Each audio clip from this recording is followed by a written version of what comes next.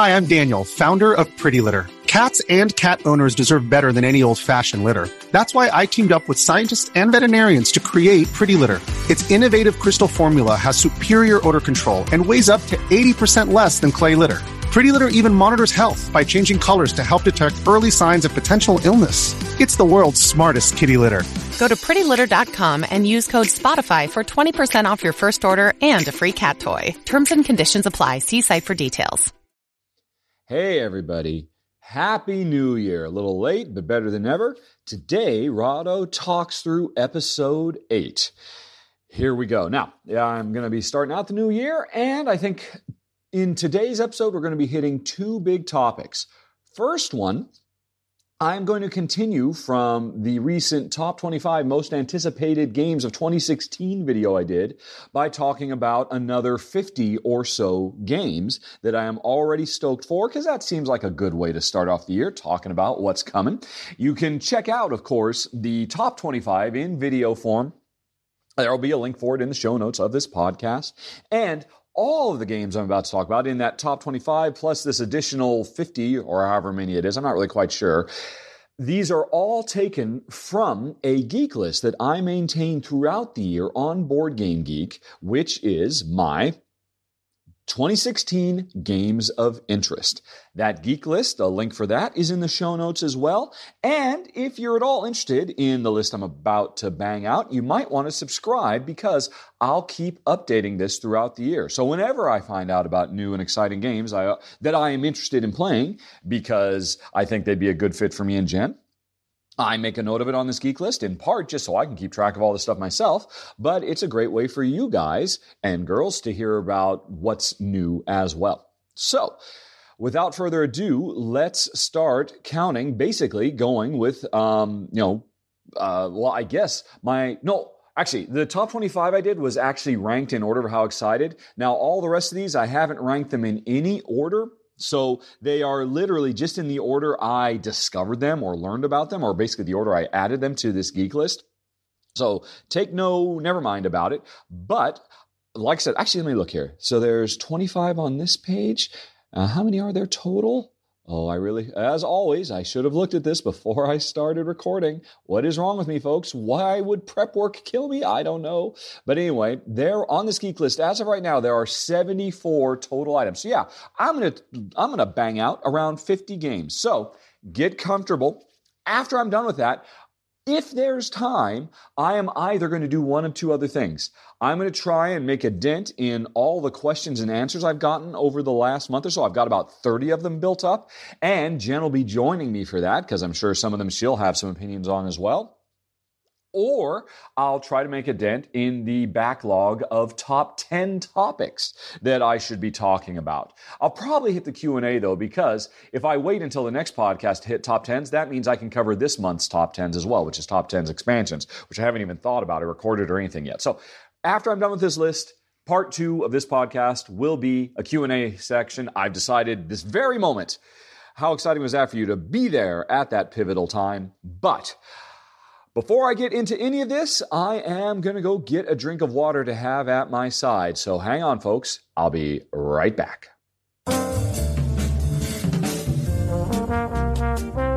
Okay, here we go. Number 26, I should say, on my list of 2016 games of interest, Dragon Keepers. Now, this is a new game from Vito Losardo, and I have to admit, I'm not 100% certain this one is going to make it out in 2016. I'm interested in it mostly because it's a Vito Losardo game, and I pretty much have loved every game he's done so far. But what's interesting about Dragon Keepers is this is a design he is doing with his young daughter. The 2 of them are working on it together, and it's a subject that she proposed, basically the notion of being a dragon keeper. It sounds kind of like a Pokemon sort of thing, but with dragons instead of Pokemon. And I don't know much about it, other than the fact that this is going to be Vito Losardo's, I guess, his first light game, since he's known for being like the master of really heavy, thinky Euros. But this is a thing he co-designed with his young daughter. This is going to be much more of a gateway style game. That right there is enough to really get me enticed. I'm very, very interested in it just for that reason and that reason alone. But there is some art for the game on Board Game Geek as well, and the art looks absolutely gorgeous. There's a whole range of interesting and beautiful looking dragons for you to catch because you're a dragon keeper. Now, the other thing that's interesting, I think, about this game, and it's interesting about this 2016 Geek List I maintain over the course of the year, it's another reason people might want to subscribe, is often the developers of games will see that they've been added to this list, and they'll come along here and post information as well. And in this case, Vital he actually posted because somebody had some questions about the thematic content of the game, and Vital himself has actually replied. So that's actually really cool because it looks like, from what he said right here, the game might be going through a bit of redesigning right now because the original content of it included hunting the dragons, and, I guess potentially killing them. But it turns out they're not happy with that. So they've gone back to the drawing board, and now they've turned it into a fully cooperative game instead of a competitive game. So this is a report that Vital has given on the Geek List. And I guess because of that change, heck, maybe it won't make it for 2016, but even still, just from the art, just from the fact it's coming from him, and the fact that it's his first light game, I gotta know more about Dragon Keepers. Moving on to the next game, The Last Bastion. This is a game that's been on my Geek List for the last few years, actually. I've really been interested in it for a long time. It's a worker placement game all about a fantasy village that is besieged by monsters. And, of course, you have to fight them off. This is a competitive game where we're trying to be the best at saving the village. But the interesting thing about this game that always caught my imagination is the fact that we as players are not big, powerful wizards and warriors and thieves and rangers and all that. We're just local town folks with a pitchfork doing our best to fight off these hordes of goblins and whatever. And the worker placement element of this game is trying to divide our time getting training from the village elders so that we can become strong enough to fight off the bad guys. I think that's actually a really cool and refreshing twist on what has become over the last few years a very, very common game theme, this whole kind of tower defense game. There's a whole bunch of these fantasy tower defense board games now, but this is one where we are not uber heroes. We're just regular Joes trying to do our best. That sounds really cool. Very exciting. So I've been interested in The Last Bastion for quite a while. Can't wait to learn more. Hopefully it'll make it out in 2016. Next up is Quest for the Open Tavern, which is another fantasy-themed game that I've been following for a while. I hoped it was going to come out last year. I hope it's going to come out this year. And this is interesting because this is another competitive game, and this one's actually fairly directly head-to-head. It's for players facing off against each other, which is something Jen and I tend not to go for. We tend to go for more of the multiplayer solitaire. Well, hey, I'll tend my garden, you tend your garden. At the end of the game, whoever has the best garden wins. This game, you're very much at loggerheads.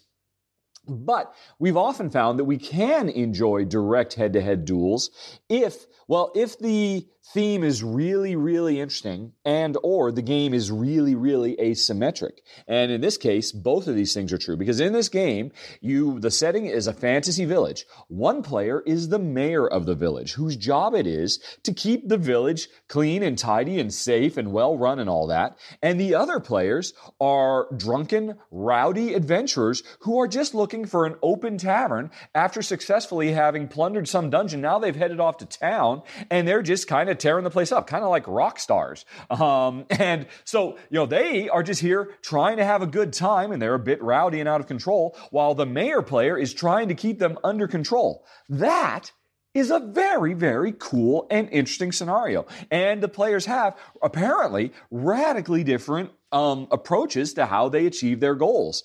That sounds like a lot of fun. I'm very, very excited about Quest for the Open Tavern. And next up, we have Sails to Steam. This one I think I've had on my anticipation list for a couple of years. Again, hopefully 2016 is the year it's going to be. It's a civilization building game with a big, big focus on ocean travel. And I have to admit, it's gotten now to the point where I just put Sails to Steam on my list without even thinking about it anymore. Because I just remember at some point in the past, I was really excited about it. And I did my research. I found out what the gameplay was like and all that. And I knew, this is a game Jen and I were going to want to check out. I'm a bit embarrassed to say at this point, I've been waiting for it so long, I've kind of forgotten why I like it, but I am still excited about it. Sales to Steam, it's been in development for a long time. Hopefully that's a good sign. Hopefully it'll be great. Hopefully this will be the year we finally see it. Now, on to something I can probably talk a little bit more about. And actually, if I'm going to be talking about 50 games, I do have to go fairly quick. I can't go into a lot of detail on these games, but that's understandable because a lot of these games I don't know much about. But, the next one, Simurgh, Call of the Dragon Lord, is something I can talk a little bit about because this is an expansion for a game I did a run-through for last year called Simurgh.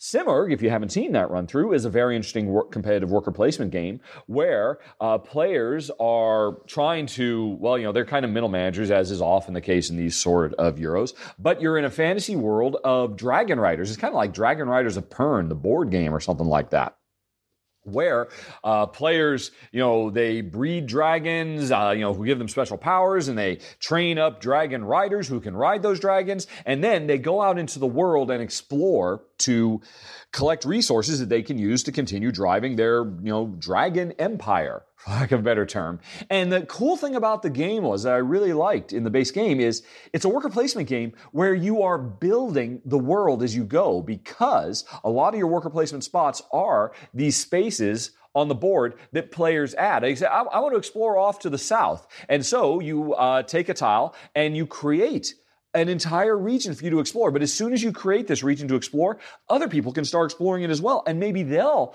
through worker placement, get to the stuff that you were hoping to explore. It was a very, very clever game. It worked really nicely from MSKN, and it's going to get its first expansion in 2016. So I'm very, very excited about it because the base game was so cool. And so that is Simurgh, Call of the Dragon Lord. Next up, we have The Expansive Hospital. And that's interesting. My number 25 in the video companion I did to this was Acute Care, which in the video I did, I kind of ranted a little bit about why is it so hard to find hospital simulation board games that are cooperative in nature, where players are working together to try to save lives. They always seem to be competitive. And so I was very excited about Acute Care. Now, actually, I forgot to mention in that video, so I'll mention right now, I totally spaced. Of course, Healthy Heart Hospital is a game that came out, or actually is only just now coming out, and I've got a pre-release copy of it from Victory Point Games, and that is a cooperative game where each player takes on the role of a doctor, trying as best they can, working together to deal with the onslaught of patients. So, I'm excited about that game, but I'm still excited about Acute Care, and I'll be honest, I'm excited about The Expansive Hospital, because what's interesting about this one, a game where we are hospital administrators, is it's a semi-cooperative game where we are all working in the same hospital, doing our best to make sure the hospital stays afloat while still bucking for a promotion to become, the general manager, the cuddy of this hospital, if you were to think in House terms, the wonderful TV show. So we have to, we're trying to do the best we can for our departments and all that while still trying to make sure the hospital doesn't go bankrupt, because then everybody loses. So I don't know what's going on here, but all of a sudden there's this explosion between Acute Care, Healthy Heart Hospital, and The Expansive Hospital. I've been waiting for last year we had Clinic as well. So all of a sudden there's all these cool heavy Euro-ish, medium weight to heavyweight Euro-ish hospital simulations. Which one is the best one? I don't know, but I love the idea, and I just love that all these games, unlike Clinic, which again is competitive, where I'm just trying to, be the best Clinic and all that. I'm excited. It's a cool theme. It's one that Jen and I find very, very interesting. Jen's mom was a nurse for years. We love the TV show House. Everybody remembers ER. So it's cool. Everybody's played Sim Hospital. So I'm excited about The Expansive Hospital, specifically because it seems its big thing is semi-cooperative as opposed to fully cooperative after having a series of competitive games. So let's see what that's going to bring us. Next up, we've got Cabriolet. The reason this is on my list is mostly because of the designer, Doug Bass. This is his sophomore effort. The first game he designed was called Garden Dice, and that is a lovely little gateway dice rolling game of tending your own kind of community plot garden that just worked out really, really nice. Jen and I enjoyed it quite a bit, and based on the strength of that, I want to see what Doug does next. And so what is he doing now? He's making a game where players are 17th century or 18th century furniture makers. And it's card drafting, worker placement. That's all I know. But Garden Dice was very lovely, so I expect good things from Cabriolet. Next up, we have ZNA, which I know the Z stands for zombies. I don't know what the NA stands for. It's a post-apocalypse survival horror zombie game with lots of miniatures and all that kind of stuff. Now, this is kind of, a zombie side type thing. This is something that normally I would run screaming from. Don't get me wrong, I love zombies. I love Walking Dead. I still read the comic book. I can't wait for the season to pick back up. I have no zombie fatigue whatsoever. But Jen, as a general rule, doesn't like zombies at all. It's just not in her wheelhouse. I mean, we have a few zombie games that she enjoys, like, Goblins versus Zombies, and what's that deck builder? I think the word Eaten is in it. Looking up on the wall. Or Eaten by Zombies, I think. But anyway, so Jen doesn't mind zombies if they're kind of lighthearted and cute, but when they're like heavy, gross, gore type zombies, she's not that interested. I'm worried she might not be interested in this, but I'll be honest, the reason I'm interested in ZNA is because it's another one of these games that, it has a deep, rich, cooperative board game experience, but it is also driven by a companion digital app. And if you remember, back in 2014, I was super stoked about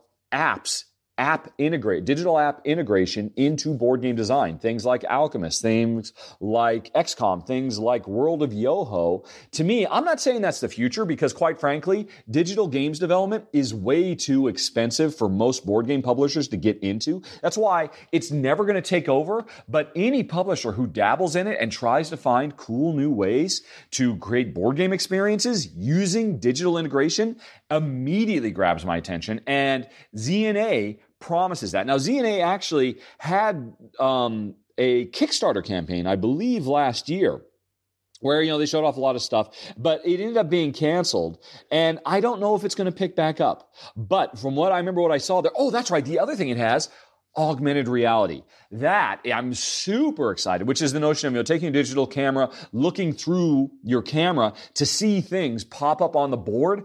I love that. Ravensburger a few years ago did a version of Scotland Yard, which is only available in German to this day. Man, I would buy that in a heartbeat if they would bring it out in English, or at least just, modify the app so you could use it in English. I love the idea of the static physical board come to life when I look at it. I mean, that's kind of what World of Yoho does as well. And there's a couple other games that have done it. ZNA, it was coming, though, from a very, very big design group, big funded. This was not like a little fly-by-night thing. This is a big thing. So I'm really excited. I hope it comes back. I hope it sees the light of day because I'd really like to see more of it. That's ZNA. Moving up, I'm going to mention 3 games: Valeria Card Kingdoms, Villages of Valeria, and Quests of Valeria. So, I believe Valeria Card Kingdoms is going to be coming out very, very soon. It was on Kickstarter last year. I did a run-through for the prototype, and it was an excellent game that basically took the gameplay of Machi Koro, which is a game that Jen and I, we wanted to enjoy, but we just could not. For us, that game was just way too shallow and also just way too mean-spirited. We could never quite get into it. But Valeria Card Kingdoms took those base gameplay ideas and really expanded it and created a lot of really interesting, exciting gameplay. Jen and I really enjoyed our time with the prototype, so I cannot wait for the full commercial release. But that's just the start, because in January, the sequel to it, Villages of Valeria, is going to come out, set in the same world with the same art style. The art was absolutely gorgeous from artist The Miko, who is fast becoming one of my favorite artists in the board game industry. And so I've actually got a prototype of it sitting over there on the table. I haven't played it yet. I need to get this played because I think they're planning on sometime late this month. So I'm excited about that. And then later in the year, we're going to get Quests of Valeria. And my understanding is all 3 of these games combined to tell the story of the evolution of this Kingdom of Valeria. And, and that's something we've seen in the past. AEG was doing that for a while with their Tempest series, where they did a series of games that were all set in this fictional kingdom called Tempest. And so now we've got another one, and that kind of went nowhere, but those games didn't really capture anybody's imagination. It's interesting. Everybody forgets that Love Letter is a game in that Tempest series, but that's the only one that anybody ever really caught any traction. I suspect that Valeria Card Kingdom, as more and more people get to play it once it hits retail, is, it's not going to be as big as Machikoro, but I think for a lot of people who wanted to like Machikoro, because Machikoro was such a big deal, and then it really kind of fell flat for so many people, Valeria Card Kingdom is going to step in, and that could be a good basis, a good starting point for these other Valeria games from the same designer artist, although I believe there are some additional designers working with him.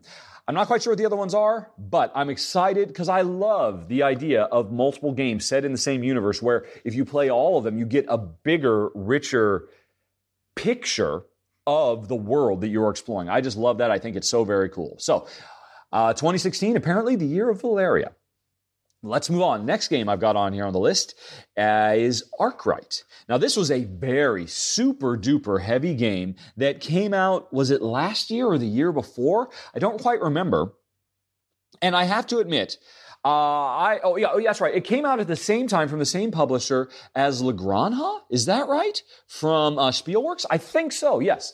La Granja, which Jen and I got and fell in love with. La Granja, I think, made my, in 2014, was like my number 3 game or my number 2. And, and a lot of people got excited about it. Stronghold picked it up. It came out from Stronghold in 2015, so it's kind of a big success. Everybody's really excited by La Granja. Arkwright came out at right the same time from the same publisher, Spielworks, and got a very small printing. And there is a very devout following to that game because it's apparently, I haven't played it, a super duper heavy, dry, economic, industrial simulation that apparently is absolutely bonkers phenomenal. One of the best heavy economic simulation Euros of, the last 5 years, supposedly, from everybody who did actually get a chance to play it. Now, I have to admit, I did not seek it out originally because I was scared away by the fact that it's an incredibly heavy game that on average, apparently, if you play the full game, takes upwards of 5 hours to complete. And that was pretty much a non-starter for me and Jen. Whenever a heavy game goes over 2 hours, it's very rare that Jen and I won't just, okay, we got to clock out. That's too much for us. So I passed on Arkwright, and I've regretted it ever since because everybody says it's so amazing. And it had this incredibly small print run, and it looked like it was never going to see the light of day again. But it is getting a reprint in 2016.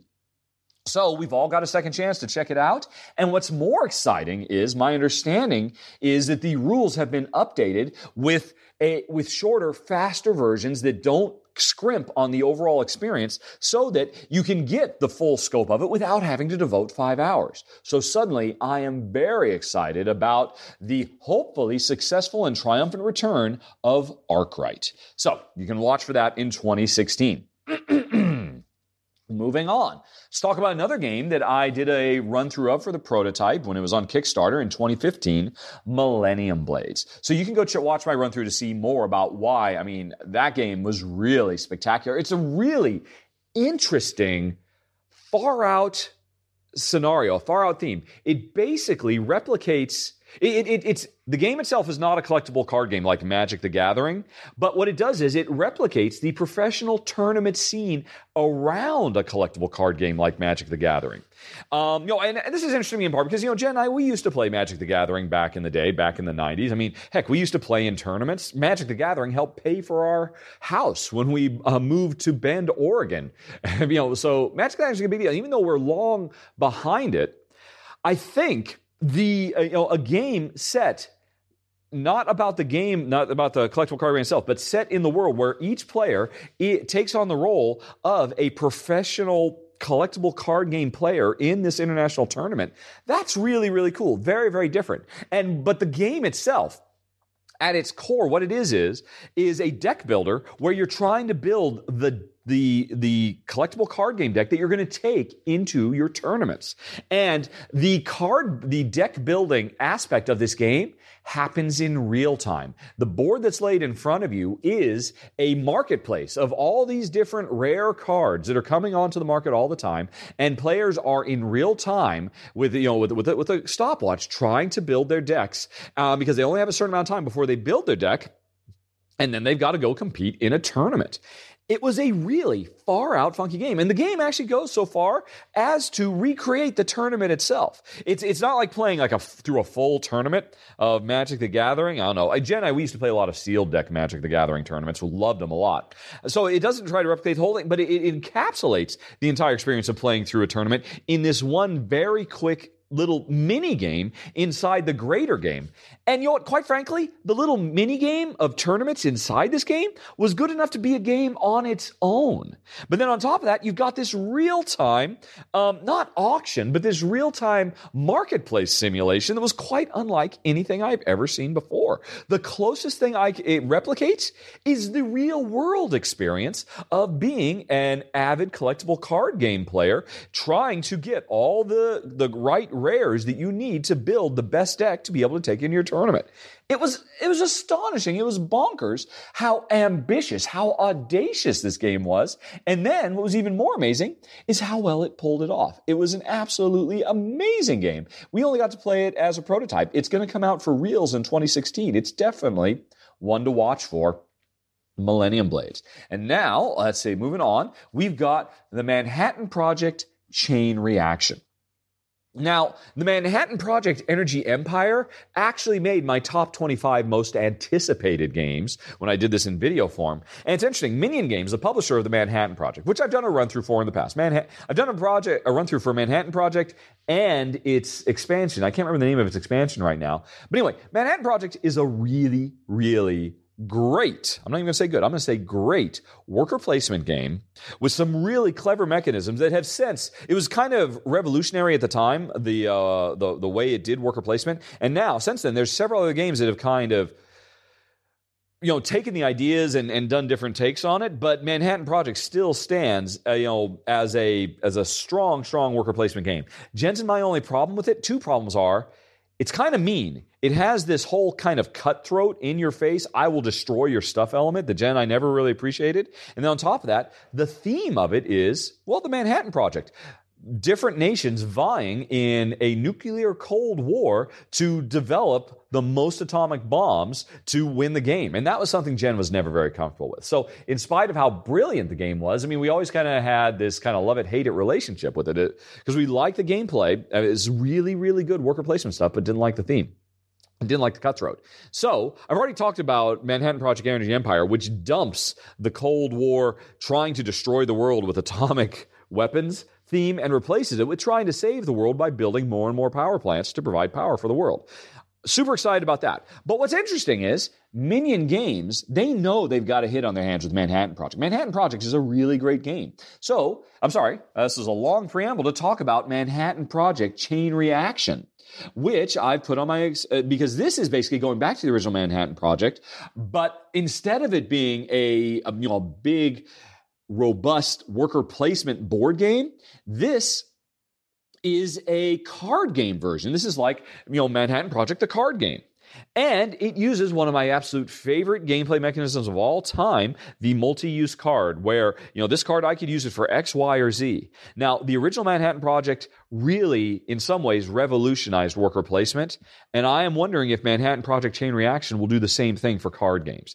That's why I'm excited about it, even though, again, I'm a little bit put off on Jen's behalf about the theme, because the theme is going to be something not everybody likes. But I have high hopes for the gameplay. I don't even know what the gameplay is, but I am still excited because of the pedigree for Manhattan Project Chain Reaction. Moving on, we've got another expansion I'm stoked for.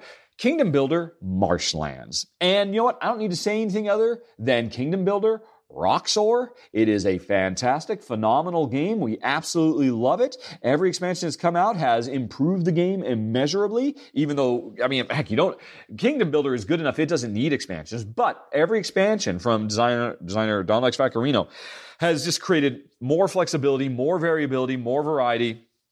And yay, another one is coming out, Marshlands. So I'm excited for that, just because Kingdom Builder rocks my socks so much. So let's move on to something new, though, Covert. Now, this is a spy versus spy dice worker placement game. And I don't know much about it. Obviously, and I'm a little bit nervous about the versus part in Spy versus Spy. I like spies and espionage. Who doesn't? But the reason this made my list is less about the game and more about the designer, Kane Klenko, who last year put out 2 games, Dead Men Tell No Tales, which was a fantastic little cooperative pirate versus the undead game. That just worked great. Just kind of came out of nowhere and was phenomenal. And then right at the end of the game, he also put out a wonderful little cooperative dice game called Fuse, which is about players in real time trying to defuse bombs by using a pool of dice as a dice drafting game, which was phenomenal. I got to play it at Board Game Geek, played it a half a dozen times, instantly fell in love with this game. So Kane has actually, last year, he had a great year. He put out 2 games, and Covert is his next game. That's why I'm interested. Don't really care about the gameplay. Don't need to know. I just know Kane so far is 2 for 2, putting out really solid, sharp, well-designed, fresh, and innovative games. So I can't wait to see what he does next with Covert. Hey, moving on. We have got Welcome to Centerville. Now, this is interesting. This is from designer Chad Jensen, and it is basically Urban Sprawl, the card game.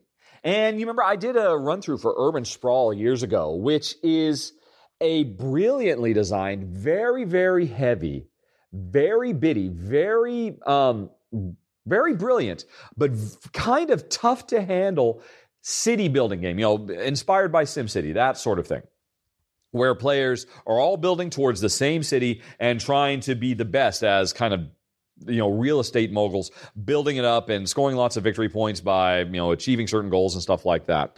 And, Jen and I both like that game a lot, but we've always been kind of put off by its length and also the fact that it is very bitty. It is very fiddly. There's a lot of stuff you have to keep track of. I mean, so much so that to play that game, you pretty much need, you can go on Board Game Geek and you can download all these little Excel macro spreadsheets to keep track of all the scoring opportunities. It's a really neat game. But again, you can see my run through for more. So we liked it, but it's always been just like a little bit hair too heavy for us to want to get the game out. But now Chad has effectively made the card game version of it called Centerville. And so I'm interested, mostly because playtesters of the game have already reported that it is phenomenal. And it does everything that a fan of Urban Sprawl, but looking for something lighter, it does everything that it should do, and it does it very well. So I'm really stoked for that. I mean, basically, Urban Sprawl, the card game, or I'm sorry, not card game, dice game. It's a dice game, not a card game. So I'm even more interested. I can't wait to see what it is. That is Welcome to Centerville. Okay, let's move on to London Dread. This is a cooperative game set in Victorian era. I think, I don't really know much about this game. My understanding is, or at least my very limited knowledge of it is, this is a kind of, a Sherlock Holmes consulting detective style storytelling, mystery solving cooperative game. I believe it comes with a certain number of scenarios, of missions for you to go through. Jen and I really, really, really like Sherlock Holmes Consulting Detective.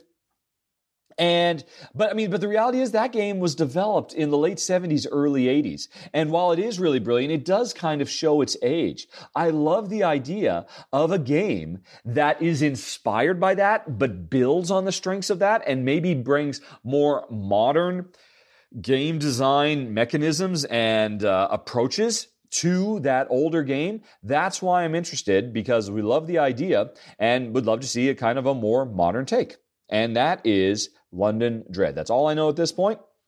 Next up, we have Ein Fest für Odin, which I was so bummed. I was actually going to get to play a prototype of this at Essen in 2015. I wrote them ahead of time and scheduled, I'm going to be there at 1 o'clock and I'll get to play the prototype and all that. And I show up and they say, oh, sorry, we totally forgot and this session is booked. And that was my one chance, so I didn't get a chance to play it. And I was so bummed because this is designer Uwe Rosenberg's next big heavy Euro. And if you know my show, you know me and and Jen, we love Uwe Rosenberg, big, heavy Euros, like his Harvest trilogy, Agricola, and Gates of Loyang, and Ora and Labora, and Glass Road. I mean, we haven't loved all his games, and in fact, recently, we've been enjoying Uwe's games less and less because he's gone more and more sandboxy in his design. And I don't know what's going to happen with Ein Fest for Odin. Maybe this is going to be another Uwe Rosenberg sandbox game like Caverna and like Fields of Arle. But man, I hope it gets back to his earlier design philosophy, like Agricola or some of the other ones. And interestingly, this is probably the most interesting or surprising thing about it. This is a Viking simulation. Vikings were big in 2015. Apparently, 2016 is going to continue to see a lot of Viking love. A Viking simulation from the master of the thematic Euro, Uwe Rosenberg. That's got to be interesting, right?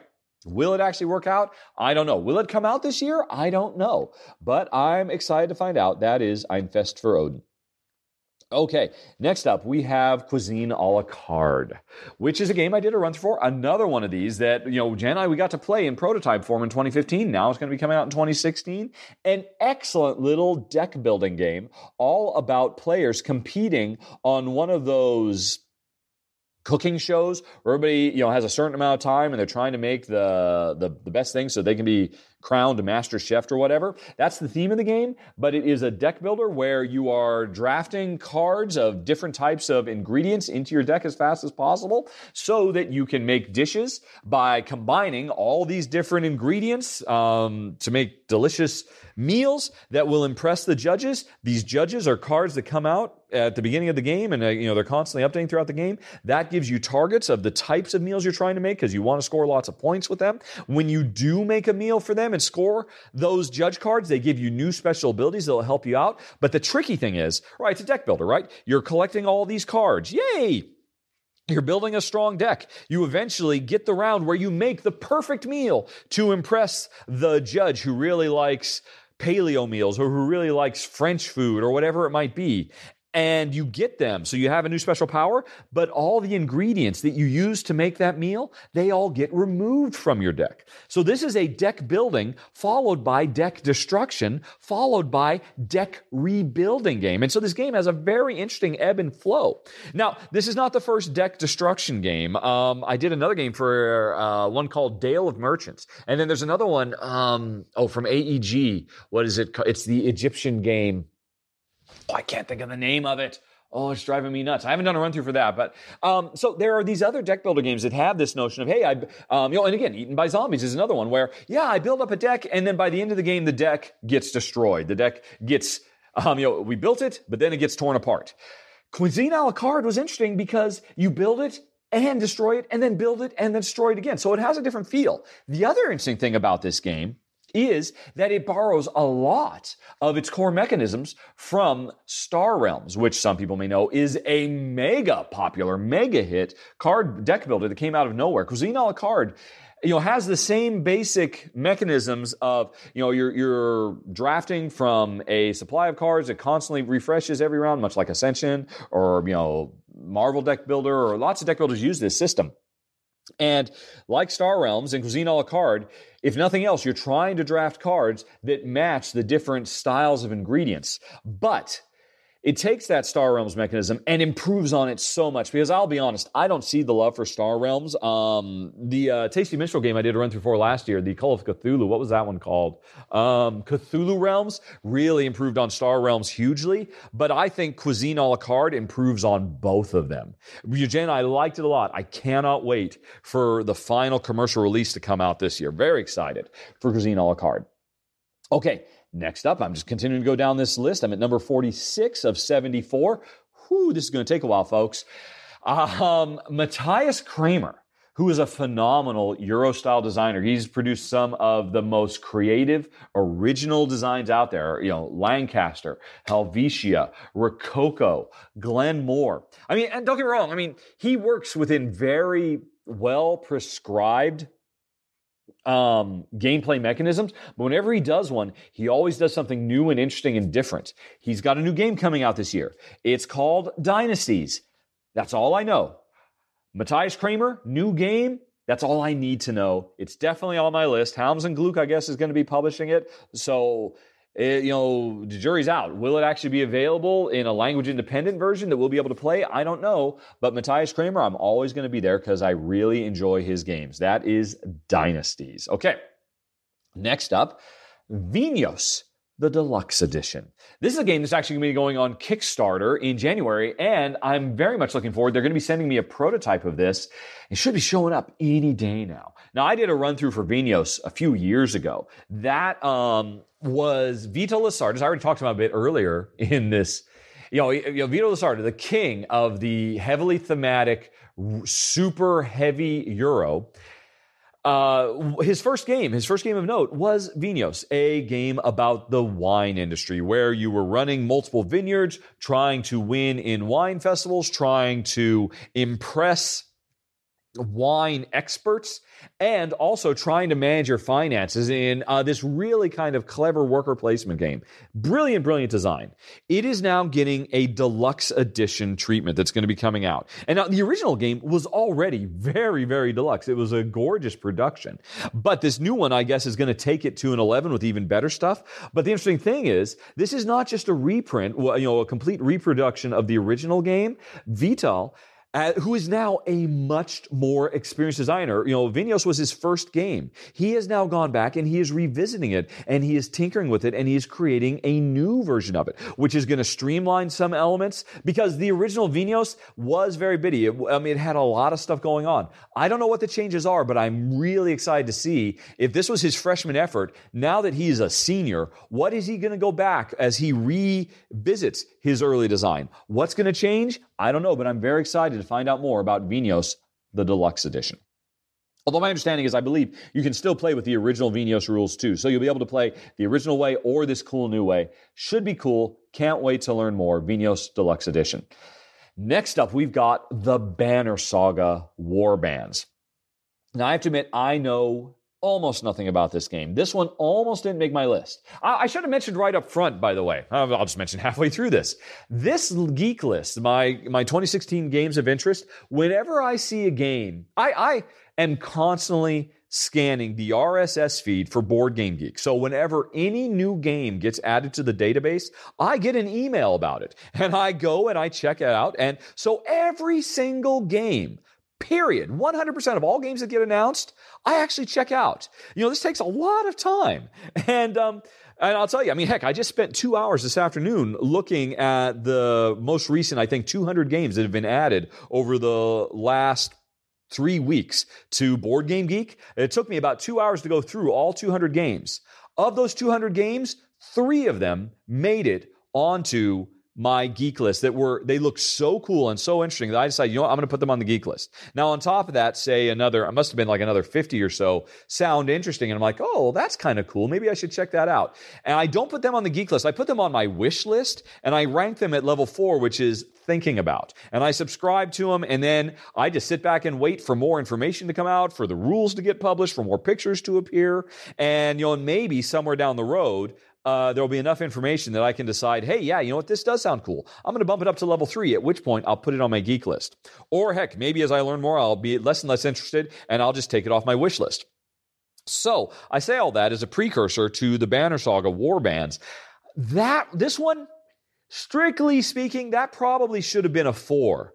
Thinking about it instead of 3, would like to try it because I don't know much about it. But here, I thought that was a bit of interesting. I should have led with that, but anyway.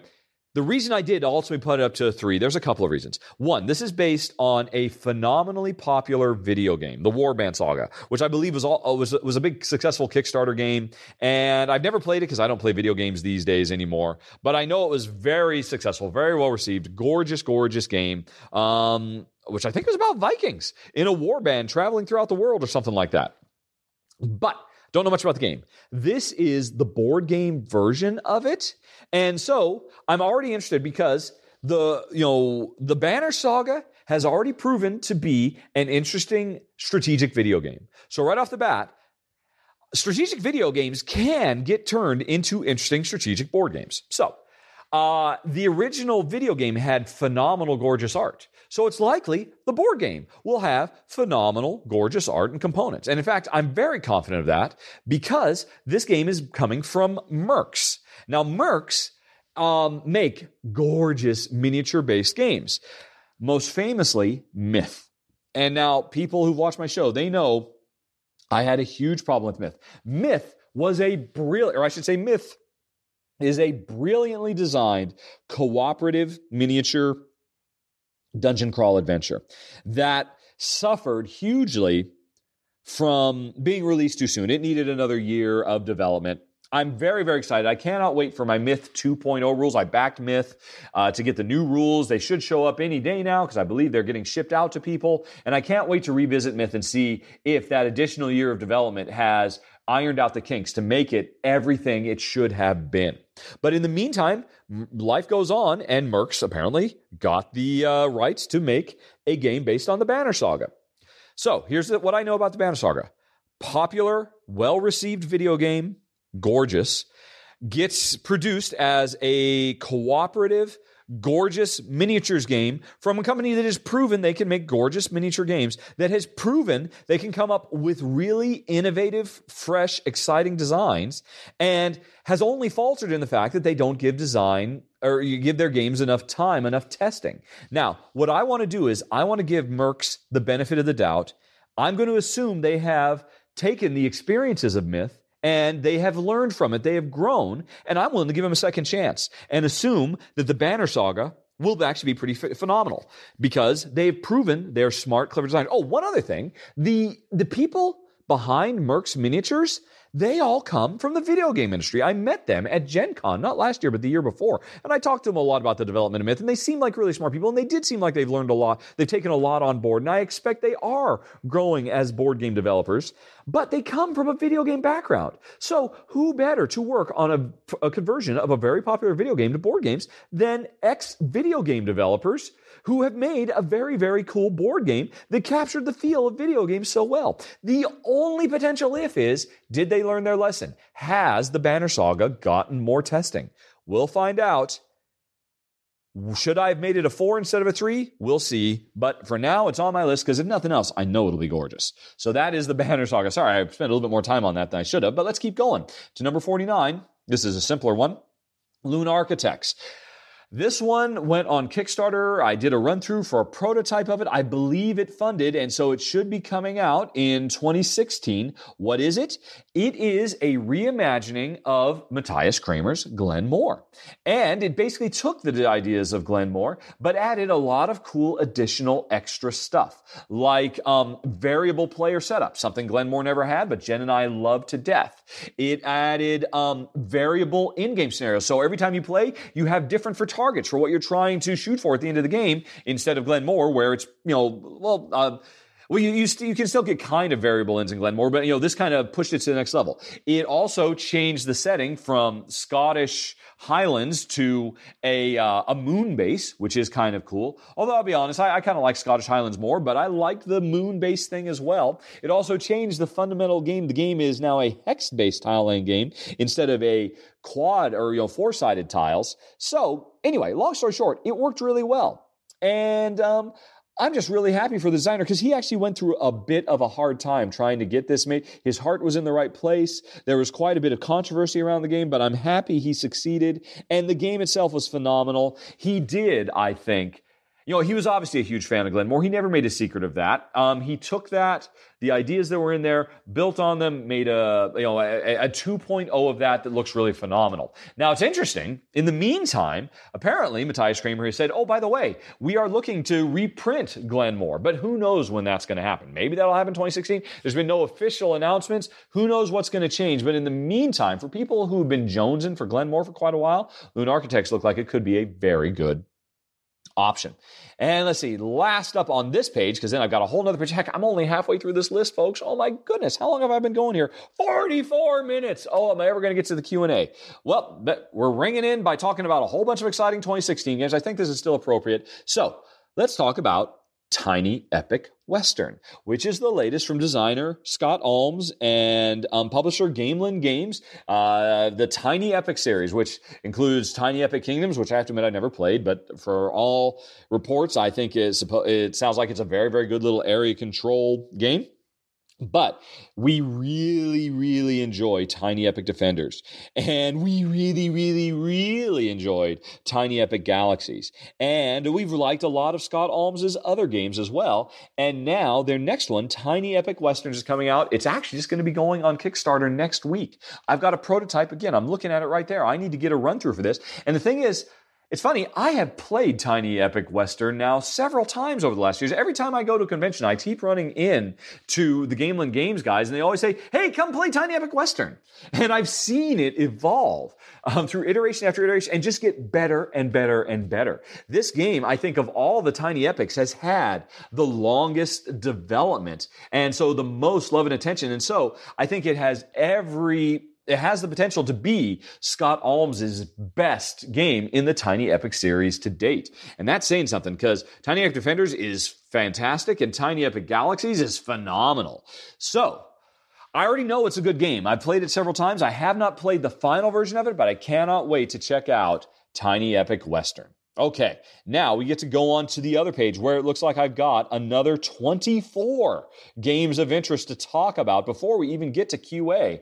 And Jen's finished with her, so I think she's ready to do that. So, tell you what, folks, I'm going to get a drink of water because this was 45 minutes of nonstop talking. I need to take a break. I'll be right back. We'll finish up these games of interest, and then I'll see if I've got the strength, or heck, maybe Q&A I'll have to wait yet again. We'll be back shortly, folks. Hang on.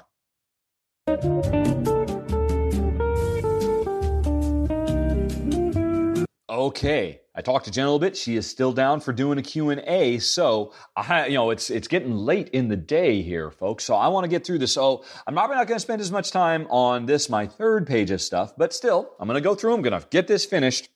I'll start off 2016 right, but I guess this is going to be a pretty long podcast. Sorry. Let's keep on going. Next up, we've got Dingo's Dreams, which is a game, unfortunately, that was on Kickstarter last year that I did not get to do a run through of. I would have loved to have done one, but they never sent me one along. But I'm still excited about it. It is a design joint effort from Alf Siegert, who has done several designs that Jen and I enjoy immensely. Cubist, Fantastica, Road to Canterbury.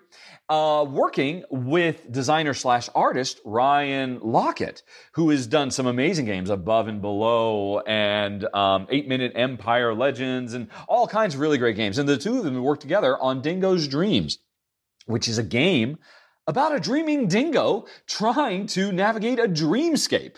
With Alf's design and his kind of almost poetic elements he brings to his game, and Ryan's gorgeous, gobsmacking art. I think that's a match made in heaven. I cannot wait to check out Dingo's Dreams. Next up, we've got Back to the Future and Adventure Through Time. And heck, I worked in the video game industry for years. I know how, having a big license, a movie license or a TV show license is always a red flag, and normally that means just a quick cash in. A B or a C team works on it, just bangs something out because they've got to hit some deadline to release in time with the movie or whatever. And I wouldn't be surprised at all if this game was originally developed to try to come out last year, because last year was Back to the Future year. It was 2015, the year that Back to the Future 2 predicted. So last year there was Back to the Future fever. And so I'm sure this game was supposed to come out, and it didn't make it because it's now coming out in 2016. So that's all red flags. Heck, must have been rushed to market, right? They didn't even make it in time, so they must have failed, so they don't even know what they're doing. It must be a terrible game. Well, you know what? I am not worried at all. I have seen no red flags because the fact that they were willing to wait. They didn't rush it to market, but they waited until the game was right. Instead of just, trying to push out a substandard product. To me, that is a good sign. That means it's not a cash grab. But even more important than that, the designers are not some C-list, no-name designers. This is coming from the designers of Fleet. And Fleet is a phenomenal game. And Fleet Wharfside is a fantastic game as well. And so I suspect, this is a game where there was a lot of love that went into the production. This was not a cash grab. And so I'm very, very excited to see what Back to the Future and Adventure Through Time brings. And that's why it's on the list. Now, let's move on to Clockwork Islands. This is a worker placement game. It's set in some kind of steampunk universe. That's all I know. I haven't seen any pictures. I don't really know much about the mechanisms. I know one thing. It is from designer Don Lloyd. And designer Don Lloyd's previous game, Dark Horse, was a phenomenal dice worker placement game. And so, based on that pedigree and that pedigree alone, I am interested in Don's next game, Clockwork Islands. Can't wait to see. Let's move on to the next one, Hitler Must Die, which is a crazy title, but this is a cooperative game that is actually inspired by the real-world plot to assassinate Hitler from, high-ranking members of the Nazi Party, people who realized that what was happening in their country was wrong, and they were taking steps to try to end world. There was actually a full movie about this starring Tom Cruise that didn't really didn't really do as well at the box office as it should, but I always thought it was fascinating. And now there's a full board game devoted to it, where, you are all involved in this clandestine plot from within inside the Third Reich to assassinate Hitler. To me, that is a phenomenal, fresh, and exciting theme that I would love to play.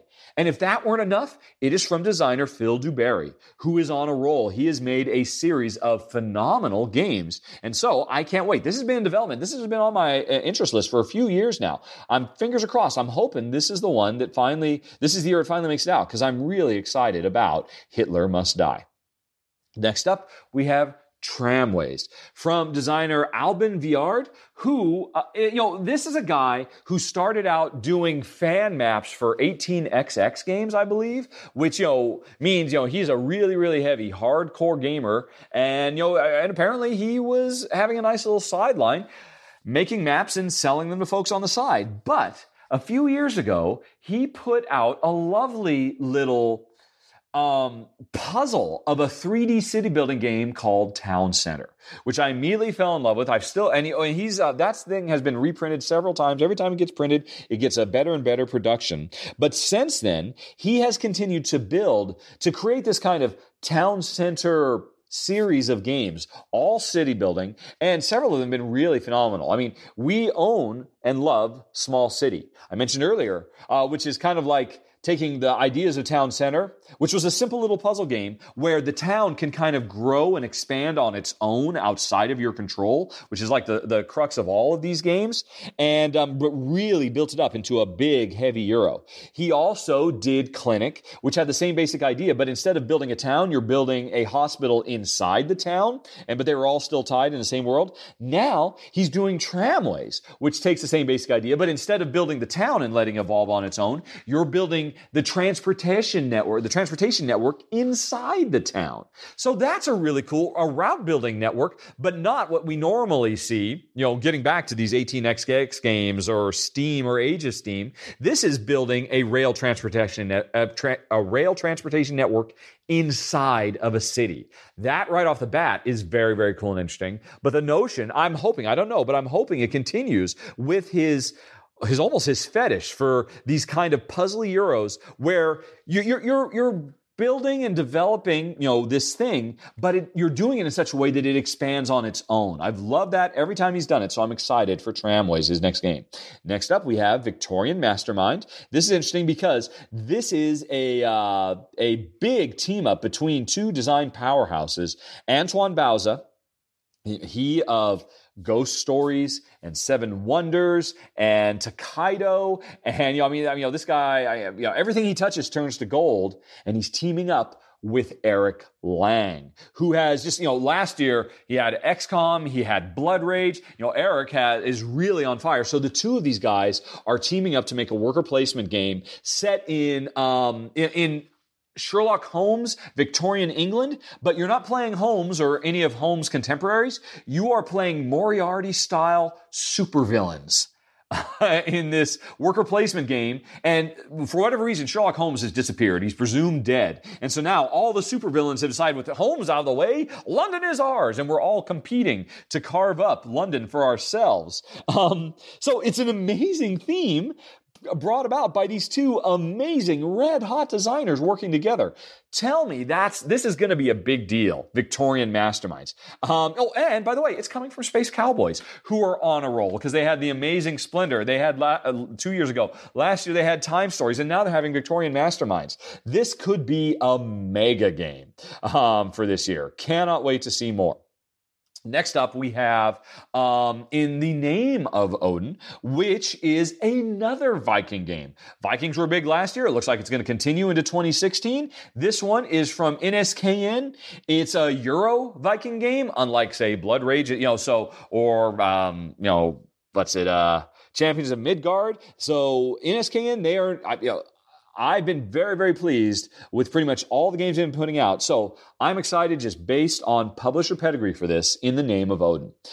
Continuing on, we have Dragon's Gate College. Now, the design duo from this, who have previously worked on Yedo, Y-E-D-O, and Shakespeare Must Die. These guys, this is their third big game together, and they have been doing phenomenal work. We enjoyed both of those games, even though Shakespeare Must Die really didn't work for us because it really needed more than 2 players. Yedo was a phenomenal game. We still have it. And now, these two guys are working, again, with NSKN, one of my favorite publishers, and they are doing a game, a dice drafting game, which is one of my new favorite design mechanisms.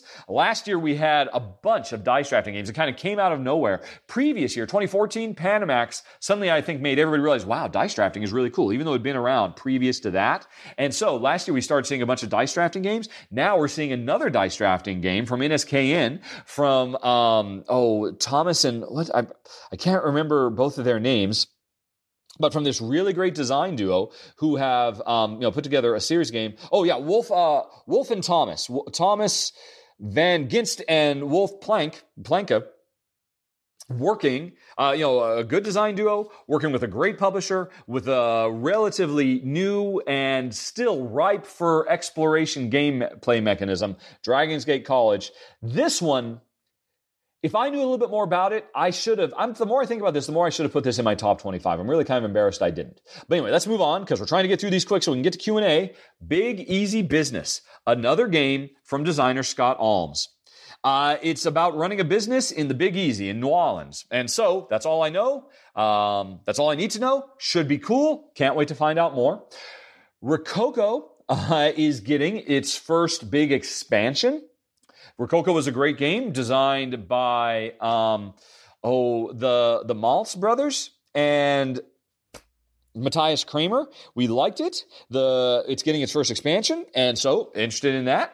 That should be cool. Adding jewelry to an already lovely game about Victorian era dressmaking. Next up, we have the Exodus Fleet, which I don't know much about. It's from Tasty Minstrel Games, though. And Tasty Minstrel Games, they have not put out a clunker for a while. They've got really good taste. Whether they're putting out, big, medium weight Euros like your Eminent Domains and your Gold West, or whether they're putting out smaller little quick micro games like Cthulhu Realms and Bottle Cap Viking, which was a very, very cool game that kind of didn't get as much love as it should have, or Dungeon Roll. So they've been doing very, very nicely. Exodus Fleet is going to be one of their big games for 2016. It's a science fiction game about trying to build the best fleet to help humanity get off of Earth before it's destroyed. That's enough for me. I am interested in the Exodus Fleet. Moving on. Legacy Time Surge. This is finally we get an expansion to Legacy Gears of Time. Oh, I'm sorry. Finally, we get. I'm getting myself mixed up. I'm going too quick. This is not an expansion. Legacy Gears of Time already got its expansion, which I have to admit I haven't played yet. What's that? Forbidden Machines is what it's called. This is Legacy, the card game. Legacy Gears of Time turned into a card game, which means it's still all about time travel and trying to manipulate the time stream to put yourself on top, but with new cool mechanisms. I'm very excited. Can't wait to find out more. Moving on, we have Saving Time, another time travel game. This one is about trying to fix a shattered time stream, which is constantly unraveling, and it's cooperative. That sounds very, very cool. It seems like most of the time travel games that have been coming out recently, there's been a spate of them, have been competitive, with the only big exception to that would be Time Stories. But that's less about the time travel and more just about this storytelling thing. It's less a time travel game and more of a Groundhog Day the game. And, Groundhog Day is effectively kind of time travel, but not really. This Saving Time is more, it in theory has more of a time travel feel, and it's cooperative. So I'm stoked for that. Can't wait to find out more. Then we've more in the case of Saving Time, which is a clever title as well. Then we've got HOPE, which I think is an acronym for HOPE. I don't remember what that stands for, but this is a game where, once again, we are trying to save the human race by colonizing the galaxy. But what's cool about this game, and I actually got to see a prototype of it at Essen, when you look at the board is a big...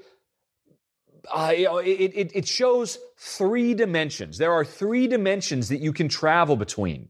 And as you're traveling around the galaxy trying to claim planets to score points and save the human race, the trick of it is, if you kind of squint your eyes and change your perspective, it used to feel like, oh, I'm traveling on this dimension. Let's call it the south dimension. But all of a sudden, I'm in a little grid space, but I can switch I don't know, what do you call it? This is so hard to describe. You have to see this game to understand it. I can kind of switch the dimension I'm traveling in, and then even though I'm in the same place, now I'm traveling in a different dimension. And what used to be the floor is now the ceiling. What used to be the wall is now the floor. And it's all about just kind of, adjusting your eyes so that suddenly the entire map feels like a completely different place, even though nothing about the map changed. It's a really cool gimmick. But from what I've seen, it sounds like a really cool game as well. So I'm very, very excited about HOPE, HOPE. Can't wait to play it. Okay, next up, we've got 4 Gods. I don't know much about this other than it is a real-time game. And Jen and I, we tend to really enjoy these real-time games where you've got a timer and you're racing against time.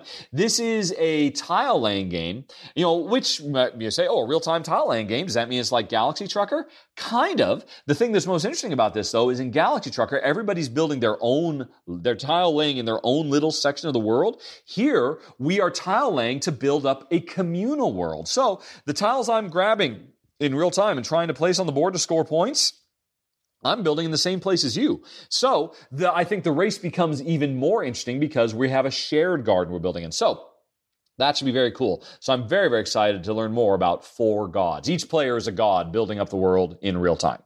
Okay, next up, we have another real-time game, Admiral of the Black. Here's all I know. It is a real-time game. It is a cooperative game. It is a scenario-driven game, and it is a pirate game. You had me at cooperative pirates, but then real-time on top of it, forget about it.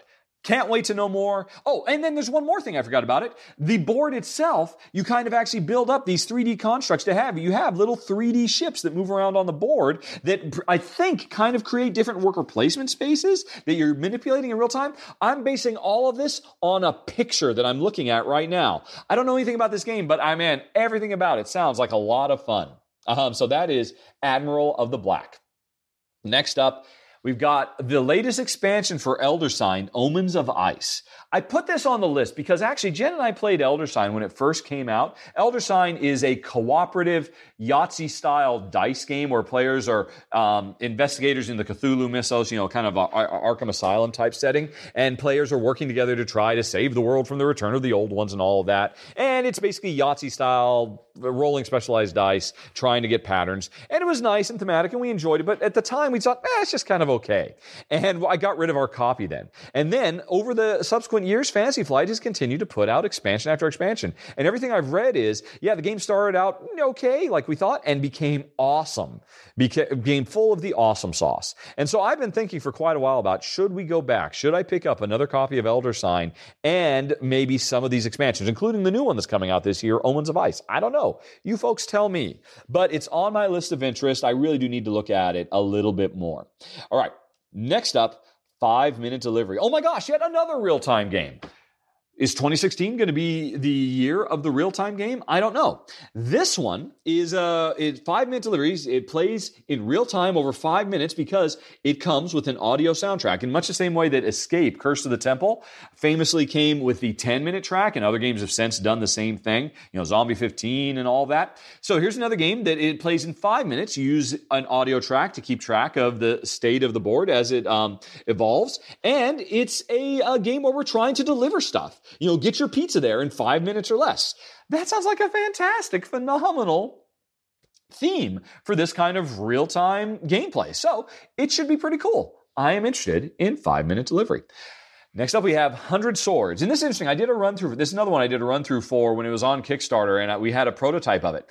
This is 100 Swords comes with several different decks. Like there's a deck devoted to the Red Dragon and the Blue Mammoth and the Darkness. Each one of these decks is a standalone game where players are doing fast-paced racing through a dungeon via deck building. It was really clever, very satisfying play, very fast, and we enjoyed it quite a bit. And this year, they're going to start releasing these games. Each one of them is a standalone game, so you could buy the one that's devoted to defeating the Red Dragon or the one that's devoted to defeating the Darkness monster or whatever. But you can buy several of these games and mix and match them. So I love that idea. It almost has this kind of old school, it's like a living card game, deck builder, but with really cute cartoony art and very solid, clever, fun racing mechanisms. Neat little game. 100 Swords. Watch for it. And, I'm almost there. Next up, we have Isle of Dr. Necro, the second edition. Now, I have had a copy of Isle of Dr. Necro. Dr. Necro was, full disclosure, it has a soft spot in my heart because Pandemic was Jen's and my gateway game. And after we found it and fell in love with it, I immediately started going out and looking for other fun cooperative games. And Island of Dr. Necro was one of the first ones we found, and we really enjoyed it quite a bit. It's a lovely kind of Flash Gordon, Buck Rogers, Pulp Fiction, push your luck, dice rolling adventure game. And where you get to, every time you play, create a randomly generated, like I said, Buck Rogers style adventurer with all kinds of cool special abilities as you race against time to save the kidnapped scientist from the Isle of Dr. Necro before it sinks into the ocean and Dr. Necro creates his super weapon. You got to get out alive. It had a wonderful theme. It was good, solid, fun gameplay. And it was the thing that actually we enjoyed most is a surprisingly tough puzzle of a game. Even though on the surface it looks like a really simple, just kind of press your luck, dice rolling, chuck 'em up, there was actually a lot of fun strategy in it, and we still like it. The biggest problem with it was, there's two problems. One, it had really nice art, what was there, but most of the cards had no art. They just had text. So this second edition, finally, it's going to get a big graphical overhaul, and it's going to have the wonderful thematic presentation it always should have had. The other problem with it that it had was, like I said, it was a very challenging game, and it was very, very difficult for people to get their head around the right way to play. So a lot of people dismissed it out of hand. The new version, I believe, is going to be tweaking the rules. So it has kind of introductory versions of the game so that people can kind of get into it and learn how to play. Now, Jen and I were less interested in that. We're just more interested in having an updated version with really great art. But I hope the game gets more of an audience because it's always deserved an audience. But a lot of people just get put off because the game is very non-standard and very almost kind of counterintuitive in what you need to do to be able to win. And that's why Jen liked it. That's why a lot of people, and Jen and I liked it. A lot of people don't like it. Hopefully it gets a bigger audience with its second edition of the Island of Dr. Necro. Next up, we have another cooperative game, Beyond Baker Street. I did a run through for this one. It was just a print and play, and it may be coming out this year. It may not. I've talked to the designer a bit, and they have high hopes that it will be out in 2016. This is a game that takes the basic idea of Hanabi, another game from Anton Bauza, when I mentioned earlier how he's on fire and he can do no wrong, takes the idea of Hanabi, adds a bunch of cool new stuff to it, like, unique player special powers and whatnot. Basically takes Hanabi and sets it in the world, once again, of Sherlock Holmes. As it happens, Jen and I love the world of Sherlock Holmes. Heck, Jen has read the entire Sherlock Holmes omnibus, which means she's read everything Arthur Conan Doyle has ever written about the adventures of Sherlock Holmes. So we like Sherlock Holmes, make no mistake. And so taking Hanabi, which we really like, adding a bunch of cool extra features and kind of cleaning up some of the weaker elements of it, and then giving it a really strong thematic grounding, because Hanabi is a pure abstract card game. Supposedly it has, this theme about creating fireworks, but it doesn't make any sense at all. Making it a mystery investigation game set in the Sherlock Holmes universe, it suddenly makes thematic sense. And so it improves on Hanabi in pretty much every way. So I cannot wait for a full retail version of it. Fingers crossed it makes it out this year beyond Baker Street. All right. Almost there, folks. Just 3 more to go. And these are the 3 that I discovered today. Remember, I was talking earlier about how I spent 2 or 3 hours today looking for new games. I found these 3 just today. First one, Fire of Eidolon. And there's not much to say, because really it just got added to Board Game Geek just within the last few days. So there's not much information. I haven't seen any pictures. Here's why it immediately jumped to my I want to play this game. It's the pitch for this is it's a super small, very portable, cooperative dungeon crawl game with no dice. And now there are lots of dungeon crawl games out there, but pretty much 99.9% of them always just come down to roll to resolve games. This game revels in the fact. I mean, this is what this is their big sales point is, look, it's a fast little fun, it sounds like kind of a little NetHack style dungeon crawl game, but it's not about rolling dice and just hoping for the best, which Jen and I are almost always turned off by. This is a game where your ability to beat the monsters is based on your strategic choices through action selection and hand management, so I am super stoked for Fire of Eidolon. Can't wait to learn more, see what the art looks like, etc., etc. Then we have the North Sea Rune Saga. And this is really interesting. This is a game from designer Shem Phillips. Although, actually, no, it's not a game. Shem Phillips last year put out a game called Shipwrights of the North Sea. And early this year, he's going to be delivering a game that was on Kickstarter last year, Raiders of the North Sea. And Raiders of the North Sea should actually be on this list, but I think people were getting their copies in late 2015. I don't think it's gone into retail till 2016, but people did get their Kickstarter copies on 2015, so it counts as a 2015 game. This year, he's going to be putting Explorers of the North Sea on Kickstarter, and maybe it'll come out. So he's got this series of 3 games: Shipwrights of the North Sea, Raiders of the North Sea, Explorers of the North Sea. All 3 of these games are part of the same trilogy set in this Viking world. And it's not a world of fantasy Vikings, but like real world Vikings, trying to, build up and loot and pillage and all of that with really gorgeous artwork. Now, we never played Shipyards or Shipwrights of the North Sea because it had this really mean streak to it. And from everything I've read, it's a very nasty take, that game. So Jen and I passed on it. But we really thought Raiders of the North Sea was a brilliant take on worker placement. Really, really wonderful game. And really, it should have gotten more attention last year. I hope when it hits retail this year, people really... because, it pretty much provides the experience that we would have hoped, that Jen and I would have hoped for from Champions of Midgard, but did not get. Raiders of the North Sea delivered on. And so based on how good that was, I'm very excited for Explorers of the North Sea, but that's all beside the point. And I think Explorers of the North Sea actually made it into my top 25. I was so excited about it, if I recall correctly. I recorded that days ago, so it's all a blur. But anyway, all of that was preamble. I'm here right now to talk about the North Sea Rune Saga, because this is another thing you can buy from Shem Phillips. What you have to do is you have to buy all 3 of the North Sea games, and then you buy this, and this becomes a meta game that turns those other 3 games into one big, long, epic super game where you play through all the other 3 games to find out who is the ultimate winner of the Rune Sea of the North Sea Saga in the North Sea Rune Saga. I don't know how this works, but to me, so this means this is something that Shem had been planning every step of the way. With all 3 of these games, they are chapters of this big uber epic game.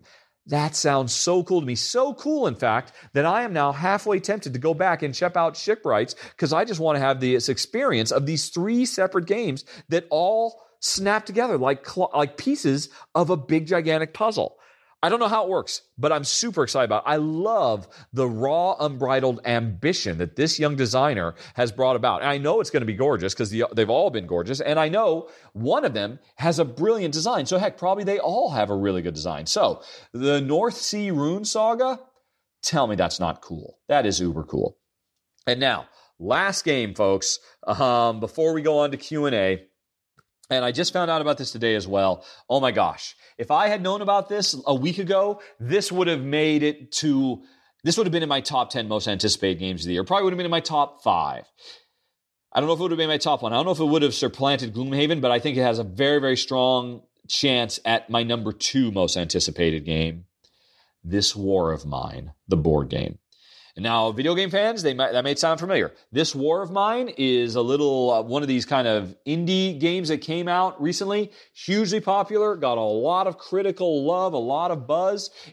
As a video game, the setting is a war-torn modern world city that is, ripped apart by war. And in this game, this is not a war game where we're soldiers trying to, claim land and beat back the army and deal with all that stuff. We are just regular people living in this city trying to survive the middle of this war. And, and the thing about this game is what would you say? It is mature.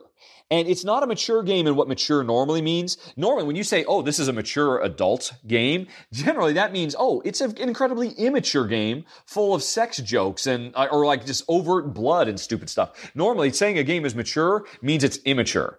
This is a mature game in the true sense of the word because this is a very, very heartfelt, impassioned, and powerful game about the reality of war, of modern war, as you take on the role of just simple, normal people trying to survive. And like I said, the video game, even though I don't play video games anymore, it made such a big deal that I've already heard about it and I've heard nothing but great things about it. And so now it's getting a board game version as well, which I think, from what I understand of the video game, it should translate to board game form very well because it was already kind of a strategic resource game.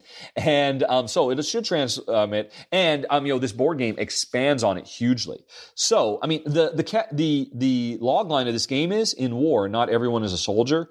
Just that is enough to send chills down my spine. I am reminded of Freedom, the Underground Railroad. I am reminded of last year's The Grizzled. I think this game, I'm so excited about it because, well, first, I expect it'll be a pretty solid game because, that is a subject matter that is rife for strong. And really, what you need to do is you need to go to Board Game Geek and read the description of this game. It's actually a really long description. It talks a lot about the details of what's in this game. A lot of really cool, a lot of storytelling stuff, a lot of interesting resource management stuff, a lot of adventuring stuff, and it's cooperative as well. So, sounds phenomenal. But more than all of that, the fact that it is a game that actually has something to say that can, dare I say, make us better people for playing it. It's edutainment without being an edutainment title. It's something that can just enrich us in addition to entertaining us. I think, from a little I know about now, it might be the most important board game that comes out this year. And I cannot wait to learn more about This War of Mine, the board game. And that's it, folks. There's a good way to start off 2016 with, 49 games of interest. And if you want to know 25 more, go check out my top 25 most anticipated games video, which I put up a few days ago. Right, I am exhausted, but we'll be back with Q&A very soon. Hold on.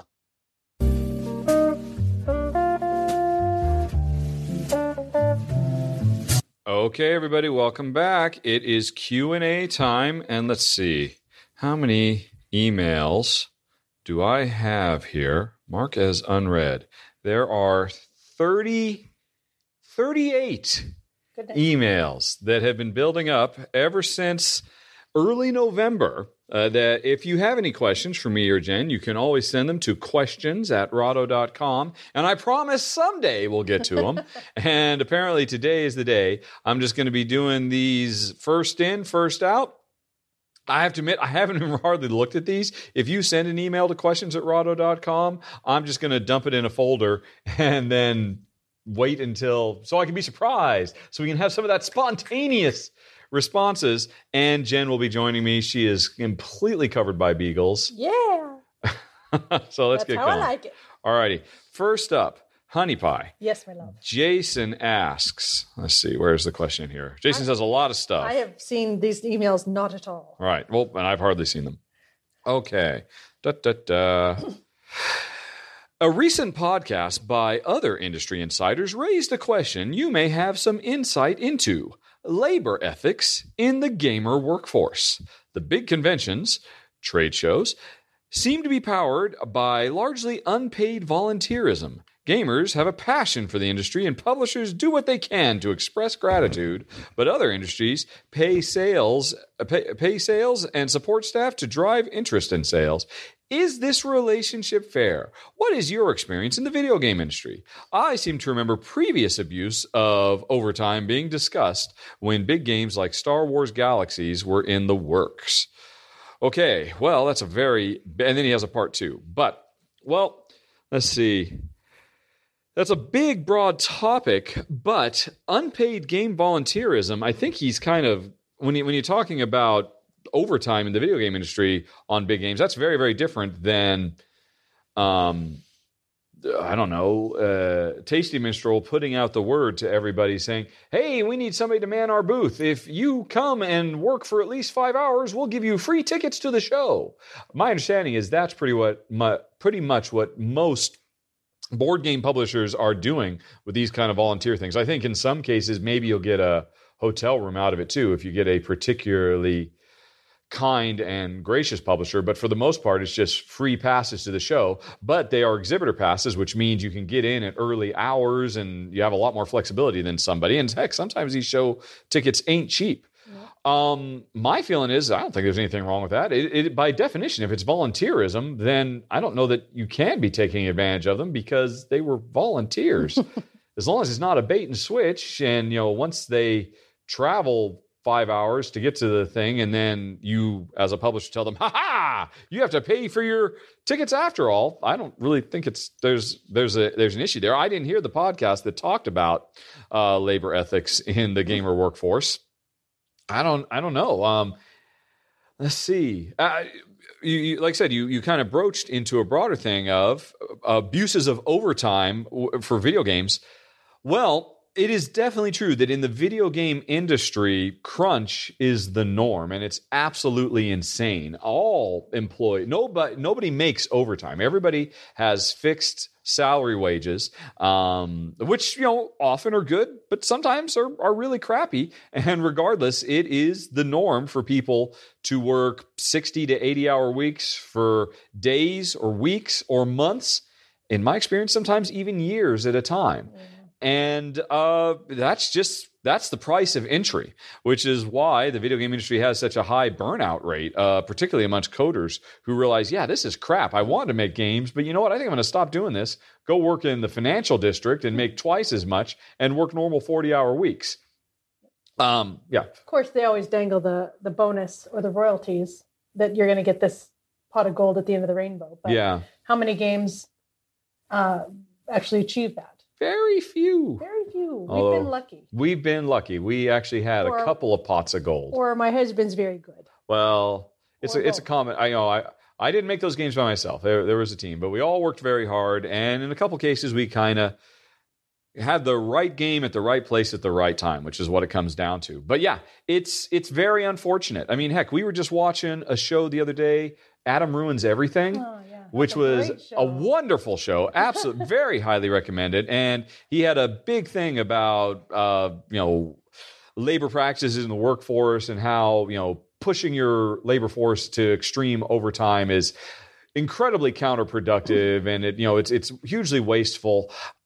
I largely agreed with it. I thought maybe it was a little bit naive, some of the points he was making, but I don't think it's a particularly good or healthy thing that the video game industry does. But surely the board game industry doesn't do anything like that. I mean, I know there are publishers out there, little one-man shops, who are killing themselves, who basically take on, they do some Kickstarter, they raise a lot of funds, and then, they basically, their life gets consumed by trying to get this game out and having to work all kinds of crazy hours to deal with the Chinese publisher or, print houses and all that stuff. But, that's what they sign up for.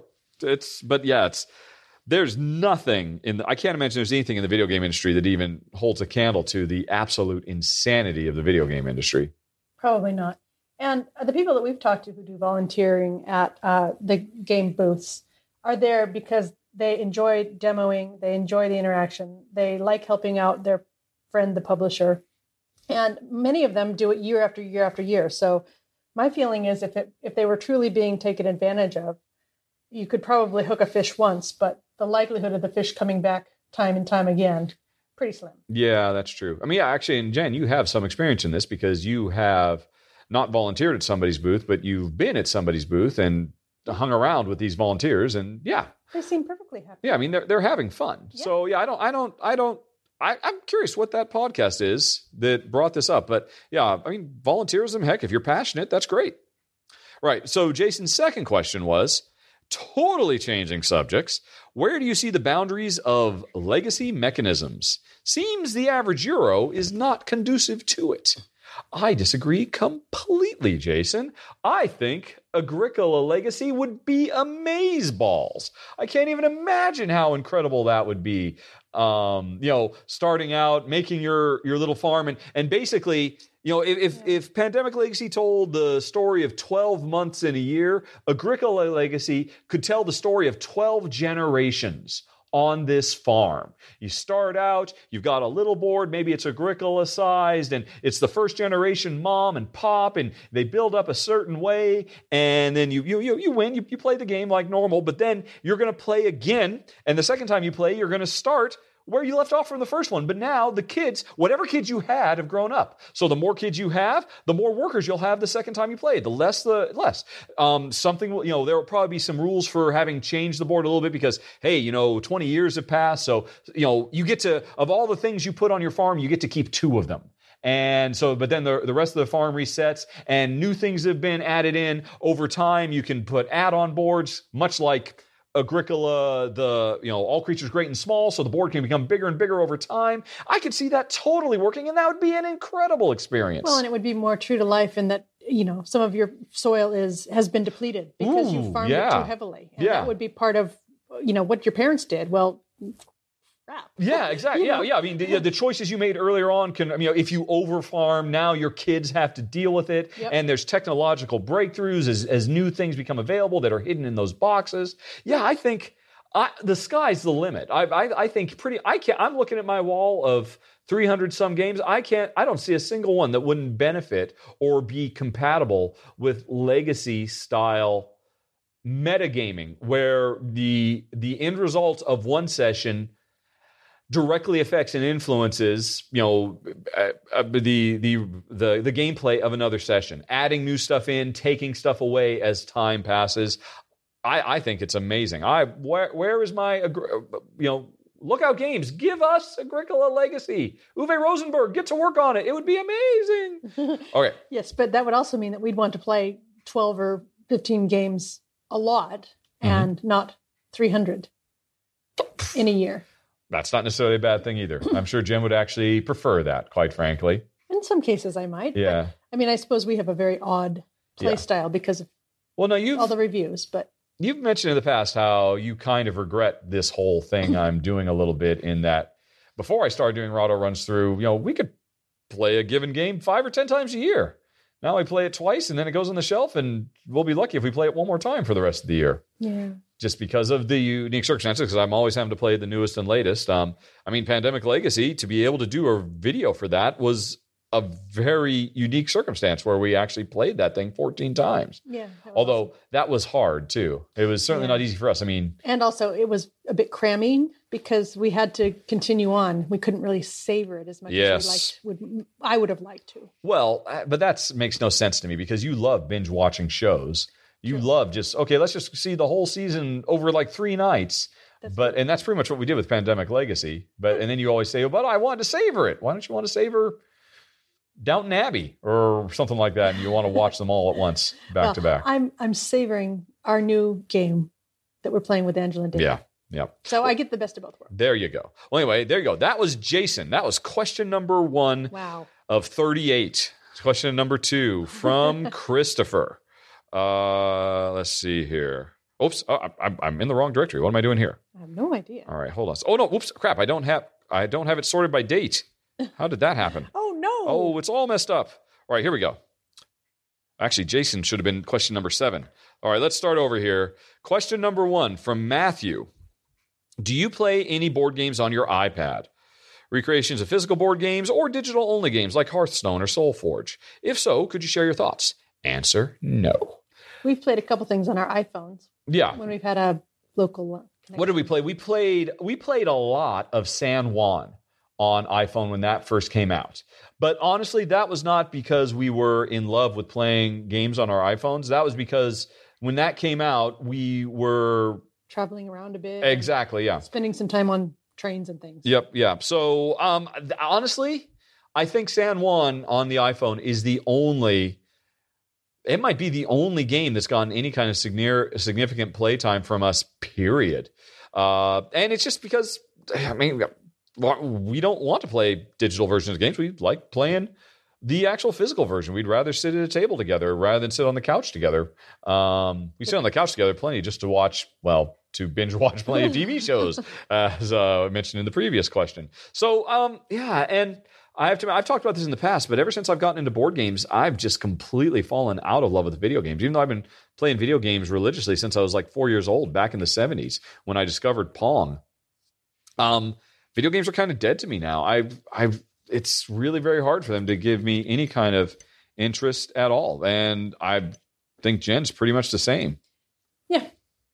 So, yeah, sorry, Matthew. Don't really have much more to say about that. But there you go. Moving on to question number 2 from Isaac. Let's see here. Blah, blah, blah. Yeah. Show's great.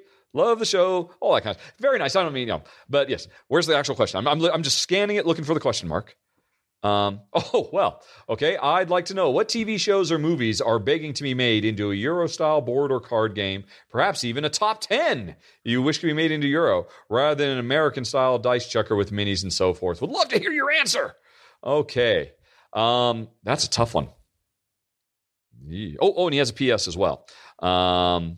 But anyway. I wonder if you want not do some like actual segment on, what's that? On big questions like that, because that's a big question. Isaac, that's a good question. That's a tough one. I don't want to give you a half-assed off the top of my head thing. So, you know what? That would be a good top 10 topic. I'm going to go on ahead and put that topic on the list of requested top 10 lists. Every month, my voters get to vote on whatever top 10 topic I'm going to do. And, the choices they choose from are from a randomly selected from a list. I'm going to put that on the list, and we'll see if that gets covered someday in the future, because that is a good topic. And really, to answer it well, I'd have to think about it long and hard. So I'm going to punt the question. But thanks for asking, Isaac. I have absolutely no input on that. And Jen has no input whatsoever. Right. So next up from Jared. Well, first of all, can we expect to have podcasts beyond the initial 12? I don't know. We'll see.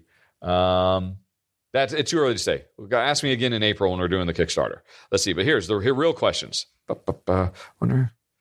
Right. What questions are we playing in Shadowrun Crossfire? How much karma do we have? What upgrades we have? Well, we have only been playing the same characters since I've actually dabbled in all the different types of characters, but the only ones we've been playing consistently are Jen's big troll and my little dwarf. These are the characters that we used in my original run through. We've just continued to play those, and we actually did suffer a bit of a setback because we were up in our 30s, in the low 30s, like 32 or 33, I forget.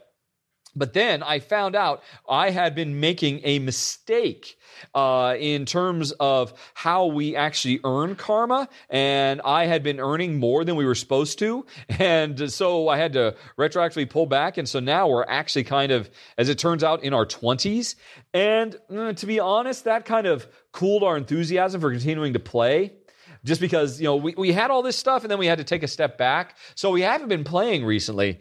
And which is too bad, because the new expansion came out and I really, really enjoyed all the new stuff in it. But, we've kind of put it on the shelf for a while. Plus, I was gone for almost an entire month in November and December, so we just haven't gotten quite back into it. And it seems like every time we sit down and we have just like a quick 20 minutes to play a game, Jen just always wants to play Roll for the Galaxy and use the Ambition.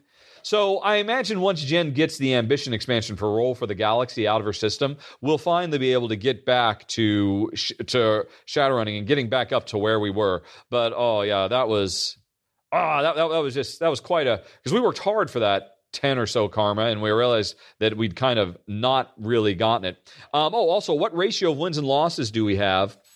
We are getting to almost, before we were kind of cooled on the game again, almost 50-50. Maybe 40% wins.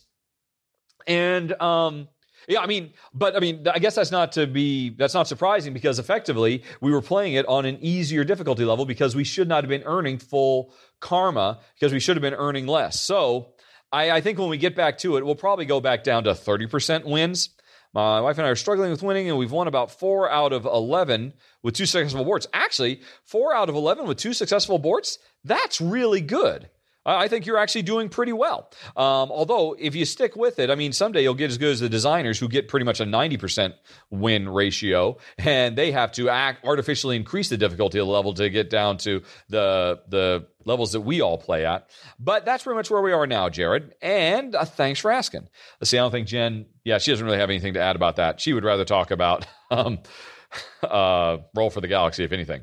So, moving on to Jared. What do we got here? I'm sorry. No, that was Jared's question. Oh, hey, look, I had a copy of Jared, so we have one less question. Hooray. Oh, I had 3 copies of Jared for some reason. Ooh, all right. We've moved forward significantly. Let's move on to Phil. Alrighty. On your 6th podcast, you said Magic the Gathering helped you buy your house in Oregon. Can you talk a bit more about that? Also, can you tell us a bit about what you did while working at Nintendo? Thanks for the shows. Okay. Magic the Gathering. We got into Magic the Gathering. I got bit hard by that. It was awesome. It was 3rd edition time. I totally missed 2nd edition. Totally missed all the Moxes and all that. That was kind of a bummer. And the Black Lotuses. We got hardcore into it 3rd edition. And Jen really loved it too. We got into it in the same way that we have now gotten into modern board gaming, and we didn't know Settlers of Catan existed, or Puerto Rico, or any of those games that were big deals in the 90s. Had no idea. But a friend of mine at work, who was it?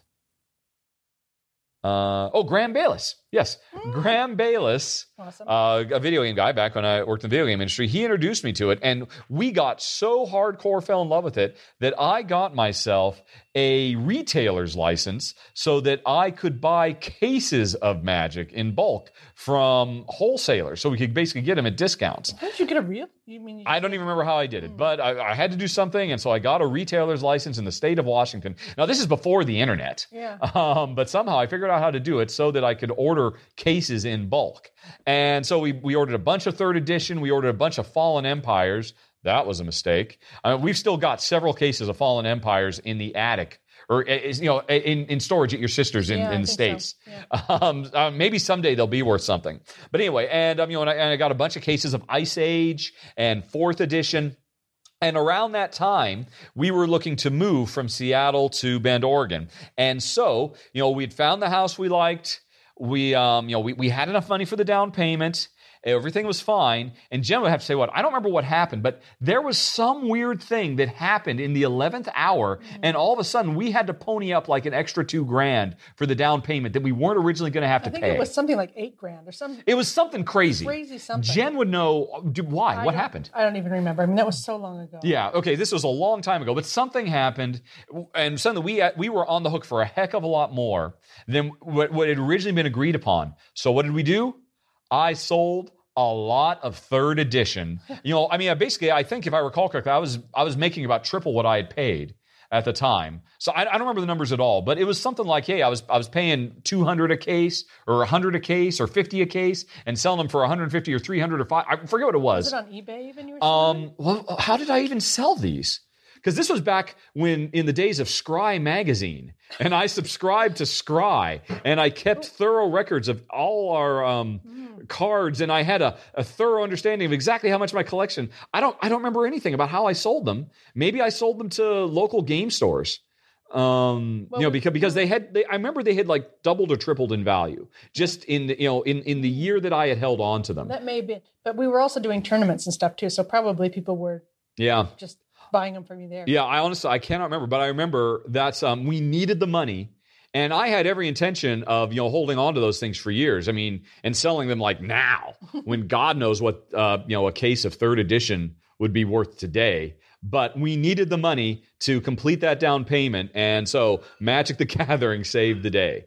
Plus some help from family and whatnot. We got a little loan from my dad. Yeah, because I mean, we paid it right back off, but we would not have been able to do it if I had not made that huge investment in Magic and then been able to flip it for triple or whatever it was. So that was basically the story of Magic the Gathering. And then also, what did I do working at Nintendo? Well, when I was at the University of Washington studying for my scientific and technical communications degree, i.e., I was going to be a technical writer, I had a part-time job, as did many other students at the University of Washington, Nintendo, as a gameplay counselor. And now, again, this was early 90s. This was long before the internet, long before GameFAQs.com, when if you were stuck in a game on your Nintendo Entertainment System, you called a toll-free 1-800 number and talked to a gameplay counselor like me. And I would walk you through how to find the Eye of Ganon in the 7th dungeon of the of Legend of Zelda,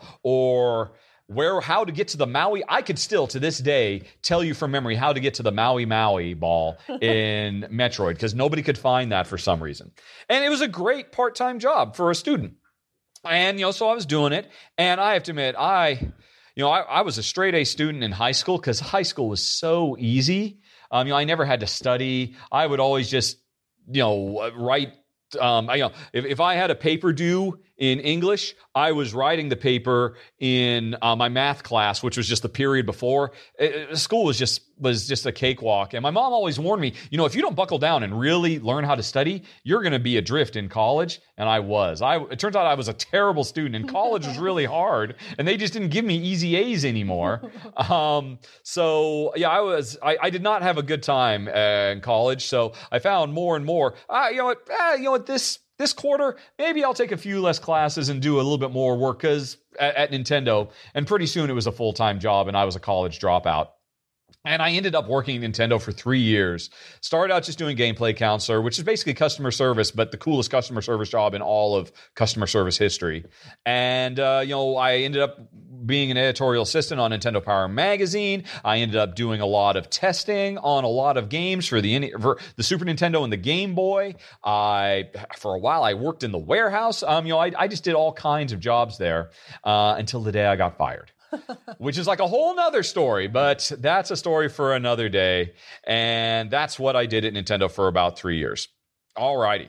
Next up, Jason. Wait, now Jason's question. I already asked Jason's question about work industry stuff. Let's see here. Moving on to a question from Susan. Hi, Susan. Let's see. I watch your video games a lot and have heard yours. I know that we all open a box of preconceived ideas. What game has surprised you the most? Well, Susan must have written this question. Yes, she wrote it back on November 4th. Subsequently, I did a top 10 videos of surprises. So, Susan, I'm sure by now you have already seen my top 10 surprises video. Honey, can you think of any game that surprised you? Excuse me. No, she says. I was going to sneeze, but no. Well, you know what? I am eventually going to have to revisit top 10s, and that will include top 10 surprises. So we just recently played a co-op game that I was surprised I liked. Okay, you played a co-op game that was surprised you liked. Help me out here. Last week you liked it. Why were you surprised? What did you expect? Because I don't normally like co-op games. Yeah, you do. And oh, yes. Jen, she loves the idea of co-op games. But they tend to Swamp me. Yeah, I mean, co-op game, I've talked about this before. Pandemic is the perfect co-op game because it has this wonderful modulation of tension that, it starts out easy, then it gets really hard, but then it gets easy again, and then it gets hard, and it creates this roller coaster. Whereas most co-ops follow the pattern of Ghost Stories, where it starts off tough and it just gets tougher and tougher and tougher and tougher and tougher. And it just never lets up because that's how it creates the tension and the difficulty and all of that. And so so often Jen finds she just does not respond well to that kind of heavy tension in co-ops. And so Jen is pointing out that, recently we played a co-op that did that and she was able to weather the storm.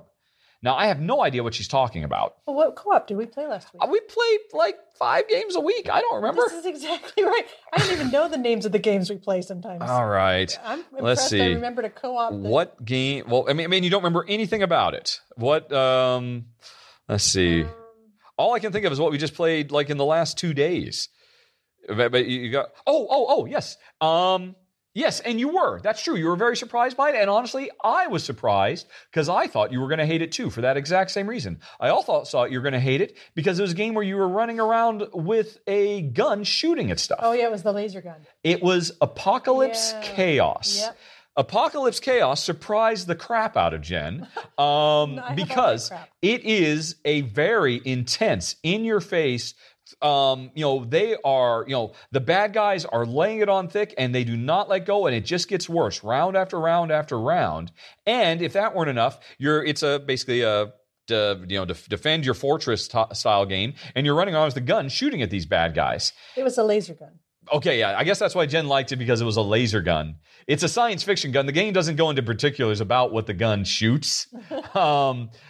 So I guess it's open to interpretation, and Jen has chosen to interpret it as lasers. But yes, so Jen was very, very surprised by Apocalypse Chaos.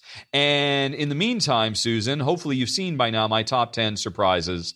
Although Apocalypse Chaos surprised me, I'm actually going to be doing a run-through for it in January. Really, really good game from Z-Man Games. Kind of flew under the radar. Didn't really get a lot of attention because it had the misfortune of coming out at Essen at the same time that Pandemic Legacy did. So that was a bit of bad luck for them. But a really, really neat game and a big surprise. Thanks for asking, Susan. Now, let's move on to the next question from Sylvan. All righty.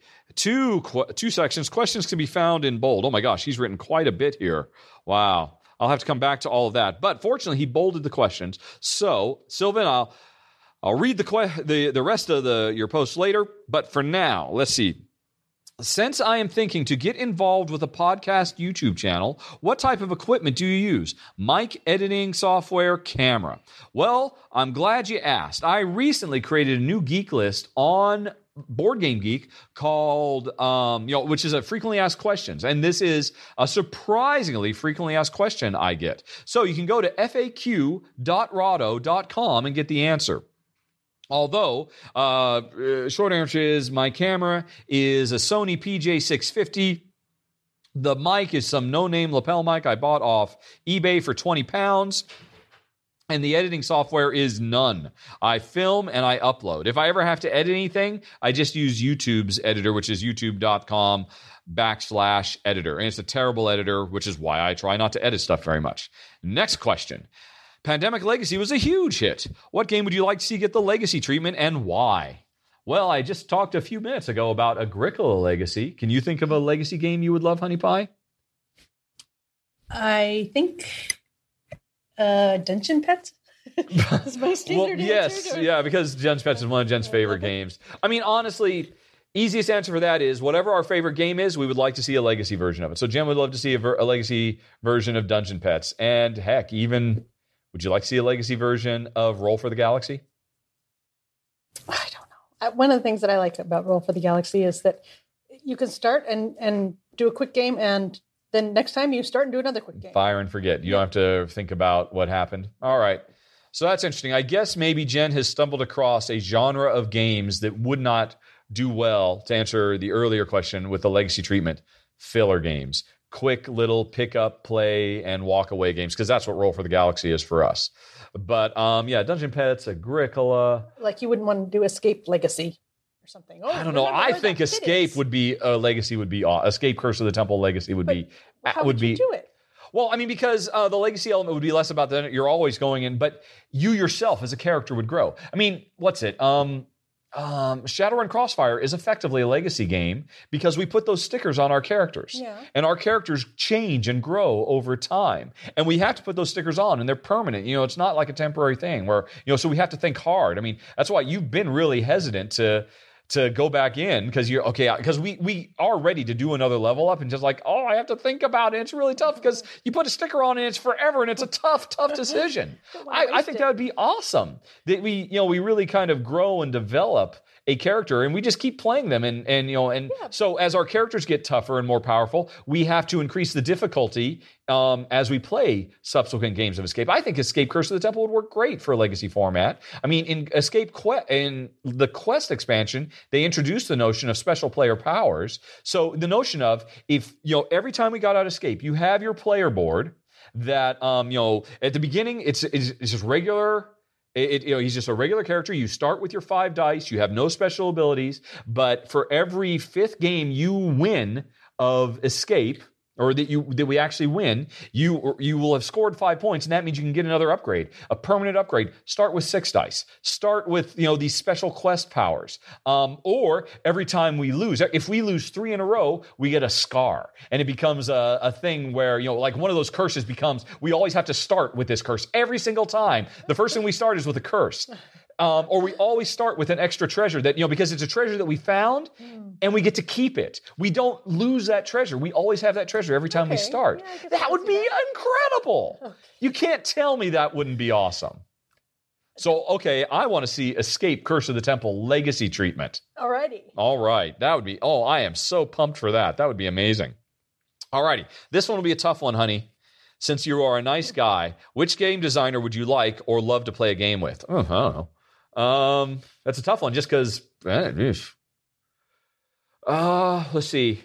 Honestly, I don't want to play games with anybody other than Jen when it boils right down to it. And don't get me wrong, I enjoy playing games with people, but I am hardcore into board games. I've talked about this in the past because it's a great experience I play with Jen. I don't think Grotto Runs Through would exist if board gaming were a hobby that I did where, hey, once a week I go out and play with all my buddies down at the local pub and Jen doesn't really care about gaming. I wouldn't be anywhere. I mean, it'd be fun. I'd still enjoy it, but... I mean, you used to play games with the guys from work, but... But that was because I was there at lunch anyway, so I had to do something. Yeah, I mean, it wasn't anything you've ever gone out to do at night. Exactly. So, that's tough. I mean, that's the same kind of question as throughout all of history. If you could play a game with anybody, who would you want to play with? I don't know. Yeah. I tend to think about it. It really is more of a question. It's really the question is, who would you like to sit down for an hour and have a chat with? And I don't know enough about any board game designer to be able to say, well, who would I enjoy having a chat with? I mean, I could say Stefan Feld because he's my favorite designer, but he barely speaks English. So that would be terrible. I've actually met him, and his English is so bad. He's a brilliant designer. And, Jen could say Vlaada Chvátil because she loves Dungeon Pets, but, when Jen actually met Vlaada Chvátil at Essen, and I said, honey, this is the guy who made Dungeon Pets. She said, oh my God, I love you, and gave him a hug, and he was visibly recoiled because who is this strange little blonde lady giving me a hug? And, and so. Yeah, I think I did maybe shock him a little. That was a bit of a culture shock. We're Americans. Jen hugs people. I have a great affection for the creator. Yes. So, I don't know. It's tough, but not because I have to pick only one, but just because, I don't know, none of them are Jen. So I can't really answer that question. I'm sorry. I'm sorry, Sylvan, but hopefully the other question answers were good. Alrighty. So let's move on to, because we had all those doubles, we're actually making good time now, Honey Pie. Mike asks, let's see. Oh, you know what? Oh, no. Let's see. Now this is a tricky one. I put this one aside. He sent it to questions, but he didn't have a question. This was a guy, I remember I forwarded to you. Mike was really taken aback by a couple of podcasts ago when Jen and I talked openly about a lot of somebody asked a personal question, and we talked a lot about our relationship, our feelings about parenting, even though we're not parents, and so therefore we don't have a leg to stand on, and all kinds of stuff. And and I set this aside because at the time I was thinking, man, Mike was very, very bothered. Really very deeply by some of the stuff I said because maybe because maybe we sounded a bit cavalier. About some of our attitudes, and maybe we weren't as educated as we could have been about parenting techniques and stuff like that. And and really, long story short, Mike felt he loves Rahdo Runs Through. He loves Rahdo Talks Through. I mean, he was not a dick about it at all, but he just wanted to get off his chest that he felt it wasn't an appropriate form. And Mike, I'm really sorry if me talking about this stuff. Oh yeah, I know what he was really upset about was when I said, again, very brazenly, if you're going to have a kid, try to find a way to make the marriage work. Don't split up.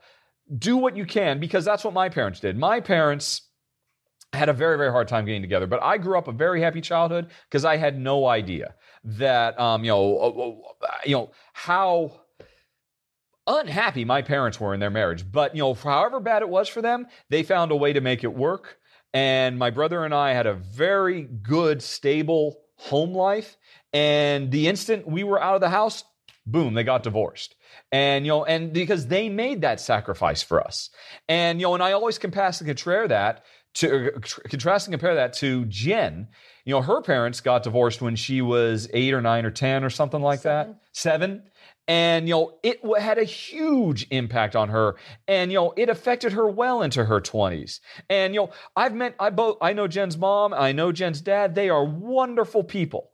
And, I don't know anything about the situation that they were in, that they felt that they had to split. And it had such a huge damaging impact. And I'm sure they knew it, and I'm sure they thought about it, but they had to do what was right for them, because I guess at the end of the day, they felt that they could not create a home life that would have been conducive to a happy childhood for Jen and her sister Becky.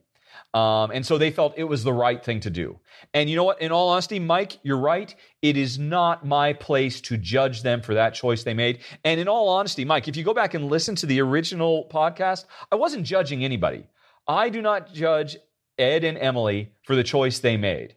I think, Dick and Bobby, my parents, were heroes for the choice they made. I guess I would amend what I said earlier, because like I said, it really kind of, it hit my card.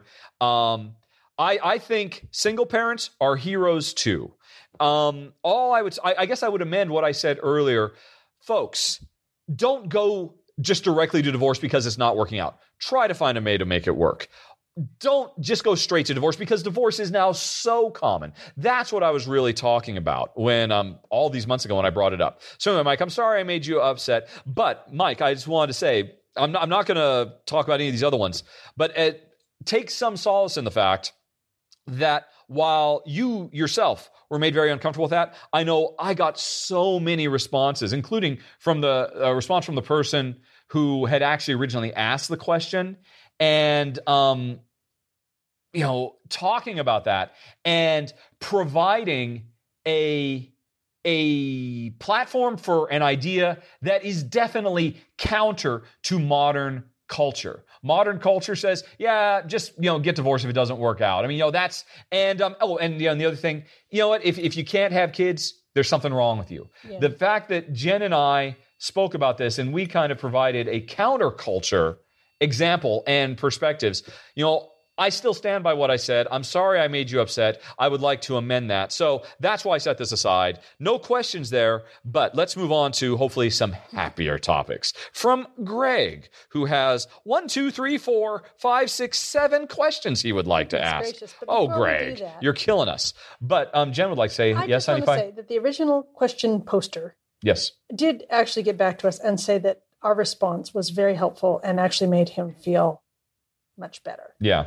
And just having alternative ideas out there makes you feel like you're not alone, and that there's hope for other aspects and different avenues that your life can proceed. And so I think if it made Mike uncomfortable, it made the original asker very much more comfortable. And then we had a spectrum of other responses. Yeah.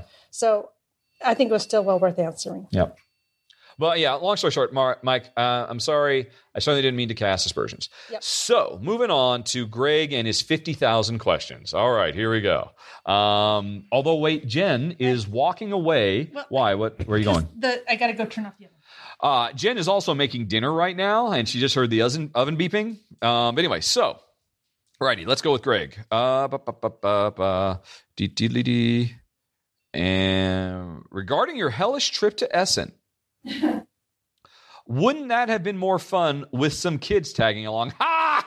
Oh, Greg, you are silly. All right. That was obviously a trick question. Oh, you led me along the garden path there, Greg. Greg, honey, is worried about the mold in our game collection. Let's see.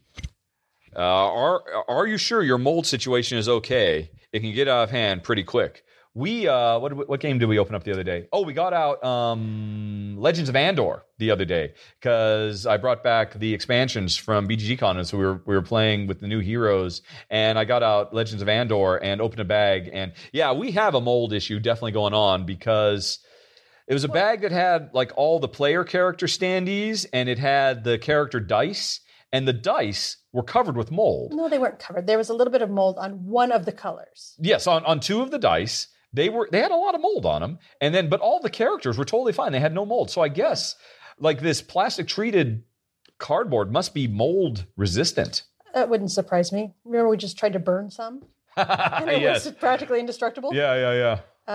Yes. Well, that, by the way, folks, we don't set games on fire generally. That was a reference to the final episode of the 2015 Board Event Advent Calendar series. If you hadn't seen it, don't worry, we are not setting our games on fire as a general rule. But anyway, go on. So anyway, I mean, I just took the dice over to the sink and washed them off. And because only those had it, it makes me wonder if maybe we didn't have something on our hands, eating peanuts or something. I don't know. Are you saying we're filthy? Well, I'm saying that because it was on the dice. The dice get more handled than the character standees. And only on the red dice. It wasn't on any of the other dice. We'd looked through everything else. It wasn't there. Yeah, and the red dice are the enemy dice, so they get rolled more than any other dice in the game. That's interesting. So, well, yeah, we're definitely keeping an eye out, and of course, before you do any selling, we'll have to have a close look at everything. Indeed, yes, indeed. But so what was it? No, I mean, are you sure the mold situation is okay? Yeah, he's really worried for us. Oh, that's nice. Well, thanks. All righty. Next up, let's see. I know you have the fancy gaming table on loan now, but regarding your previous glass table, how come you never use some kind of tablecloth or felt mat? Don't your cards get nicked when you try to pry them using fingernails on the glass surface, ignoring any obsessive desire to keep cards pristine? What about just in easy? What about a mat? That's a good question. Because actually, I'm sure I forget when the people from China come. It's in March, I guess, is when we're gonna lose the table, and we'll go back to the glass tables. Yeah. So glass table is going to return. In all honesty, the reason I didn't use it is because I honestly thought the glass table made the videos look really cool. It's kind of like J.J. Abrams' lens flares in Star Trek. It feels kind of futuristic. I always just loved the glass, and sometimes you see the play of light. And in all honesty, while the Geek and Sun table is very, very cool, and there's no choice about it. The felt is so nice just to be able to slide cards under other cards. Yeah. We were playing the Pyramid deck builder game from AEG the other night where you slide dozens of cards under other cards, and it's so nice. It'll be hard to go back to glass, but man, the glass just looks so cool. Yeah. It's just cool looking. I know, and I really like being able to stack my cards in the little thing on our and our glass table has like a nice little kind of built-in card. Or no, you mean in the Geek Sun table, yeah. Right, yeah.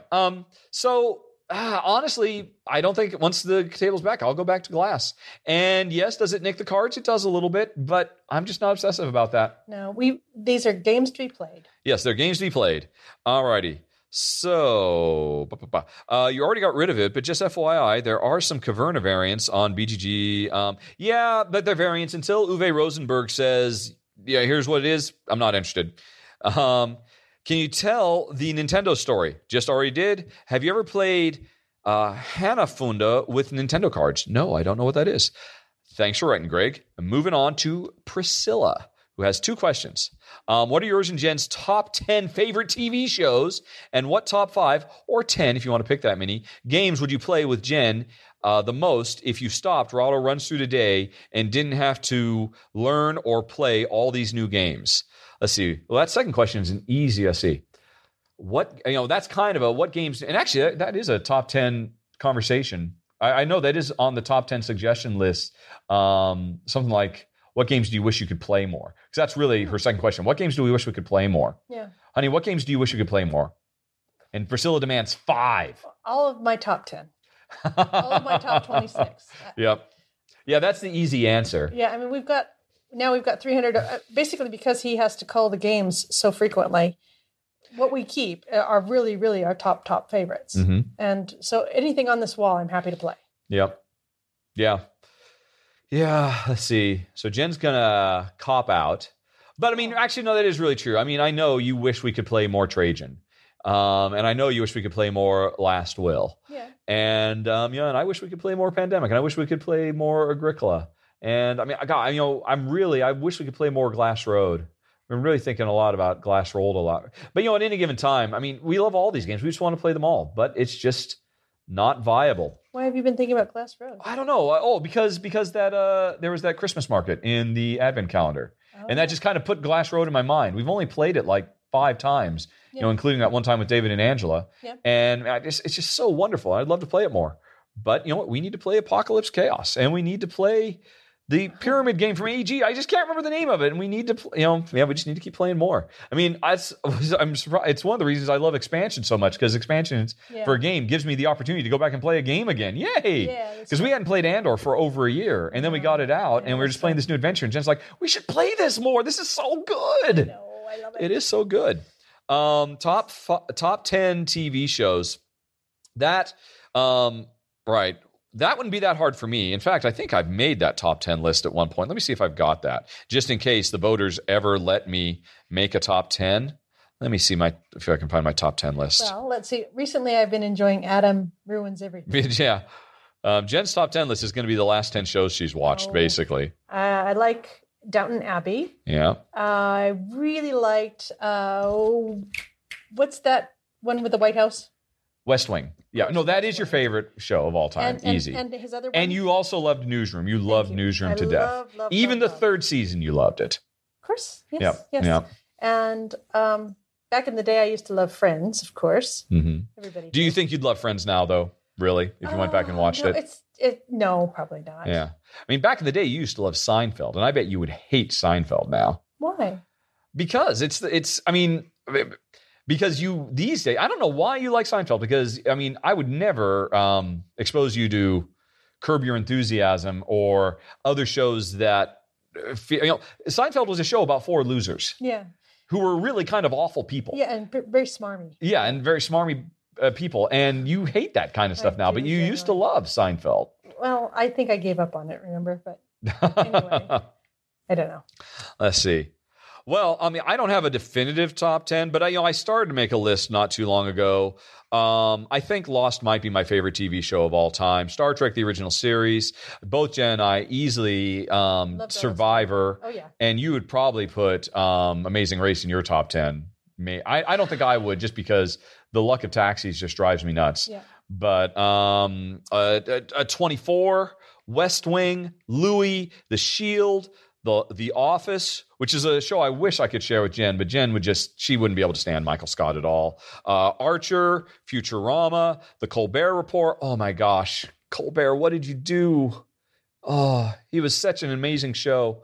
But Saturday Night Live, Arrested Development, 30 Rock, My Name is Earl, Community, Walking Dead, Breaking Bad, House, Pushing Daisies. Those are all... Oh, Pushing Daisies. Oh, Pushing Daisies. I like that. Yeah, that was a good one. Oh, what's my new favorite one? I don't know. With the guy and the drug. NCC. Oh, yeah, Jen is very much enjoying Unlimited. Yeah. Is that it? Limitless. Jen has a real soft spot for, what do I call them? I call them fugitive shows. Because, they're all based on the same formula as The Fugitive from back in the 70s. Some poor schlub who, for whatever reason, has some kind of outstanding, extenuating problem in their life. And yet, for whatever reason, they constantly find themselves helping other people every week. Yep. Sam Beckett? Quantum Leap is no longer on the air. Person of Interest is not on right now. Jen loved Nowhere Man. Yeah. Jen loved the one with the guy from Rome. Oh, Rome is on my list. Oh yeah, I did. Yeah. I mean, what was that one? I can't think of it now. But it only had one season. But yeah, so right now Jen is loving Limitless. I mean, she is just absolutely devouring it. We will have finished the first 11 episodes in another night or two. So yeah, I'm sorry that's not a definitive top 10, but that's some stuff anyway to hopefully answer Priscilla's question. So, and then moving on to Brian, who has some podcast questions. Let's see here.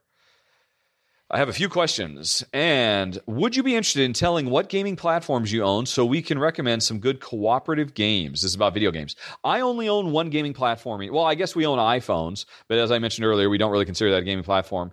I still own a PlayStation 3. And in all honesty, the only reason I own a PlayStation 3 is because it is a good Blu-ray player. And CD player. We whenever we play Escape, we still use the CD instead of MP3s, and we play it on the PlayStation 3. I have not made the jump, and I sold my Xbox 360 before we came here. I have no interest in buying a PS4 or a One. Got rid of my Nintendo GameCube. Got rid of our Wii. I'm just not into games anymore. But let's see. You mentioned video gaming with Jen back in the day. Okay, so it's not really about the platforms. Honey, do you remember any video game co-ops we used to play? Cookies and Cream, of course. You actually remember it by name? Yeah. Wow. Okay, well, then that's saying something, because we haven't played that game for, must be 10 years. But Jen still remembers it. The Adventures of Cookie and Cream. Not Cookies and Cream, because one of the rabbits was Cookie, the other one was Cream. The Adventures of Cookies and Cream, or you have me saying it now, Cookie and Cream, to this day is still by far one of the greatest cooperative games, period. Yeah, it was really good. It was amazing. It was on the original PlayStation. Was it? No, it was on the Xbox. Because I remember it was an Xbox. I think it was, I don't even remember now. I'd have to go back and look. I'm pretty sure it was original a PlayStation 1 game. So we played that. There was a really cool game we played on PS3, a Pixel Junk Shooter. That was awesome. That was the spaceship playing game where we would fly around and there was lava and you shot the walls and it would make and the lava would flow. And it was a constant puzzle game with these little shooty things and you were constantly changing it. That we really liked that. It was over way too quick. We played a lot of EverQuest. And then a lot of Asheron's Call, and then some Dark Ages of Camelot, and then some World of Warcraft, a lot of Diablo back in the day. A lot of Zelda. Which we never... Oh, yeah, we did. We played Zelda Four Swords, and it was so stupid that they put that kind of screwage factor. I remember the Zelda we could play on the Game Boy, and there was like a series of cooperative dungeons you have to go, but if you wanted, there was a final score, and I could pick you up and throw you off a ledge so you would lose points, and that was so dumb. It was so much fun. It didn't need any of that semi-cooperative point scoring stuff, because it was a lot of fun. Oh, and we tried to play Zelda Wind Walker with Jen trying to play on the Game Boy and following us all around. We played Fable 2 cooperatively, just to throw out. We did the best we could. But... yeah, I mean, we were always looking for them, but there were never that many we could find, in all honesty. I think the landscape is much better for cooperative video games now, but we don't play video games anymore because we have board games. Well, we used to play Blanka and Chun-Li. Oh, yes. Competitive, we played a ton on the Super Nintendo. We played a ton of the original Street Fighter 2, not Championship Edition, none of that stuff. Street Fighter 2, it was always Beauty Beast. I was Chun-Li. Jen was Blanka. Yep. That was the only one she could play. I could play all of them because that was back when I was working at Nintendo full time, so I had to play all the characters with everybody at work. Yeah, and I'd tie one hand behind his back or something. Yeah, just to make it fair. But yeah. Yep. But I used to play. I would play the video games, and you'd sit and help me. Yeah, that's true. Because Jen enjoyed playing games, and I was just kind of her co-pilot. That's how she's played every game I've ever made, basically, except for Brink and Siphon Filter. So that's kind of a cooperative experience. What's my favorite one of yours? All I can think of is Pitchfork Harry, but that's not Pitfall. Right. Pitfall is Pitfall: The Lost Expeditions. Of all the games I've made, Jen's favorite is Pitfall: The Lost Expeditions. Yeah, it's really clever. Yep. It was not the best game I ever made, but I'm proud of it. I think it was really fun. Yep. Let's see. All right. So that was one question from Brian. And he was asking, I was thinking of Keep Talking and Nobody Explodes, Lovers in a Dangerous Space Time. I mean, that's what I'm saying. There are some really cool things. And I got to say, Keep Talking and Nobody Explodes. I am sorely tempted to figure out how to get that because I think we'd really enjoy that. But honestly, I don't have time to play it because there's too many board games to play. Alrighty. Does he have any other questions in here?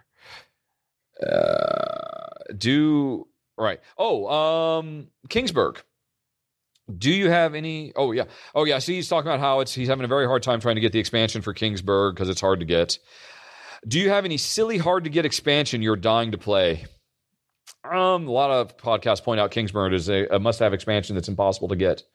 That's true. Certainly, I would hate to have Kingsburg if I didn't have that expansion because Kingsburg by itself really has limited replay, whereas that expansion is hugely important to get. But honestly, I mean, Jen and I, we play too many games. There's no time to lament whatever expansion we can't get. So I don't have a good answer for that, I'm sorry to say. That'll do for now, says Brian. So let us move on to, honey, how do you pronounce Y-V-E-S? It's French. I think that's yeast. Yeast? Really? Y-V-E-S is yeast? Obviously, neither Jen nor I speak French. Yeast. Sorry. I'm just going to go Vievs then, even though I'm sure that's entirely wrong. And actually no, I can't say his last name because that wouldn't be cool. But anyway, so, he's Dutch. Oh, yeah, okay. I remember seeing this. So he didn't have a question. He just wanted me to mention a cautionary tale for people. Yves is Dutch and was very disappointed to find out that the Dutch version of Pandemic Legacy has some really epically egregious, terrible, game-destroying translation mistakes that really kind of ruin the game. And after I saw that, and he just said he wanted me to do a shout out just in case I have any Dutch listeners who have gotten the game and haven't played the game yet and haven't had the game ruined because of these bad translations. Go to Board Game Geek. There is a thread. You can just do a search for it and to find Dutch or translation errors Dutch. And there's a thread devoted to how to fix them without spoiling the game. And in fact, while I'm mentioning it, there are some equally bad ones for the German translation. And I'm sure you can go on Board Game Geek and find out you want to get these fixed before you play the game because they really hurt the game very badly. So Yves just wanted everybody to know that. Alrighty. Although then he did ask the question, do you know how something like this is possible? Does Z-Man just not care? What can we do? What would you do? So those are some questions. Board Game Geek is a phenomenal resource. For any listener I have who's listening to this who doesn't have a Board Game Geek account, I gotta say, get one. Sign up on Board Game Geek before you play any game. This is definitely something I do right now, which is often very hard because often I end up playing games before anybody's played them on Board Game Geek. But in the rare circumstance where I actually get to play a game before, that has been, and people, the first thing I ever do with a game is I read the rules and then I go to Board Game Geek and I go to the rules section of whatever game it is. And I do a quick scan for rules errors, and I just do a look through and I see and I read those to see if people have caught stuff like this because usually people have. And as you say, in this case, the community on Board Game Geek has come up with really good tools to help the Dutch and the German players, and heck, probably other languages, deal with these mistakes. So all I can say is become a hardcore, ardent Board Game Geek. Sign up on Board Game Geek, and whenever you're starting to play a game, just go check the forums for that game and just see if there's anything that's up that might impact your game. That's what I would do. That is what I do to try to help avoid stuff like this. And how did this happen?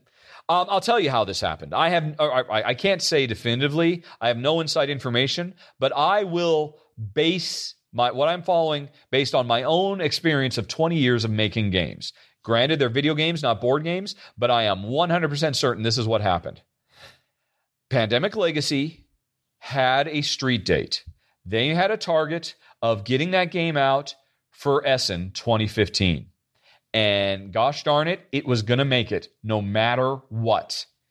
This happens all the time in video games. Particularly if you're working on video games that are tied to like a movie license or a TV show or whatever. You have a date, you have to hit that date, whatever it takes, whatever compromises you have to take. Yeah. Because if you don't, your company will lose millions.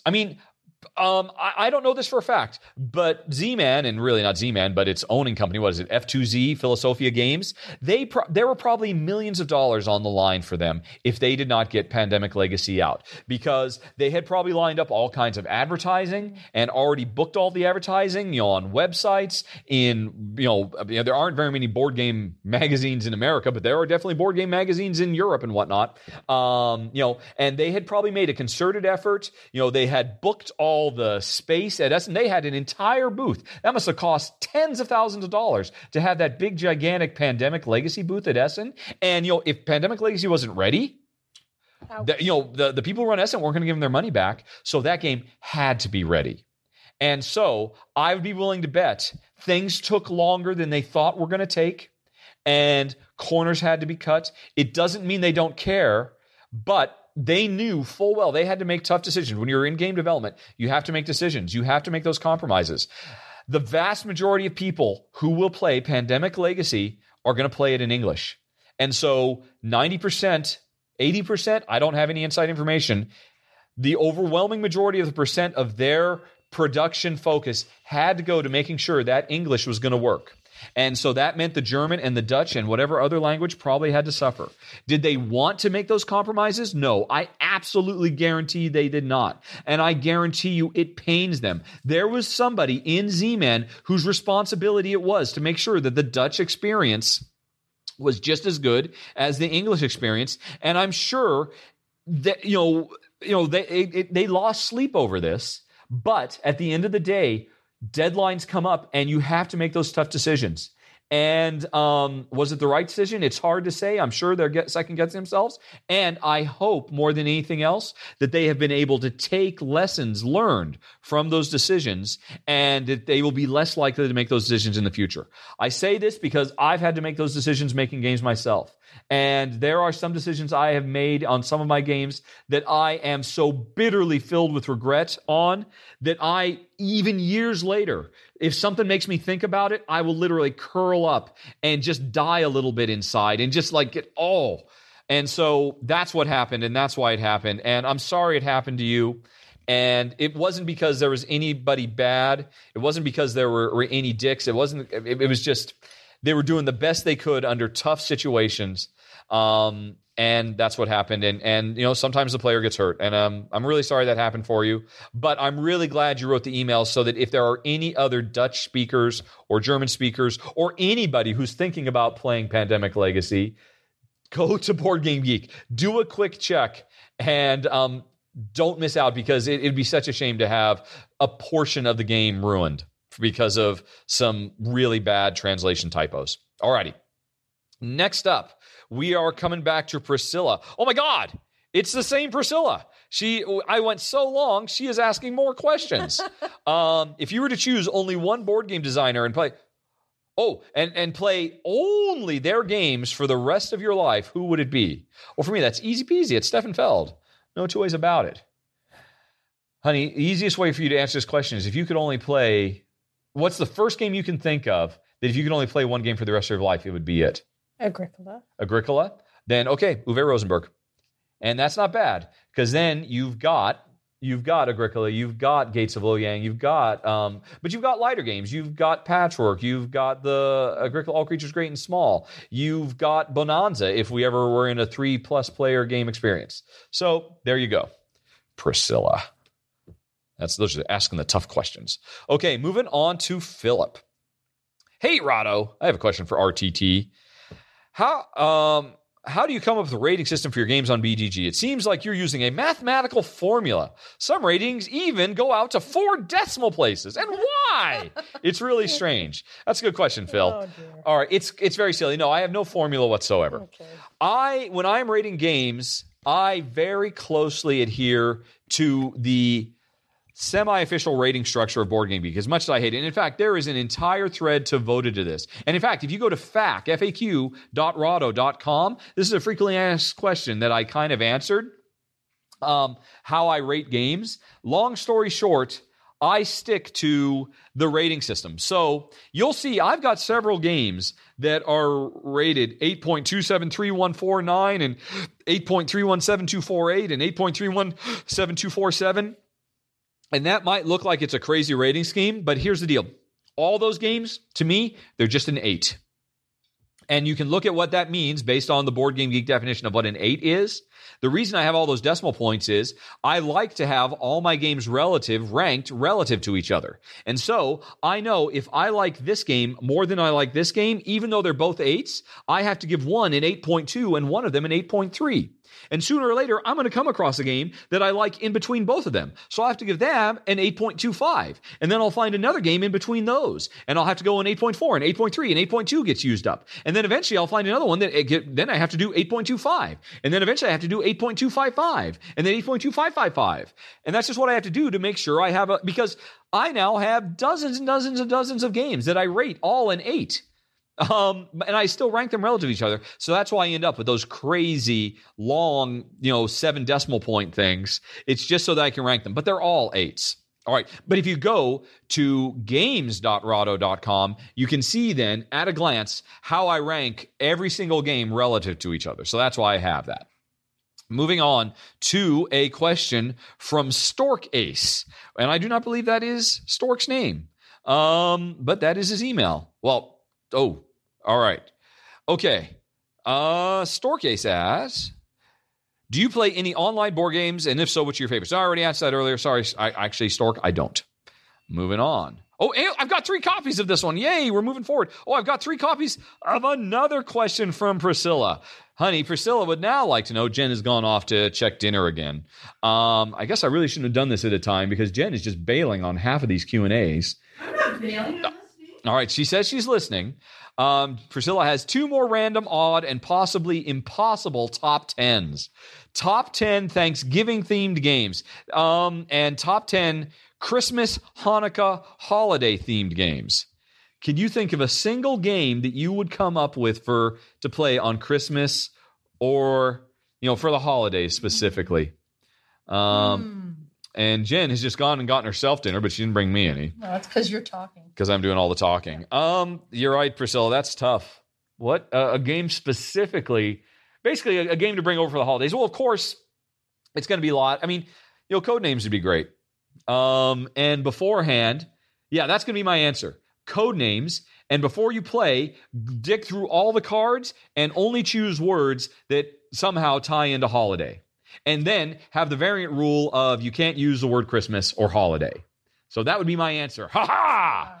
And that's my top 1 out of 1 to answer that question. Okay, let's move over. Oh, wait, Jen has something to say. We just opened a bunch of things in the Advent calendar that had kind of festive snowmen or whatever on them. So one of those. Any game that actually had a holiday-themed expansion from the 2015 Advent calendar, says Jen.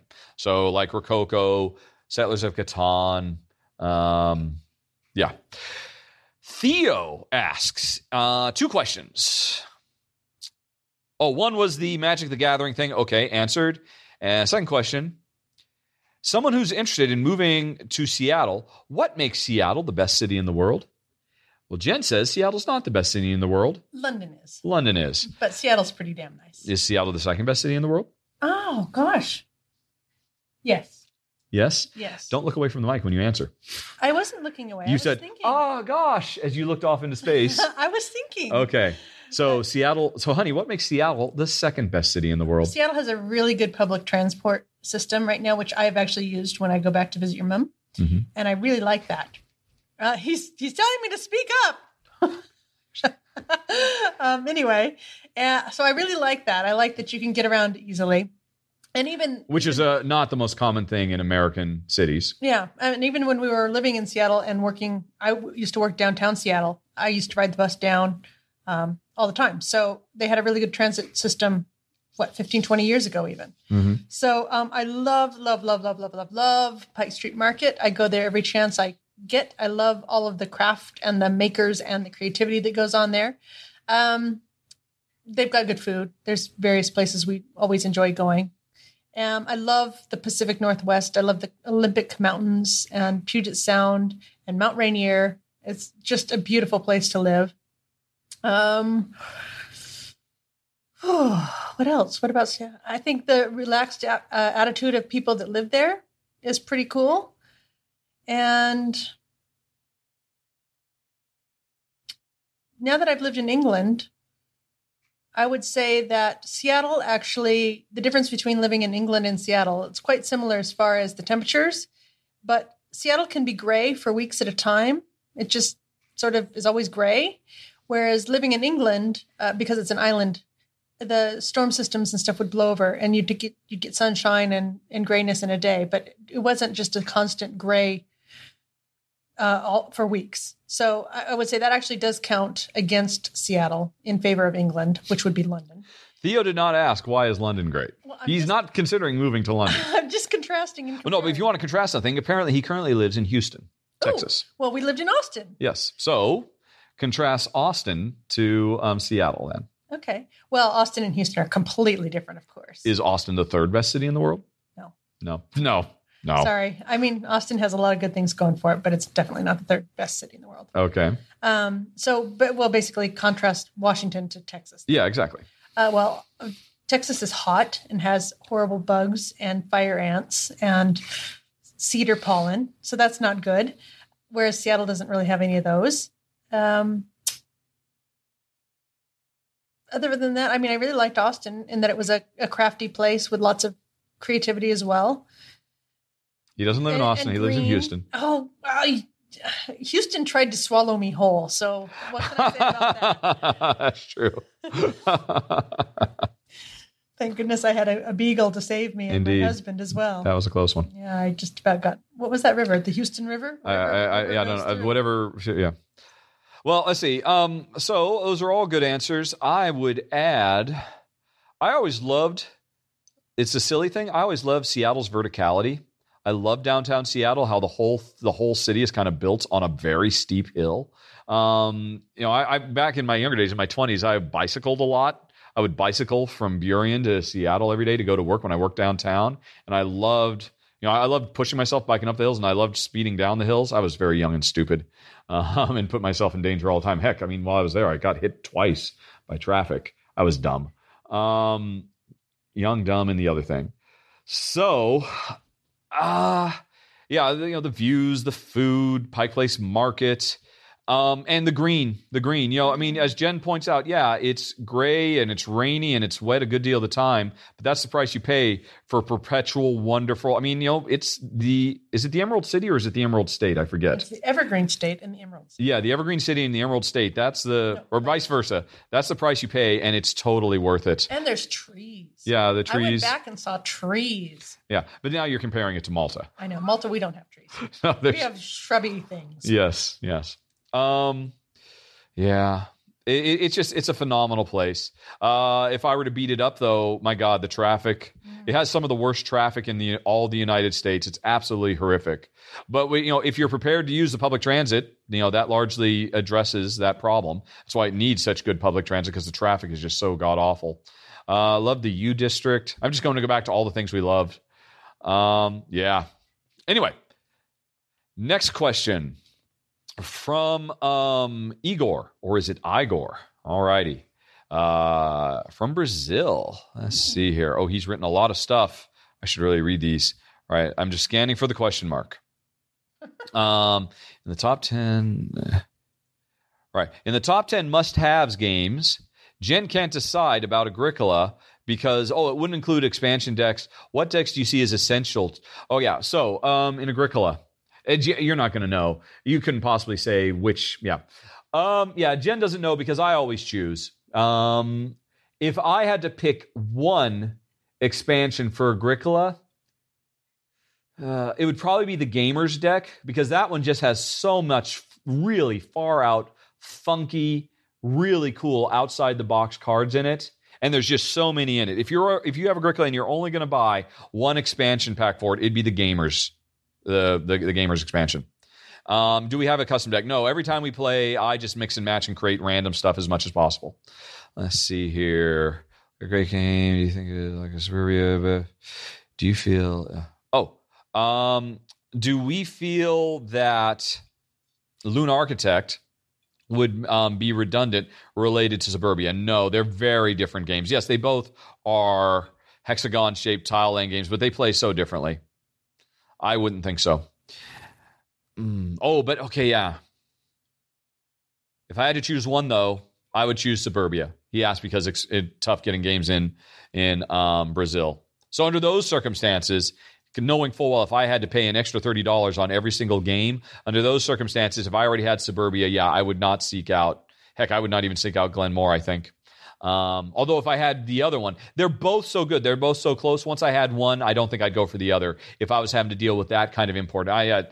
Brazil must be wonderful, but yeah, it's tough being a board game geek in Brazil, I know. Speaking of which, what's the market for board games like in Malta? And you mentioned in Brazil how hard it is to get games. Malta is, there's one Warhammer / Magic the Gathering / Yu-Gi-Oh shop. And they've got a couple of board games, but there's really nothing there. There's one comic book shop. They've got a few things, but there's really nothing there. And there's one toy store in is it in Shag? No, it's not in Shagger. In Mazda, that I know a year and a half ago, he ended up getting a whole bunch of games from Pegasus Spiela in because he was trying to foster an industry, but I don't think he got any buyers, and so I think he's still just sitting at all those games, and he probably hasn't picked up any more. So yeah, there's very little scene for buying board games in Malta. If you live in Malta and you want to buy board games, you got to get them shipped here. And the best I found is Filbertnet or Filbertnet.com. They've got the best shipping prices, nowhere near as bad as what you get in Brazil. But if you make a really, really big super order, you're going to have to pay something like 50 or 60 euros, I think, to get them all shipped here. So I generally just like 2 or 3 times a year, I try to coordinate with the other board game geeks on Malta, and we try to do big super orders so that we can split the shipping amongst all of us. That's the situation on the street in Malta. And right, so that was it for questions. All right. Oh, and we got another triple question. Wow, there were nowhere near as many questions as I thought there were. Pele asks, scanning. What is my relationship to other board game personalities, most notably Todd Bassel, Z Garcia, Sam Healy, and Rodney Smith? Have you met them all? What do you think of their respective shows? Keep up the good work. Okay. Rightio. And P.S. He looks forward to me and Jen writing a book on marriage and relationships, which could be called Compromise, Communication, and Cardboard, the key to a successful marriage. That actually sounds pretty awesome. All right. If I wasn't so lazy, I'd get to work right on that. So I have met all of the big hitters. Tom, Z, Sam, Rodney, Joel, Lance, Tim, Scott. I've met a lot of them. They're all nice, wonderful people.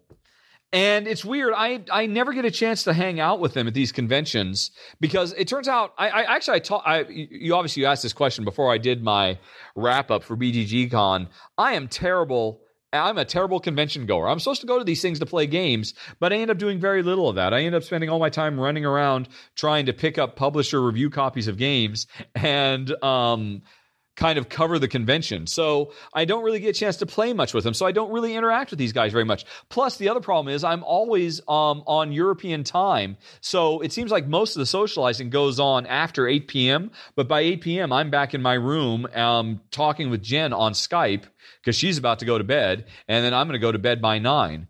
So I never really get a chance to interact with them very much, which is a shame because they all, from what little I've seen of them, they're lovely people. I talked about this in my last podcast. I mean, Sam Healy is the sweetest, kindest, warmest guy you're ever going to meet. Complete 180 from his persona he has on Dice Tower. But yeah, I never really get a chance to know them very well. Probably the closest of all of them is, for whatever reason, Lance Meister, the Undead Viking. It seems like at BGG Con and then at Gen Con before then, we just tend to run into each other on the floor more than anybody else. Not because of plans or anything like that. We just happen to run into each other. And Lance is such a sweet, wonderful, chatty guy that we just end up standing around for a half hour, 45 minutes talking.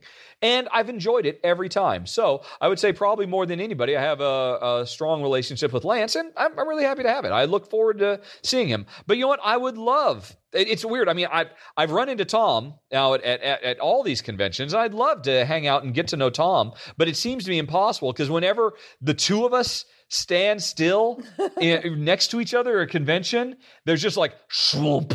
It's like a magnet. Yeah, it's like a magnet of everybody who, oh God, we got to get a picture of Rahdo and Tom together with both of us in the picture. And because we're both, we're minor YouTube celebrities, but obviously we're fairly well known in the board game industry. So we never really get a chance to chat much. He's a really interesting guy, and we certainly have huge differences about everything. We disagree on almost everything. So I imagine we'd have some very interesting chats. I would love to co-host on the Dice Tower someday because Eric just gives Tom way too easy of a time. I mean, Eric, come on, Eric. I mean, I've met Eric Summer and I've told him this. I mean, you're the voice for Euros on the Dice Tower. You got to give Tom the business. But Eric's just too much of a sweetheart. And man, I would give Tom the business big time. I would love to be on Dice Tower Showtime. But yeah, I mean, I don't think that's ever really going to happen until someday Jen and I move back to the States. So that would answer Pele's question, which was repeated 3 times. So now we're moving on. Oh, we're back to Eve's. So Eves has asked another question, or is this the same question and it's been duplicated? No, it's a new question from Eves. If that is Jen's guess as how to spell or how to pronounce Yves. Eves. That sounds good. I like that. Let's see. Oh,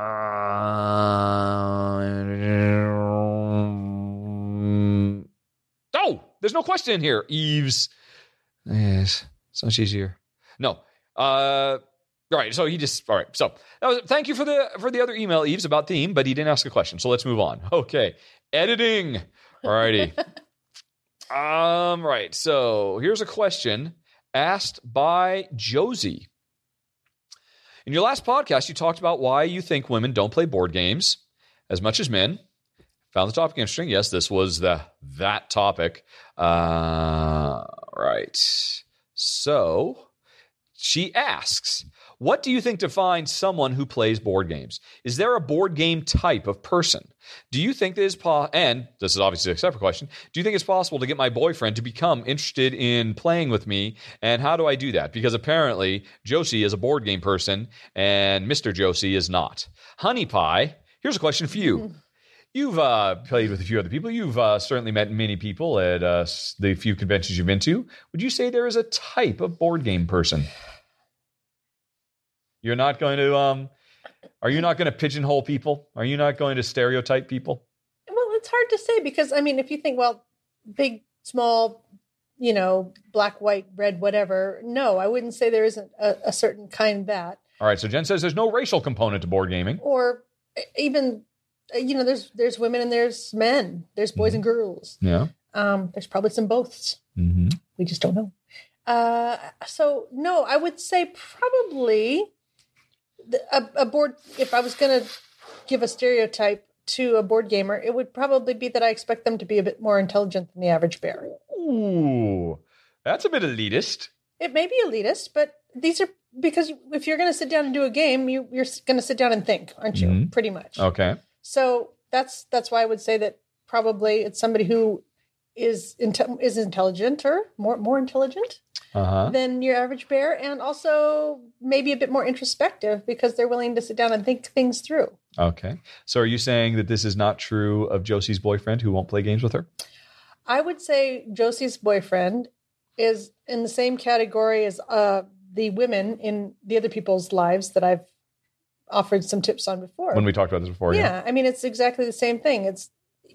There has to be some reason that somebody does something. And what is the reward for them for you, it's you get to exercise your brain, you get to achieve some points, you get to move forward with your character, whatever it is that particular game offers to you. Well, there's none of that to somebody who doesn't know how to play. So you need to figure out what reward is going to be at the pot of gold at the rainbow's end for your significant other. And it could just be something where they win and they get that sense of satisfaction. Or it could be that they learn, wow, that was really a lot of fun to actually sit down and think. And they only have an experience of being at school as a sit down and think activity. And so they think of it as work. Yeah. Wait, you have fun doing homework? Essentially, yeah. Something like that. So for me, from a womanly standpoint, I know we've talked about that women need to have a spot cleared for them, basically, out of their responsibilities, probably in order to be able to fully enjoy gaming. And maybe your significant other has a similar type thing. Maybe he's just really busy at work or whatever, and it just isn't a priority for him. So by making it a fun date night thing, where you've selected a game where he's likely to win and enjoy himself, I mean, stack the odds in his favor, for goodness sakes, because you're going to be the ultimate winner if you guys get to enjoy an activity together on a regular basis. So that would be my thought about that, is figure out what he will enjoy. Yep. Yeah, I mean, that's where it boils down to. I mean, there's so many board games.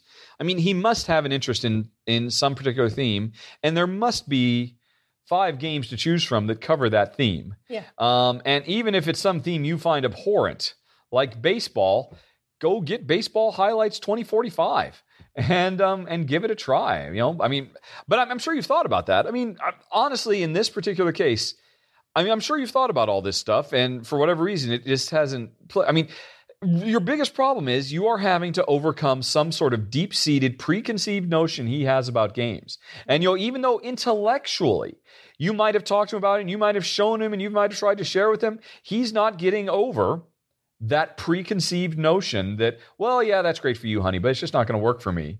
And it's a matter of, you got to find one.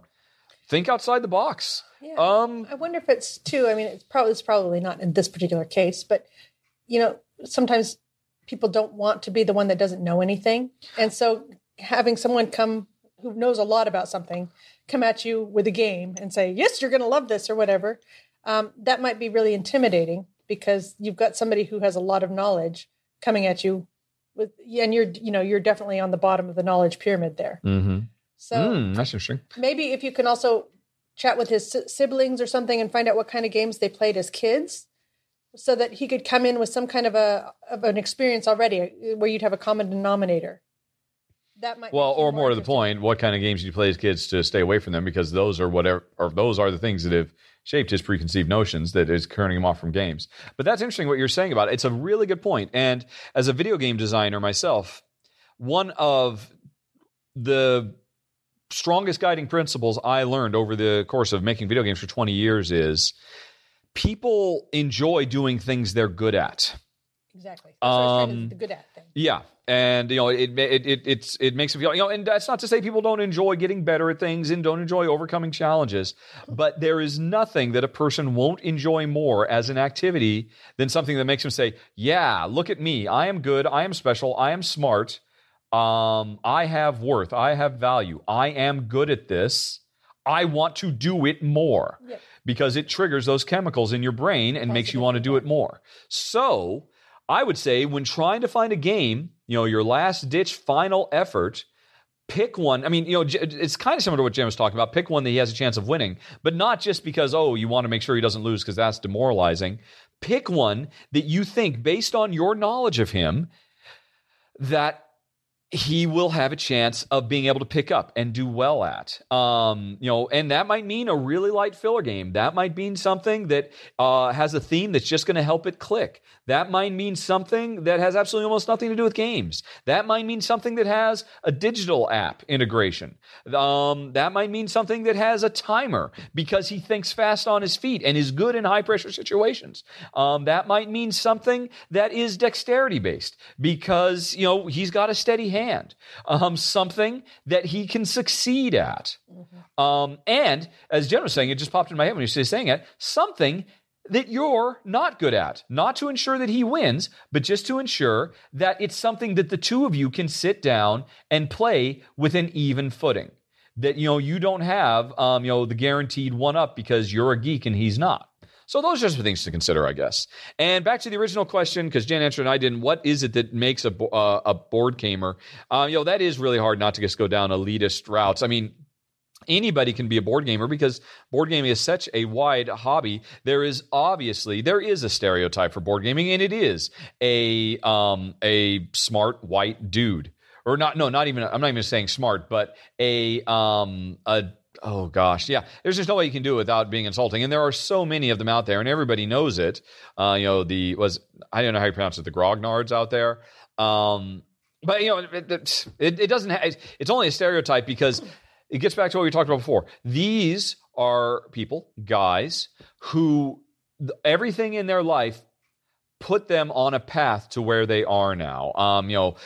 From their genetics to their experiences as a child to the things that they were exposed at in pop culture that just push them towards that. That's what pushed you to turn you into a geek. For whatever reason, your boyfriend didn't get those things.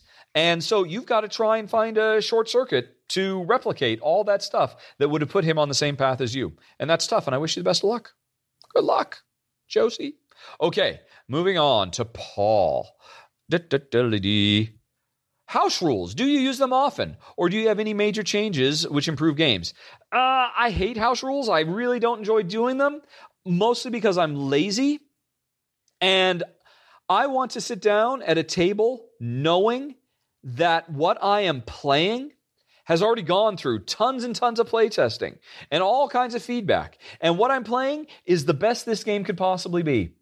And that's not very good. I guess, if we changed the way they do player order here and made it a blind bid instead of a draft or whatever, heck, maybe it would be better. But I'm never going to know that unless it goes through hundreds of hours of playtesting. And and that's why, even there are often games where I think the game would probably be better. And, and sometimes even mention my videos, people say, yeah, that's really great. Did you try it out? And I say, nah, I got rid of the game. Why? It sounds like you had a great solution for it. Yeah, but I don't know if it's good or not. And I'm not going to spend 100 hours playtesting it to find out. The game didn't work. So I'm going to find another one that does. So I guess that's my feeling on house rules. If a game needs house rules, you know what? I got 300 other games waiting that don't. So, yeah, we don't chase after house rules very often. A game has to speak to us on such a deep and personal level that we will try and push through and come up with a rule. Time Stories was an example of that, but that's the exception to the rule for us. Okay. Which doesn't mean that you're not offering suggestions to the publisher and letting them know. Oh, sure. Yeah. I mean, you are awesome that way. Basically, he's a free advice service, and he just is so generous with his suggestions. No. I think. Publishers don't expect that means you're going to get free. I don't want to play test games. I only want to cover games. Basically, you just told every playtester, every publisher out there, yeah, send it when it's still in its alpha because Rahdo will give you all kinds of feedback. No, I hate that. Yes. I hate playing games like that. So yes, I actively avoid those, but you just told everybody to send us those. I'm just saying that you're an incredibly generous guy. Thanks, honey pie. All right, Michael has a question. Okay.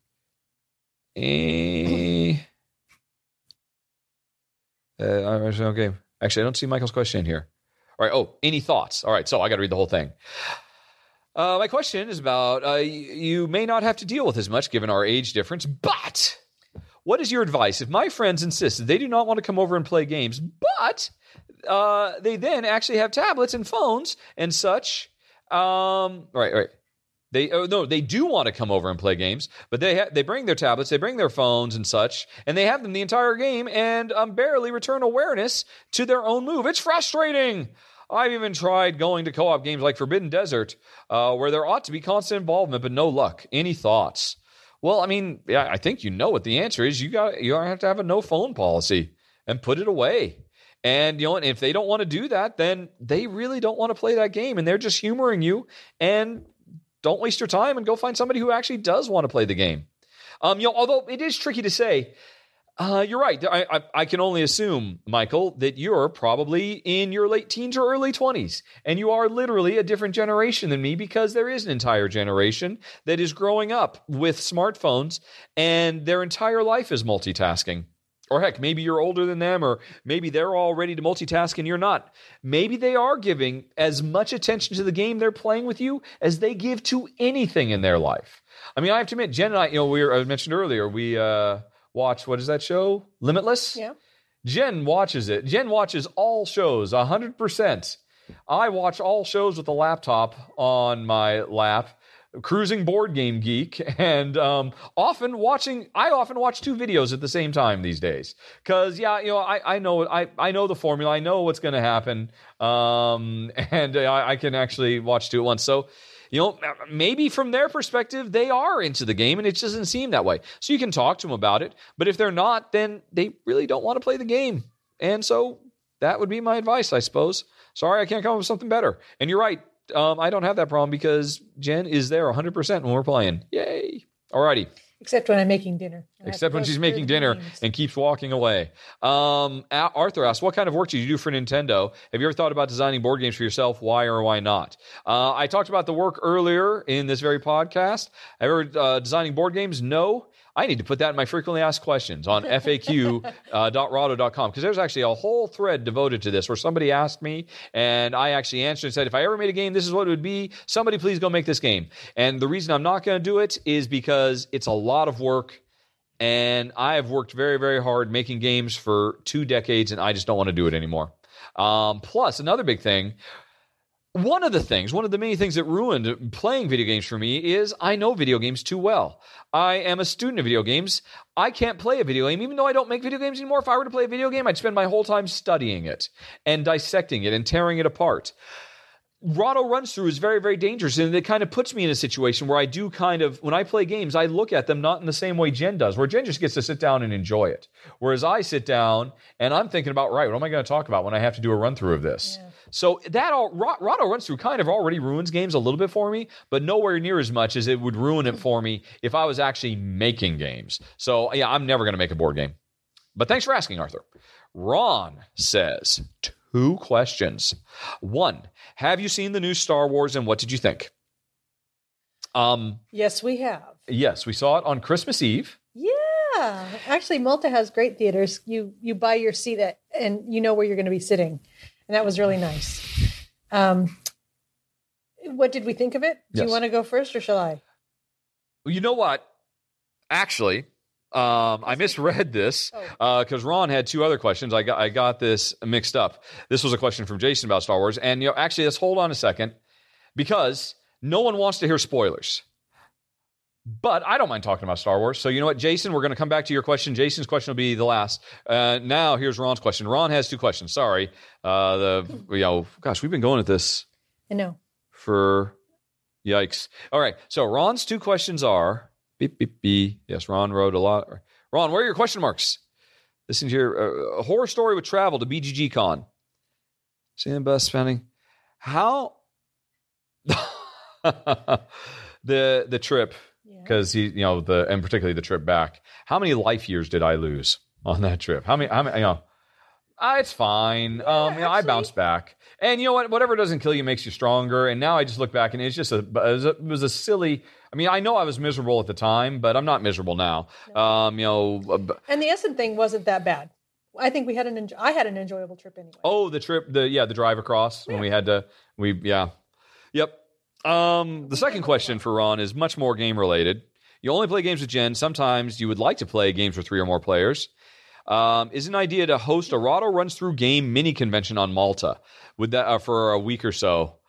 People here on vacation can play games with you. Well, no, I'm certainly not inclined to do that. But easily now, it seems like at least once every couple of months, somebody contacts me and say, "Hey, we're going to vacation in Malta. Can we come by and play a game?" And we usually say yes. And we just had one the other day. We played a lovely game of 6-player game of Hangtown and Between Two Cities, and it was great. Not all of them have been great, but most of them have been great. And then, David and Angela, they visit once every few months. And every once in a while, there's a few people who actually live here and multiple play board games, and they'll come over and visit with us. Sometimes we go over to Malta and visit them. But yeah, an actual RottoCon, that's never going to happen. No, that is... Once in Bend, do you remember, honey? I threw a party. I threw a video game party. This is long before I played board games, where I had everybody from work come over. Because, remember we had that big 80-inch rear projection TV? Boy, we were studly then. Yeah. This is, and it was an HD TV when nobody had HD TVs. And I had all those laser discs. And so I don't know why I did this, because I would never do that now. I had a party, and everybody from work was invited to come over, and we had to make dip, and we had to prepare stuff, and I had the gaming console, and we had computers set up, and we had TV you could watch, and we actually threw a party, and it went really well. I remember like the penultimate was, that's what it was. It was Xena the Musical. And we were going to because it was such a big deal. And everybody, we're going to come over, we're going to watch Xena the Musical, and we'll make a big party out of it, and then we'll play games and blah, blah, and all that stuff. And man, that was a lot of work doing that. And that was just for a party for like 10 or 15 people coming over from work. And that was so much work. I will never do that again. It was a big success. Never again. And that was minuscule compared to whatever doing a mini convention would be. So thanks, Ron, for dredging up all those painful memories of Xena the Musical RottoCon before Rotto even existed. No, Rotto existed because we were playing EverQuest at the time. Yep. But anyway, so that was Ron. Those were Ron's 2 questions. And Jason will come back for about the Star Wars. That'll be the last question. So don't worry, folks. If you don't want to have spoilers, you'll bail before that question comes up. Lucas asks, what does a normal day look like for you? How many games do you and Jen play per day? I guess there isn't any considerable difference between weekends and normal days. That's funny. I've been retired now for a year and a half, and still 2 whatever, 3 years. However long it's been. Yeah. No. How long have we been? We haven't been here for 3 years. Almost. We've been in this apartment for 3 years. No, you're entirely wrong. Oh. We are just about to finish. We're just about to end our 2nd year here. So I've been retired for almost 2 years. But weekends are still different. We never watch movies on a weeknight. Sometimes. No, we don't. We almost never do. Oh. And then, I say, hey, honey, what do you want to watch tonight? Because it's my job. We have different chores. One of my chores is making sure all our entertainment is queued up, ready to go. There's always something fun to do. Yep. That's one of my jobs. It's good work if you can get it. And Jen never has any idea what's in the queue. But we're couch potatoes. I'm not ashamed to admit it. We like watching the telly. And so I've always got a lot of stuff queued up on Netflix or whatever it might be. And, Jen says, what are we watching tonight? And during the week, we always watch TV shows. And during the weekend is when we watch movies. We almost never watch movies during the week because our whole life has been, we only watch movies on Saturday and Sunday for some reason. And there's no reason for it. All days are exactly the same because Lucas said all days must be the same. But it's definitely different. We still treat the weekend like the weekend, even though it's not. I know you do. You rarely do glass on Saturday and Sunday. Yeah. And there's no reason not to. Saturday and Sunday is the exact same day for us. Yeah, I know. So it's weird. It's a lifetime's habit. It's hard to break. But anyway, a normal day for me is, get up. Normal day, we're going to play ideally 2 games. Some days only 1 game, but ideally 1 session of 2 games back to back. Hopefully 7 days a week. So we're getting, on a good week, 15 games played. Now that's not fair. When I say a game, I'm talking about like when I say 2 games, I'm talking about 2 hours, 2.5 hours of gaming. So that could be 5 or 6 games if it's a half an hour game. It might be only 1 game if it's a long ass Euro. But hopefully every day we get a good 2 to 3 hours of gaming played, which, could be like 2 hours of the same game back to back or 1 long game or whatever it might be. Sometimes we get an hour. Sometimes we get 5 hours. Sometimes we get none. But on average, I would say it comes out to about 2 or 3 hours a day, every day of gaming. Ideally, I prefer to do it in the morning. And then while the afternoon, Jen will go and make some glass and I'll film some stuff. This is getting harder and harder to do because now it's winter time. So it gets dark very early, and I do all my filming with just natural sunlight. I don't have any light rigs. So I have to really film in the morning, and that kind of messes things up because that means we got to get that 2 or 3 hours in the afternoon. And once it gets dark, it gets much harder for us to actually play games. Yeah. Jen's brain starts shutting down. My brain starts shutting down. So it really kind of depends on the time of year. Yeah, definitely.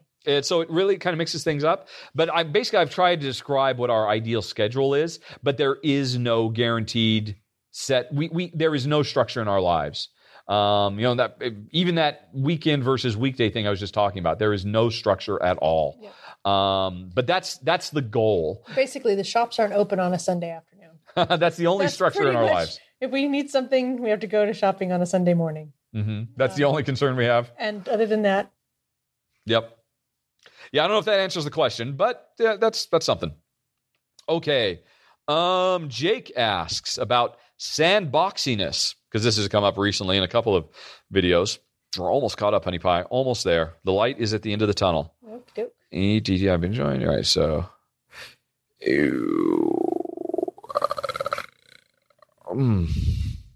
Right. Okay. Yeah. So it's particularly Mombasa and Nippon. Both I called both of them out as being too sandboxy. But he's like, really? Are they that sandboxy? I was curious. I'm missing something here. Right. Okay. Oh gosh darn. Okay. I got to read the whole thing. Can't scam it. Right. I was watching your Navigador run through. Oh, okay. Yeah. Hey, you didn't have a problem with sandboxiness in Navigador. How come you have a problem with sandboxiness in Mombasa and Nippon? Okay. Long story short. Yes, Navigador is definitely a sandboxy game too.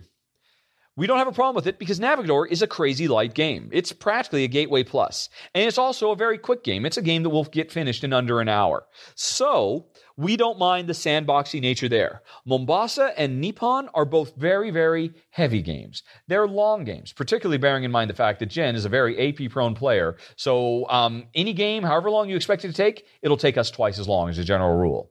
So that's why I responded so strongly to the sandboxiness of Caverna and Nippon and Mombasa. But I didn't respond strongly, negatively, to the sandboxiness of something like Navigador. And I think that's where you're seeing that fundamental split. I don't know if you have anything to say about sandboxiness, because something recently. We were playing Nippon. It was either Nippon or Mombasa. No, it was Nippon. And, we were halfway through our first game, and I'm like, well, what do you think? We always just talk. As we're playing, we're talking about what we think and stuff like that, too. And just like, yeah, I should really like this, but I don't know why I'm not liking it. I don't know why it's not catching me, because everything here is fine. And I said, oh, it's because it's a sandbox. And she asked, well, what do you mean by that? Because I don't think we'd ever really talked about sandboxiness. That was new to me. And it was a new term to her. And I said, well, yeah, it's like, remember how Caverna, how like there's all the buildings and you just do whatever you want. And you're like, she said, yeah, why do I have all of these things? And, and I'd always long suspected Jen felt the same, but after we talked about it, but again, we love Navigador, which is 100% sandbox. Every time you sit down, you're sitting down to the exact same scenario, and it's wide open, and there's nothing pushing you in any direction, but that's a really light, fast game. What about that Western game we just played? With the 6. Hangtown? Yeah. Yeah. I mean, that would be way too sandboxy for us. Well, here's the interesting thing. Sandboxiness is a particularly problematic issue with 2 players. And that's why I think Uwe Rosen, that's why I think a lot of people don't mind a sandboxy game, because they're going to sit down with 4, 5, 6 players, whatever.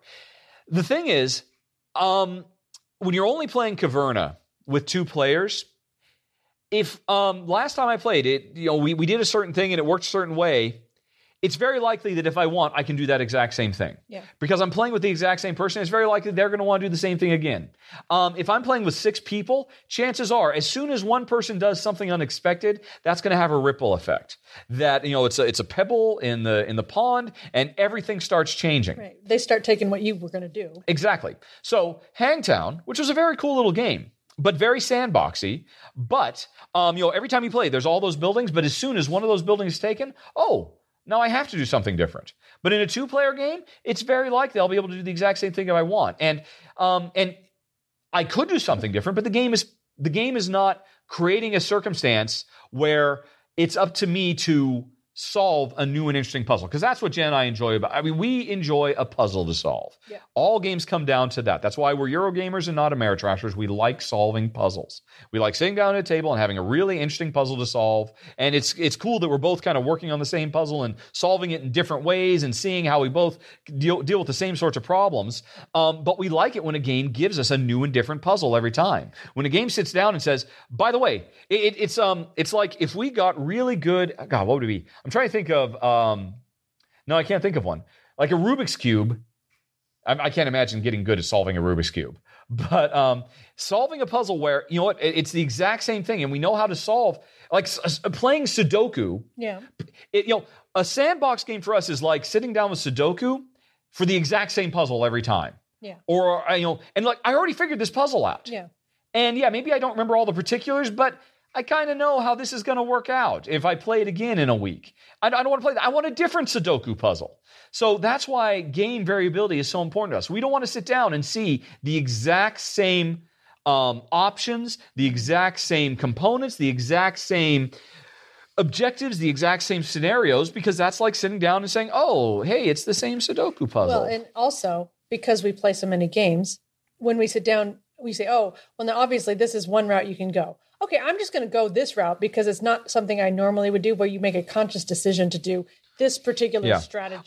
I'm not choosing that because, wow, this is going to be this is me coming up with a solution for the problem the game gave me. This is me. This time I will arbitrarily decide to be the goat master. Yep. Why? Just because I haven't done it before. There is nothing interesting about that decision. Yep. Nothing at all. It's capricious. It's just a whim, and it's not why we play games. We play games because if I become Goat Master, I will solve this problem. And so we want the game to create a situation where Goat Master is the perfect solution. And now, if a game sits down and you know what, Goat Master is great every single time, well, then we don't want to sit down and play that game. Yep. And that's why we don't like a sandbox, unless it's so cool. And Navigador is a really cool game. It's the one with the big rondel, and you start out in Europe and you have to sail down around Africa, and you go over to the Far East, and you're building ships, and and that's just a really fast, fun, very intense, quick engine building game that is very satisfying to play. So in that game, even though it's a pure sandbox, we will put up with it. We don't like the sandboxy nature. We wish it wasn't, but the game is so good, we will put up with it. In much the same way as we don't like rolling dice in Claustrophobia to resolve the bad guys. Fighting each other. We'd much rather it come up with a really cool, or like Legends of Andor. Legends of Andor is very cool. I wish it didn't have dice. I wish there were other ways, more clever and interesting ways, rather than, it does clever things with the dice, but I wish there were other ways it would do it. But Andor itself is so good, we will put up with the dice. We will put up with the sandboxiness, and if it's short or quick, not if it's big or heavy. There's one sandboxy game we'll put up with. It's a big, heavy game, and that's Ora and Labora. And the only reason we'll put up with that is because two things. It drip feeds us the sandbox, because you start out with, hey, there's a big sandbox. It's going to be the exact same thing you can do every game, but there's only, at the beginning of the game, there's only these 4 choices. You only have these 4. So we're going to constrain you. And it does have to be capricious. I do have to say, okay, this time I'm going to do the lighthouse. I've never done the lighthouse before. Let me do it. But as soon as I do that, as soon as I make that one decision, everything's going to go in a different direction, because that game will seed, even though it's a big, wide open sandbox, it will seed very quickly and branch very quickly. Normally, in a game like Hangtown, the game we played the other day, you need a lot of people at the board for it to branch out and do other stuff. Caverna won't branch out unless you have a lot of players, or at Labora will. That's our thoughts on sandboxiness. Most I've even ever thought about it, quite frankly. But thanks for your question. So now Jake. You've got a new term, the branchiness. The branchiness. How branchy is it? Yes. Right. So let's see here. This is from Scott. What do you remember about working on Bubsy 3D? Possibly the worst PlayStation game of all time. Well, no, I mean, at the time it was labeled, I think, the worst game of all time by Electronic Gaming Monthly.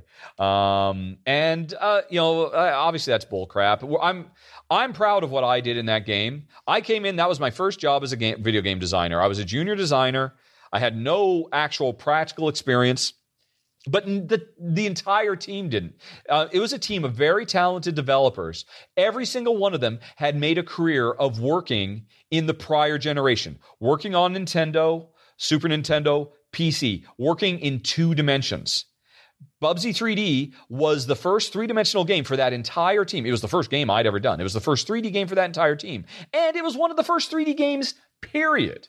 Because even then, back on the PlayStation, it was a 3D powerhouse, but unless it was Battle Arena Toshinden or Ridge Racer, they were still mostly 2D games. The only truly 3D game at that point, I mean, heck, Doom and Wolfenstein, those were 2D games, just with a different perspective. Those were Berserk, but in 2 dimensions. Bubsy was a true 3D game. And the only other one I can think of, there are probably some other ones I'm not thinking of, but Jumping Jack Flash was a true 3D game. And Jumping Jack Flash was the model for Bubsy 3D. And Jumping Jack Flash, I think, got a pass because, wow, it was really kind of cool and groundbreaking and all of that. Because, wow, I've never thought of a game in 3D. It was like a truly outside-the-box 3D game. Oh, one other truly 3D game, Descent on the PC.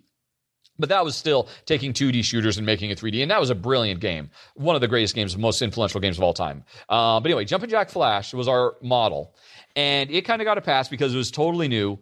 Our team didn't know what they were doing. They were trying to copy it, and the main difference between Jumping Jack Flash and Bubsy was Bubsy, we said, you know what? And these decisions were made before I even got there. I came in fairly late to the project.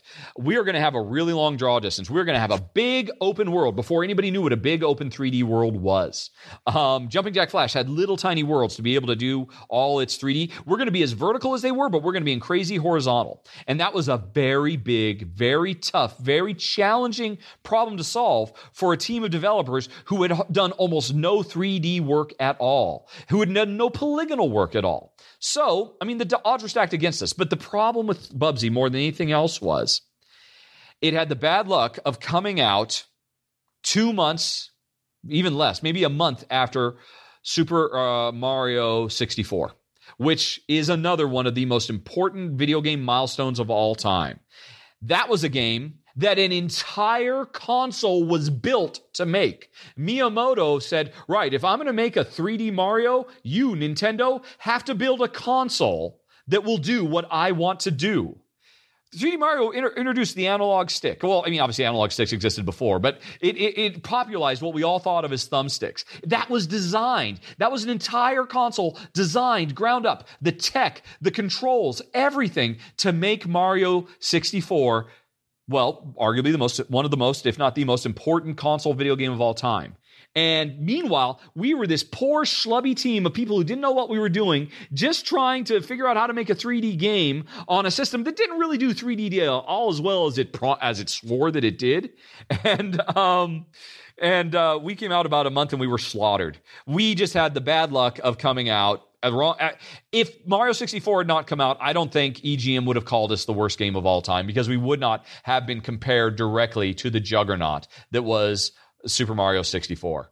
But long story short, that game did a lot of really cool stuff. My responsibility on that game was working on the bosses and the little multiplayer 2-player game, which honestly I think was actually pretty innovative and nobody's really done. Actually, no, that's not true. I eventually did see somebody recently in a little indie game did it, and everybody said, wow, this is a really cool way to do multiplayer. And yeah, we did it back in Bubsy, but nobody cares because it was Bubsy 3D. But yeah. Aw, Bubsy, I hardly knew you. Okay, Nicholas says, yeah,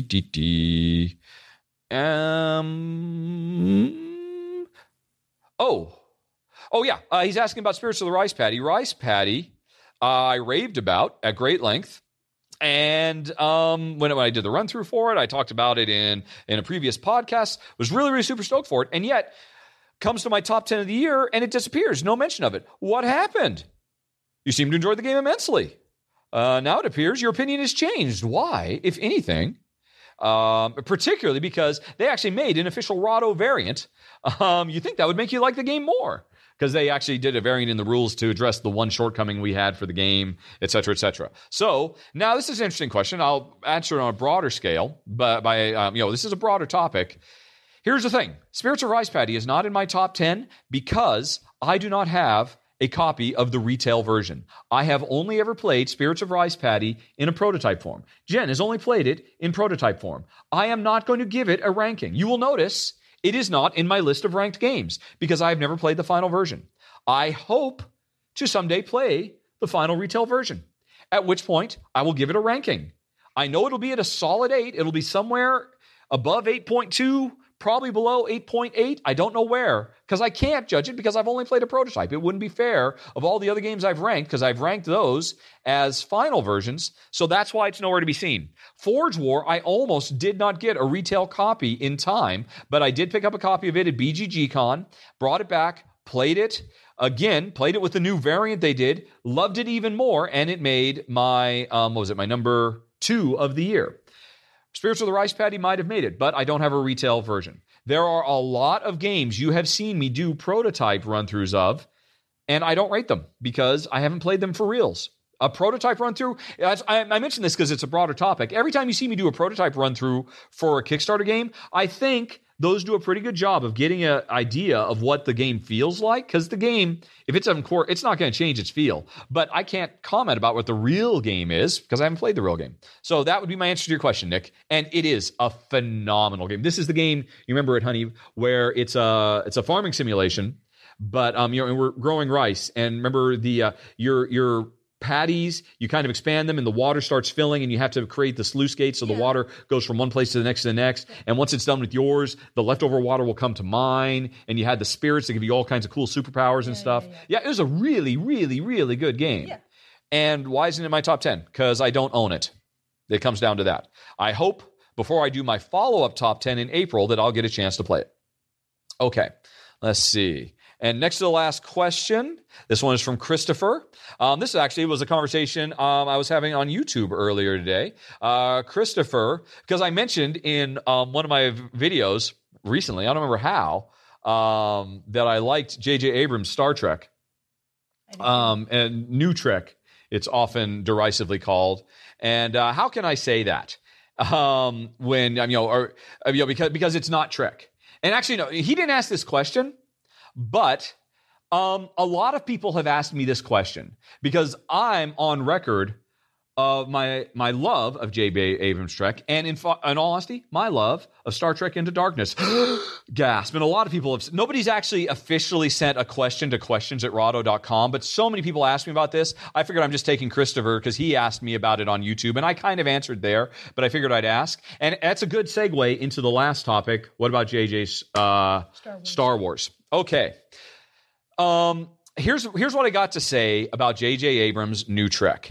Anybody who says that Star Trek 9 basically, or is it no, Star Trek 10 or Star Trek Into Darkness is not Star Trek, what they're really saying is it's not Star Trek Next Generation.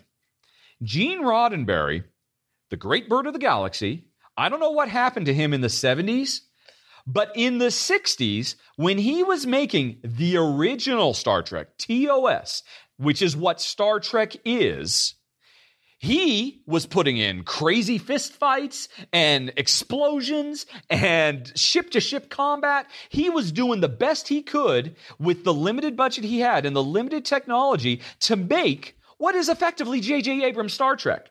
Big, bombastic, huge, exciting space opera. The Wagon Train to the Stars. I mean, it was a buddy movie. I mean, it was all about the Holy Trinity, Kirk, Spock, and Bones. What was it? Mind, heart, and spirit. All that stuff. And it was a perfect formula. But every week, Kirk beats the crap out of people. Ships get blown up left, right, and center. And people forget that because there is an entire generation that to them, what Star Trek is Jean-Luc Picard, is Commander Riker, is Deanna Troi, is Commander Worf. And now, don't get me wrong. I've watched every single episode of Star Trek The Next Generation, and I love Star Trek The Next Generation.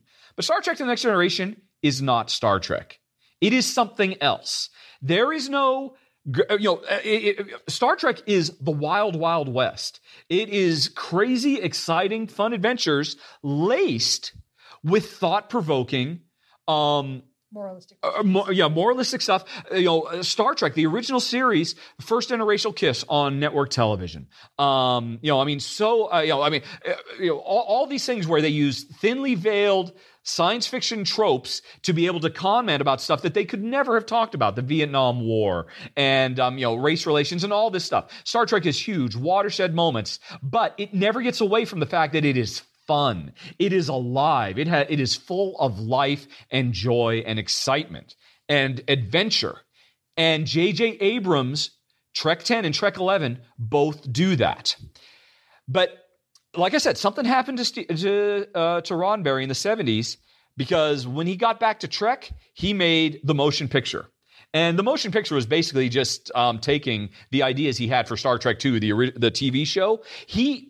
That's when he introduced the concept of, in the future, there is no money. In the future, human society is perfect and there is no conflict. And because there was some of that in the original Trek, but that was not the truth. I mean, people got paid when they worked in Starfleet. People had day-to-day worries. And, the crew of the Enterprise, they were not perfect humans. But Roddenberry decided, no, I want Star Trek to change. I want Star Trek to be about this perfect egalitarian future where everybody is perfect, everybody is measured and calm, and every dispute is resolved in a sit-down committee around the big conference table. Remember the conference table in Star Trek The Next Generation? If you compare Kirk and Scotty and Bones and Spock sitting around, and Sulu and Nurse Chapel and whoever sitting around their conference table in original Trek versus the conversations you have in Next Gen, the term navel gazing comes to mind. There's a lot of navel gazing, a lot of poet, philosopher, warriors. That's what Picard is. There's nothing wrong with that. There is a lot of empathy, and I sense this. Yes. The fact that they put a ship's counselor sitting next to the captain, that would not do in original Trek. That has no place. And so, like I said, something changed about Roddenberry. He wanted Star Trek to be something else. That's cool. I have no problem. I think that, and in some things, I think that's great. I think he wasn't beholden to what Star Trek was. I'm glad he was willing to try something new and different. That's great. That's wonderful. And it gave us some wonderful things, like, the one with the flute and there are four lights and, some incredible, amazing stuff. No two ways about it. But it's not what Star Trek originally is. J.J. Abrams making new Trek, he was not trying to placate Next Gen fans. He was not trying to recreate Next Gen, because Next Gen is slow and staid. The first time I ever saw Ship Alert, Intruder Alert, and Commander Worf leading a group of security guys walking calmly down the corridor while action music is playing as they walk calmly to the corridor to get to whatever the intruder alert is. Yeah, okay, this is not Star Trek. This is something else. And so, Kirk would have been booking down that corridor. And in J.J. Abrams' Star Trek, they run like hell. And they run faster than anybody could have ever run on the original series, because they have the budget to make a corridor long enough for them to run at full speed. And in the original series, they would have run at full speed if they could have. So whenever anybody says J.J. Abrams does not understand the true spirit of Star Trek and he has made an abomination, they're just saying he didn't make Star Trek The Next Generation. And you know what? That's fine by me, because that is not Star Trek. That is something else entirely. And so that's why Star Trek, the reboot, well, first of all, it's brilliant. I mean, a brilliant trick with the, spoiler alert, the whole temporal tricks to be able to reset and, address the whole, we have no idea what's going to happen. And you sure as hell don't know it, because Vulcan is gone. I mean, who knew? I mean, that's great that, they can up the stakes in a way they would never be able to do. I thought that was just a brilliant, clever thing. And that was perfect Trek, because Trek has always been about big ideas and science fiction. And that was such a great, smart way to use science fiction to achieve something very, very important. I'm sorry, Hanny, do you have anything to say about Trek, or do I just keep on ranting? You're great. Okay. But it was also at its heart, it was about two men on different paths in their lives. That's why it starts out with Spock and Kirk as young children and the hurdles they have to overcome. So it has the heart, it has the science fiction. And now the much maligned Into Darkness. Everybody seems to forget that a big thing about Star Trek: The Original Generation was about taking on really huge, hard topics that you cannot talk about in pop culture. You cannot examine ideas and say, yeah, we can do whatever we want because we'll just paint one side of a guy's face black and another side of his face white, and we'll talk about man's inhumanity to man right there because we can do it because it's science fiction, baby. Star Trek Into Darkness casts Osama bin Laden in a sympathetic role. And that takes balls. In our modern society, where it's America, hoorah, we can do no wrong, we are, and all that stuff, to use science fiction to say, hey, you know what?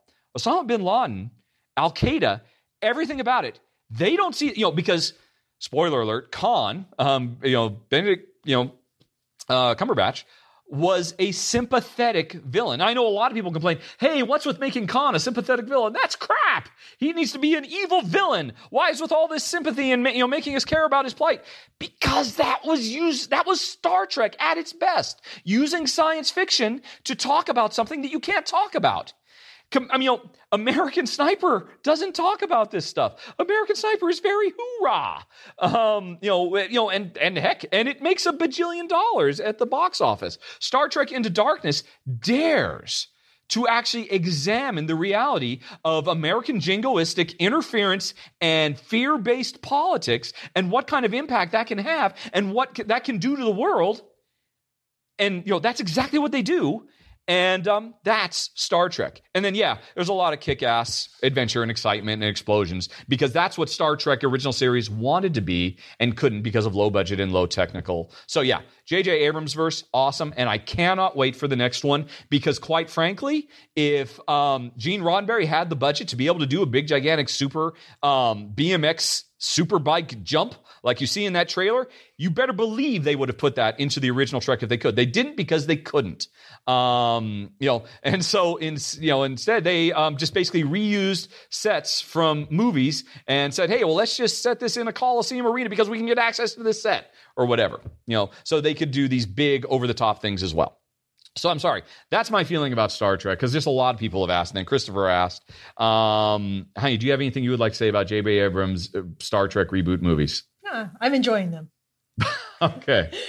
Do you feel that they piss all over the legacy of Trek and what Trek is? They're not Trek because they don't feature a bunch of people sitting around a conference table and talking about, well, what are the ramifications of this? And how do you feel about this? And how does this make you feel? And let's walk very slowly from one place to another.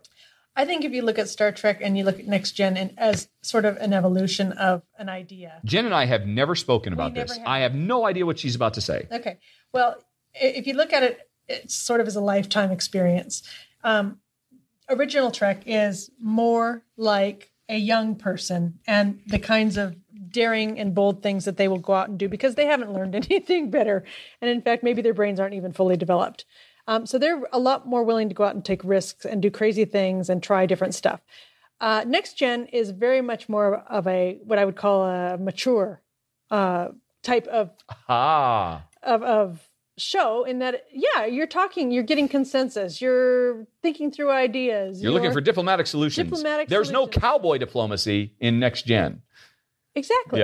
Yeah. And so I just think it's basically, and again, J.J. Abrams is coming back to the original Trek. So we're talking with Kirk and Spock and everybody again. It's a different time. It's a different time in the timeline. It's appropriate to get back to that spirit. Yes. That's very interesting. We haven't gone to the more, the species hasn't evolved. By another 70 years or whatever it is, the time between Trek and Next Gen. Yeah. I mean, I would love to live in the Next Gen universe where everybody's respected for the contributions that they make. Nobody has to worry about money. Nobody has to worry about having their bases covered. That, everybody's got food and shelter and enough, that kind of stuff. I love that whole universe. I think that is where we should all be trying to get to. But basically this early Trek we're not there yet. And I have no problem at all with not being there yet with this group of characters. Plus, they're delicious. Yes, they are. So, that's very interesting. And it actually has a very big bearing on my feelings about Star Wars and why I think the prequels are really pretty gosh darn good. And why I'm not a big fan of Force Awakens. So, last question. I think it was Jason asked, what do we think of Force Awakens. Jen and I, we went and watched it on New Year's Eve. And by the way, I don't think we're going to talk about big spoilers. We're not going to get into particulars of, and then X happened. And then remember when Y happened? We're not going to do that. So if you're worried about spoilers, I don't think we'll never do anything like that. But we will. I mean, I don't know what Jen's going to talk about. We haven't talked about this at all. But I will definitely talk about my feeling about the structure and the meaning and the and the comparison between it and the others. So tune out now because there's not going to be anything else we're going to talk about now except for Star Wars. Your call in 5, 4, 3, 2, 1. All right. So if you're still here, Star Wars Force Awakens, it is perfectly fine. I would rather watch Star Trek 10 than Star Wars Force Awakens any day of the week. I think it is a much, much better movie. I think it is a much better treatment of the franchise. It's trying to, reinvigorate for a new audience and all that stuff. Don't get me wrong. There is nothing wrong with Force Awakens. It was totally fine. It was brilliantly put together. It's gorgeous. All the characters are wonderful, and that's mostly down to the fact that they are all wonderfully portrayed by very charismatic actors, and they all have very interesting backstories. Absolutely love Finn. I'm not going to say who he is because I don't want to spoil anything. Loved Rey. Poe, well, that one kind of felt like they were trying really hard to make me like him almost too much. I'm like, okay, back off. You don't need to make me make Poe. That was the pilot, right at the beginning. Poe Dameron. Who is? Oh, yeah. Okay, you don't need to push Poe that hard. That's fine. He's not the next Han Solo, fine. But Finn and Rey, they were very interesting. They had very interesting backstories. And that was a darn cute little robot. A BB-8 is amazing. Yeah. I don't think you realize this. I mean, almost everything you see there is real. I mean, they didn't do CGI with him. He was really? like that. They made this little robot who did everything he does. How do you get the head to stay up And you top? can actually buy one of those now. Cool. Yeah, I mean, and they make a little self-controlled ones, so they move around on their own. Is it magnetic? We'll talk about it later. Okay. Anyway, there's videos you can see online of how it works. Cool. Like cutaways of what it's like inside. Yeah. Heck of a lot better than Jar Jar. There's nothing wrong with Jar Jar. We'll come back to that in a second. Anyway, so there's a lot of really great stuff in Star Wars, but I had two big fundamental problems. And Jen and I, after we watched the movie, it was late. We didn't really talk about it. We've never talked about it. I have no idea what Jen's going to say, what she thinks. But I'll say what I think first. It was great. It was workmanlike. I had a good time watching it, but I was hugely disappointed for two reasons. One, it takes no risks. It doesn't, it plays everything safe. Everything is by committee. Obviously, I mean, a lot of people complain about how, it cribs way too much from the original Star Trek. Star Trek 4, 5, and 6. That a lot of people have gone so far as to say it's a remake. It's a remake, and I'm not going to go so far. I'm not going to say it's a remake. That's not fair. It is basically Star Wars 4, 5, and 6 greatest hits remix tape. It is a remix tape. It is, did you like that from Empire? Did you like that from Return? Did you like that from New Hope? We got it. We put all these things in. We'll mix it up in a blender. We'll give you a new taste of it. You're going to like that, right? You're going to love it. You're going to love it. And obviously audiences have. It's literally, I think by now, it's probably the most successful movie of all time in cinematic history. Wow. You have adjusting for inflation and everything. Yeah, it's just been a super monster hit. Wow. And that is because it is designed to be, Star Trek or Star Wars fans, please like me. And yeah, of course you do, because it gives you every single thing you wanted. Hook, line, and sinker. It takes no chances. It doesn't do anything interesting, exciting. That's not true. It does some interesting stuff. Probably the single most interesting thing about that movie is Finn and who he is and where he comes from and what his story is. And because I went in not knowing anything about this movie. I avoided trailers as much as possible. So did Jen. We knew very little. Although actually I did know because it was spoiled for me by stupid, I can't remember what it was, but the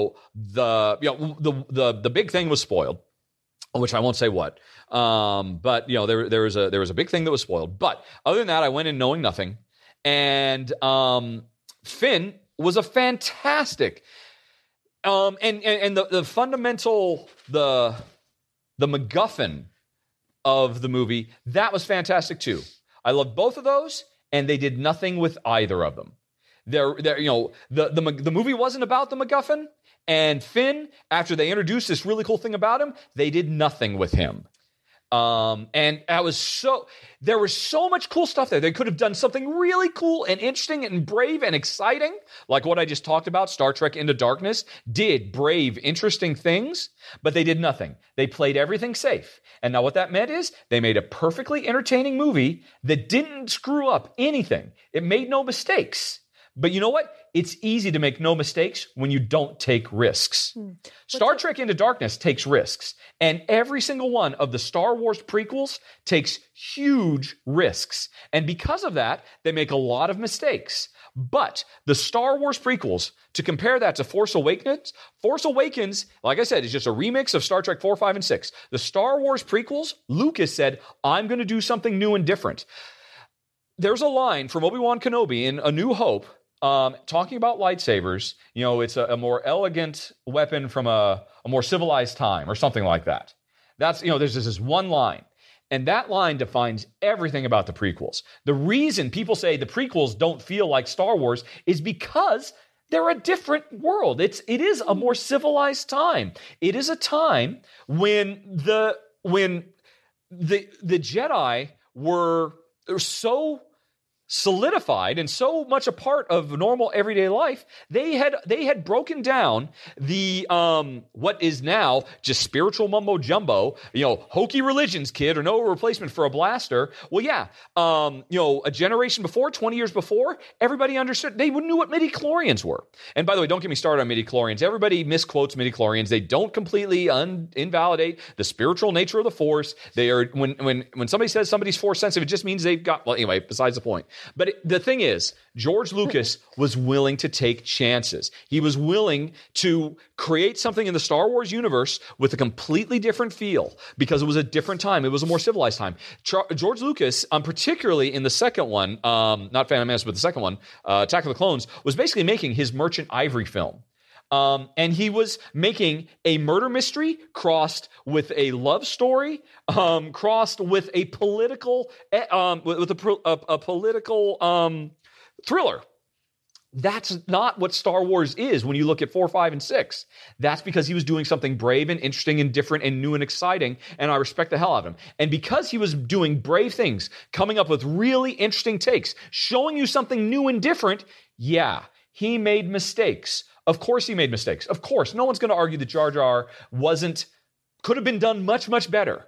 Don't get me wrong. I think Jar Jar did what he intended to do brilliantly, which is make an entire generation of kids laugh. There are plenty of kids who are going to grow up, and when they're in their 20s, they're going to defend Jar Jar Binks because they thought he was funny when they were a kid. He was only there for kids. And he did fine. And he could have been done better. A lot of things could have been done better. The only mistake George Lucas made in the prequels was not teaming up with Lawrence Kasdan to clean up his dialogue, as far as I'm concerned, because I think all the plot beats are great. They are interesting. They introduce us to new, different sides of Star Wars. They fulfill that one line from Obi-Wan Kenobi in A New Hope, an elegant weapon from a civilized time.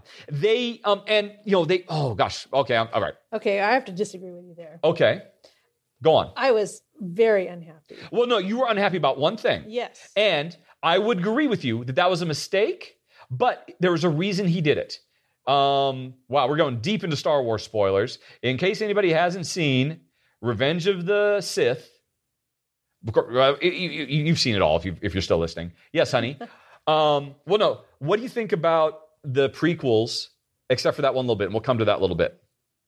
Oh, I know what you're talking about. I know you know what I'm talking about because we've talked about it. Yes, we have talked about that. No, I found them enjoyable. I don't think I look at movies in the same way that you do. I am there much more to enjoy them and to be in the moment and not really think them through as deeply as you do. So, and they were fine. And they were fine. Right, except for one thing. Yeah. What was that, honey pie? Golly, I wonder. Could it be that a very strong female character died of a broken heart of some stupid thing? She sure did. That was ridiculous. Right. Strong. Oh, right. And for a whole new generation of young girls to do her like that, for the medical bots say, there's nothing wrong with her medically, and yet she's still dying. We don't understand. Right. Ridiculous. Now, here's the thing. I will agree with you that was a misstep and that could have been done better. But The thing is, he did that for a reason, I believe. And it was, again, him taking chances. And again, you take chances. Sometimes you succeed. Sometimes you fail. Here's the thing. The prequels are all about, the prequels, you can't look at them, if you're really going to pay attention to Star Wars, you can't look at them in a vacuum. You have to look at them as the prequels to the sequel. They give meaning to the sequel that never existed before. Because if you think of the 4, 5, and 6 by themselves, it's just the journey story of a young boy growing up and fulfilling his destiny and all that. But the thing is, the prequels create a meaning for that destiny, which goes back to the prophecy of the Force. Anakin is supposed to bring balance to the Force. Everybody thinks that just means, he's supposed to help destroy the Sith. No, that's not. The Jedi suck. In the prequels, the Jedi are just as much of a problem, that are just as much ruining the galaxy as Palpatine is, because they have got stayed in their ways, because they have gotten away because they have become such an insular, self-important group of warrior Buddhist monks that they have lost touch with the true meaning of the Force, and they look at it as just as myopically as the dark side does. They're just as bad, and that is the reason that Anakin is ruined. That is why he falls. Because he falls in with it. Now, if Qui-Gon Jinn hadn't died, because Qui-Gon Jinn was a rebel. No, the council didn't like him. They didn't approve of his methods. They didn't like the fact they brought this kid in. The council just wanted to shoo him away. Well, I guess we have to, because Qui-Gon is cool. And if Qui-Gon hadn't died, everything would have gone differently. But as soon as Qui-Gon was gone and Obi-Wan was young, he was, and Obi-Wan was racist. And all this stuff. So there's all these interesting things that Lucas puts in there, or not racist, but specious, I guess, alien racist. Really interesting stuff. Without Qui-Gon there, Anakin gets his training in the approved Jedi manner, which is completely divorce yourself from your feelings. And if you do that, you divorce yourself from the Force. And that is why the Jedis have agreed that this is what they need to do. They need to expunge themselves of emotion, no connections, because the Jedi live in fear. Fear leads to hate. Hate leads to anger. Anger leads to the dark side, or whatever it is. That is their motto. It is wrong.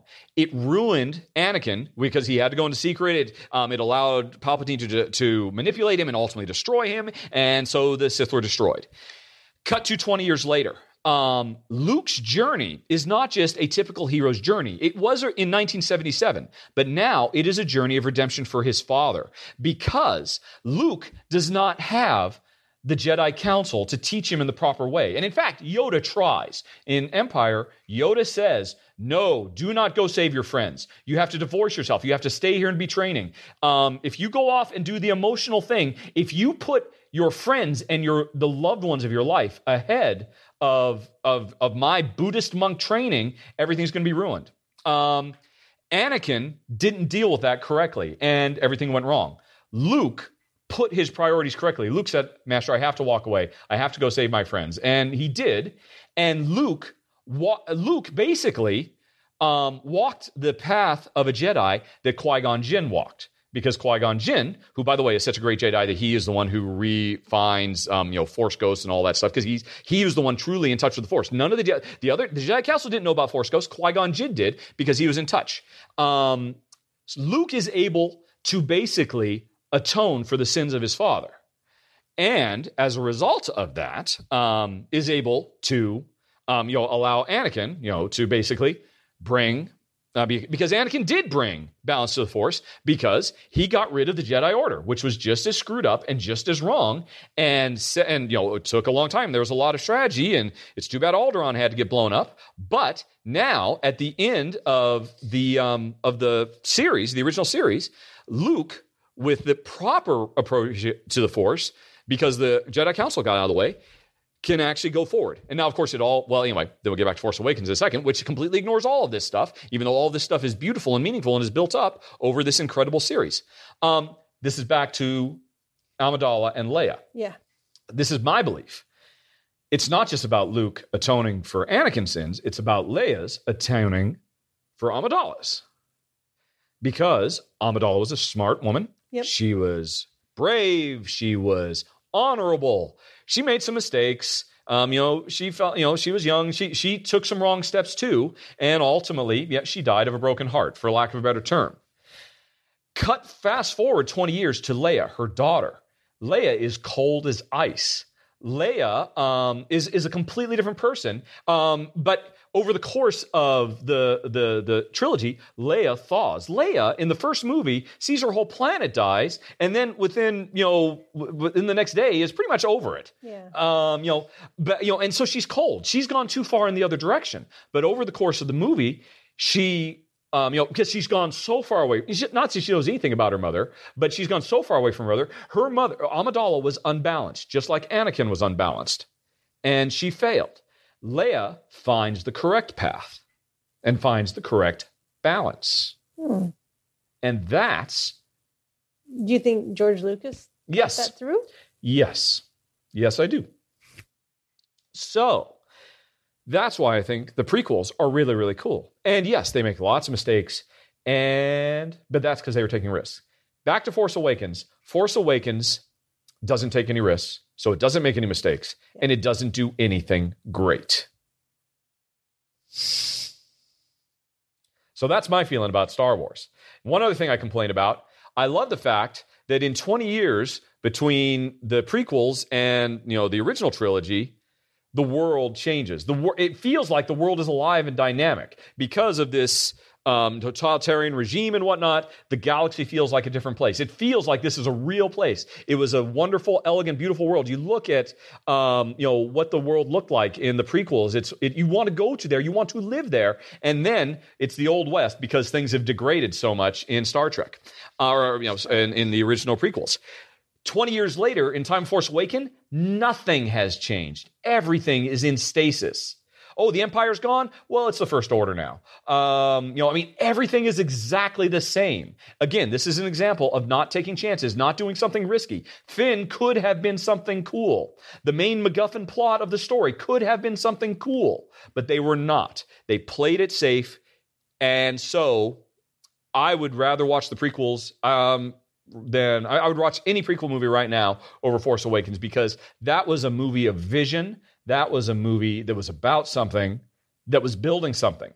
That was not a carbon copy greatest hits remix tape, which is what Force Awakens is. And there's nothing wrong with that. I enjoyed Force Awakens. It was nice to see the crew. It was good to see the band back together on their on their reunion tour with their remixes of all their greatest hits. That's nice. There's nothing wrong with that.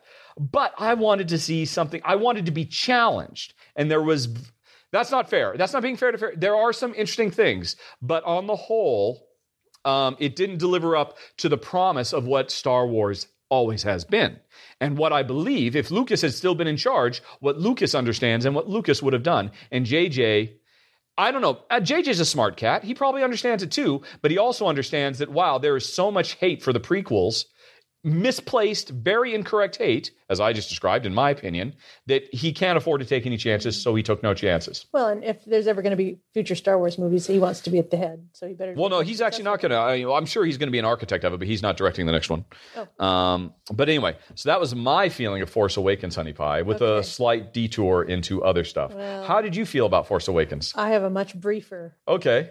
I thought it was an enjoyable movie-going experience, but that was it. There was no emotional resonance for me. And these are characters that I grew up with. Yeah. I've read the books even. And what did you, I think I showed you one trailer and I'm sure you forgot it. Did you know Han Solo was going to be in the movie? I think you probably had forgotten. I don't remember anything. Right. So what did you think? Oh my God, that's Han Solo. And that's Chewbacca. Yeah. I was like, what? Yeah. And then, I know I looked over when Leia was first because I knew you didn't know she was there. Yeah. And I saw you were smiling big. Yeah. Well, I'm not saying I didn't enjoy it. It was, like I said, it was great to see the crew and kind of catch up with everybody and see what they'd been doing and what they look like 20 years later. And, turns out they were doing nothing. Apparently. It turns out they had been in stasis for 20 years, just waiting, pause, on hold, so they could basically be the exact same characters you know and love, and you completely throw away everything. The fact, everything about that the new trilogy did, Han Solo says, I'm just going to hit the reset button and go back to being Han from A New Hope because everybody wants to see that, I'm sorry, go on. I interrupted you. You were giving your thoughts. No, that's basically it. Is there were some big things that happened in this movie, and I would have expected them to hit me hard, and they didn't. Yep. There you go. And so that's Jen's. That's disappointing. Yep. So there you go. That is what Jen and I think, Jason, of Yes, Jason. Star Wars: The Force Awakens. And I think that's it, folks. We're going to end it right there. Yeah, I really hope all this stuff recorded because I don't want to do it again. So I'm gonna press stop and see if we didn't run out of space an hour ago. So thanks for listening. Talk to you next month. So long. Bye-bye. Bye-bye.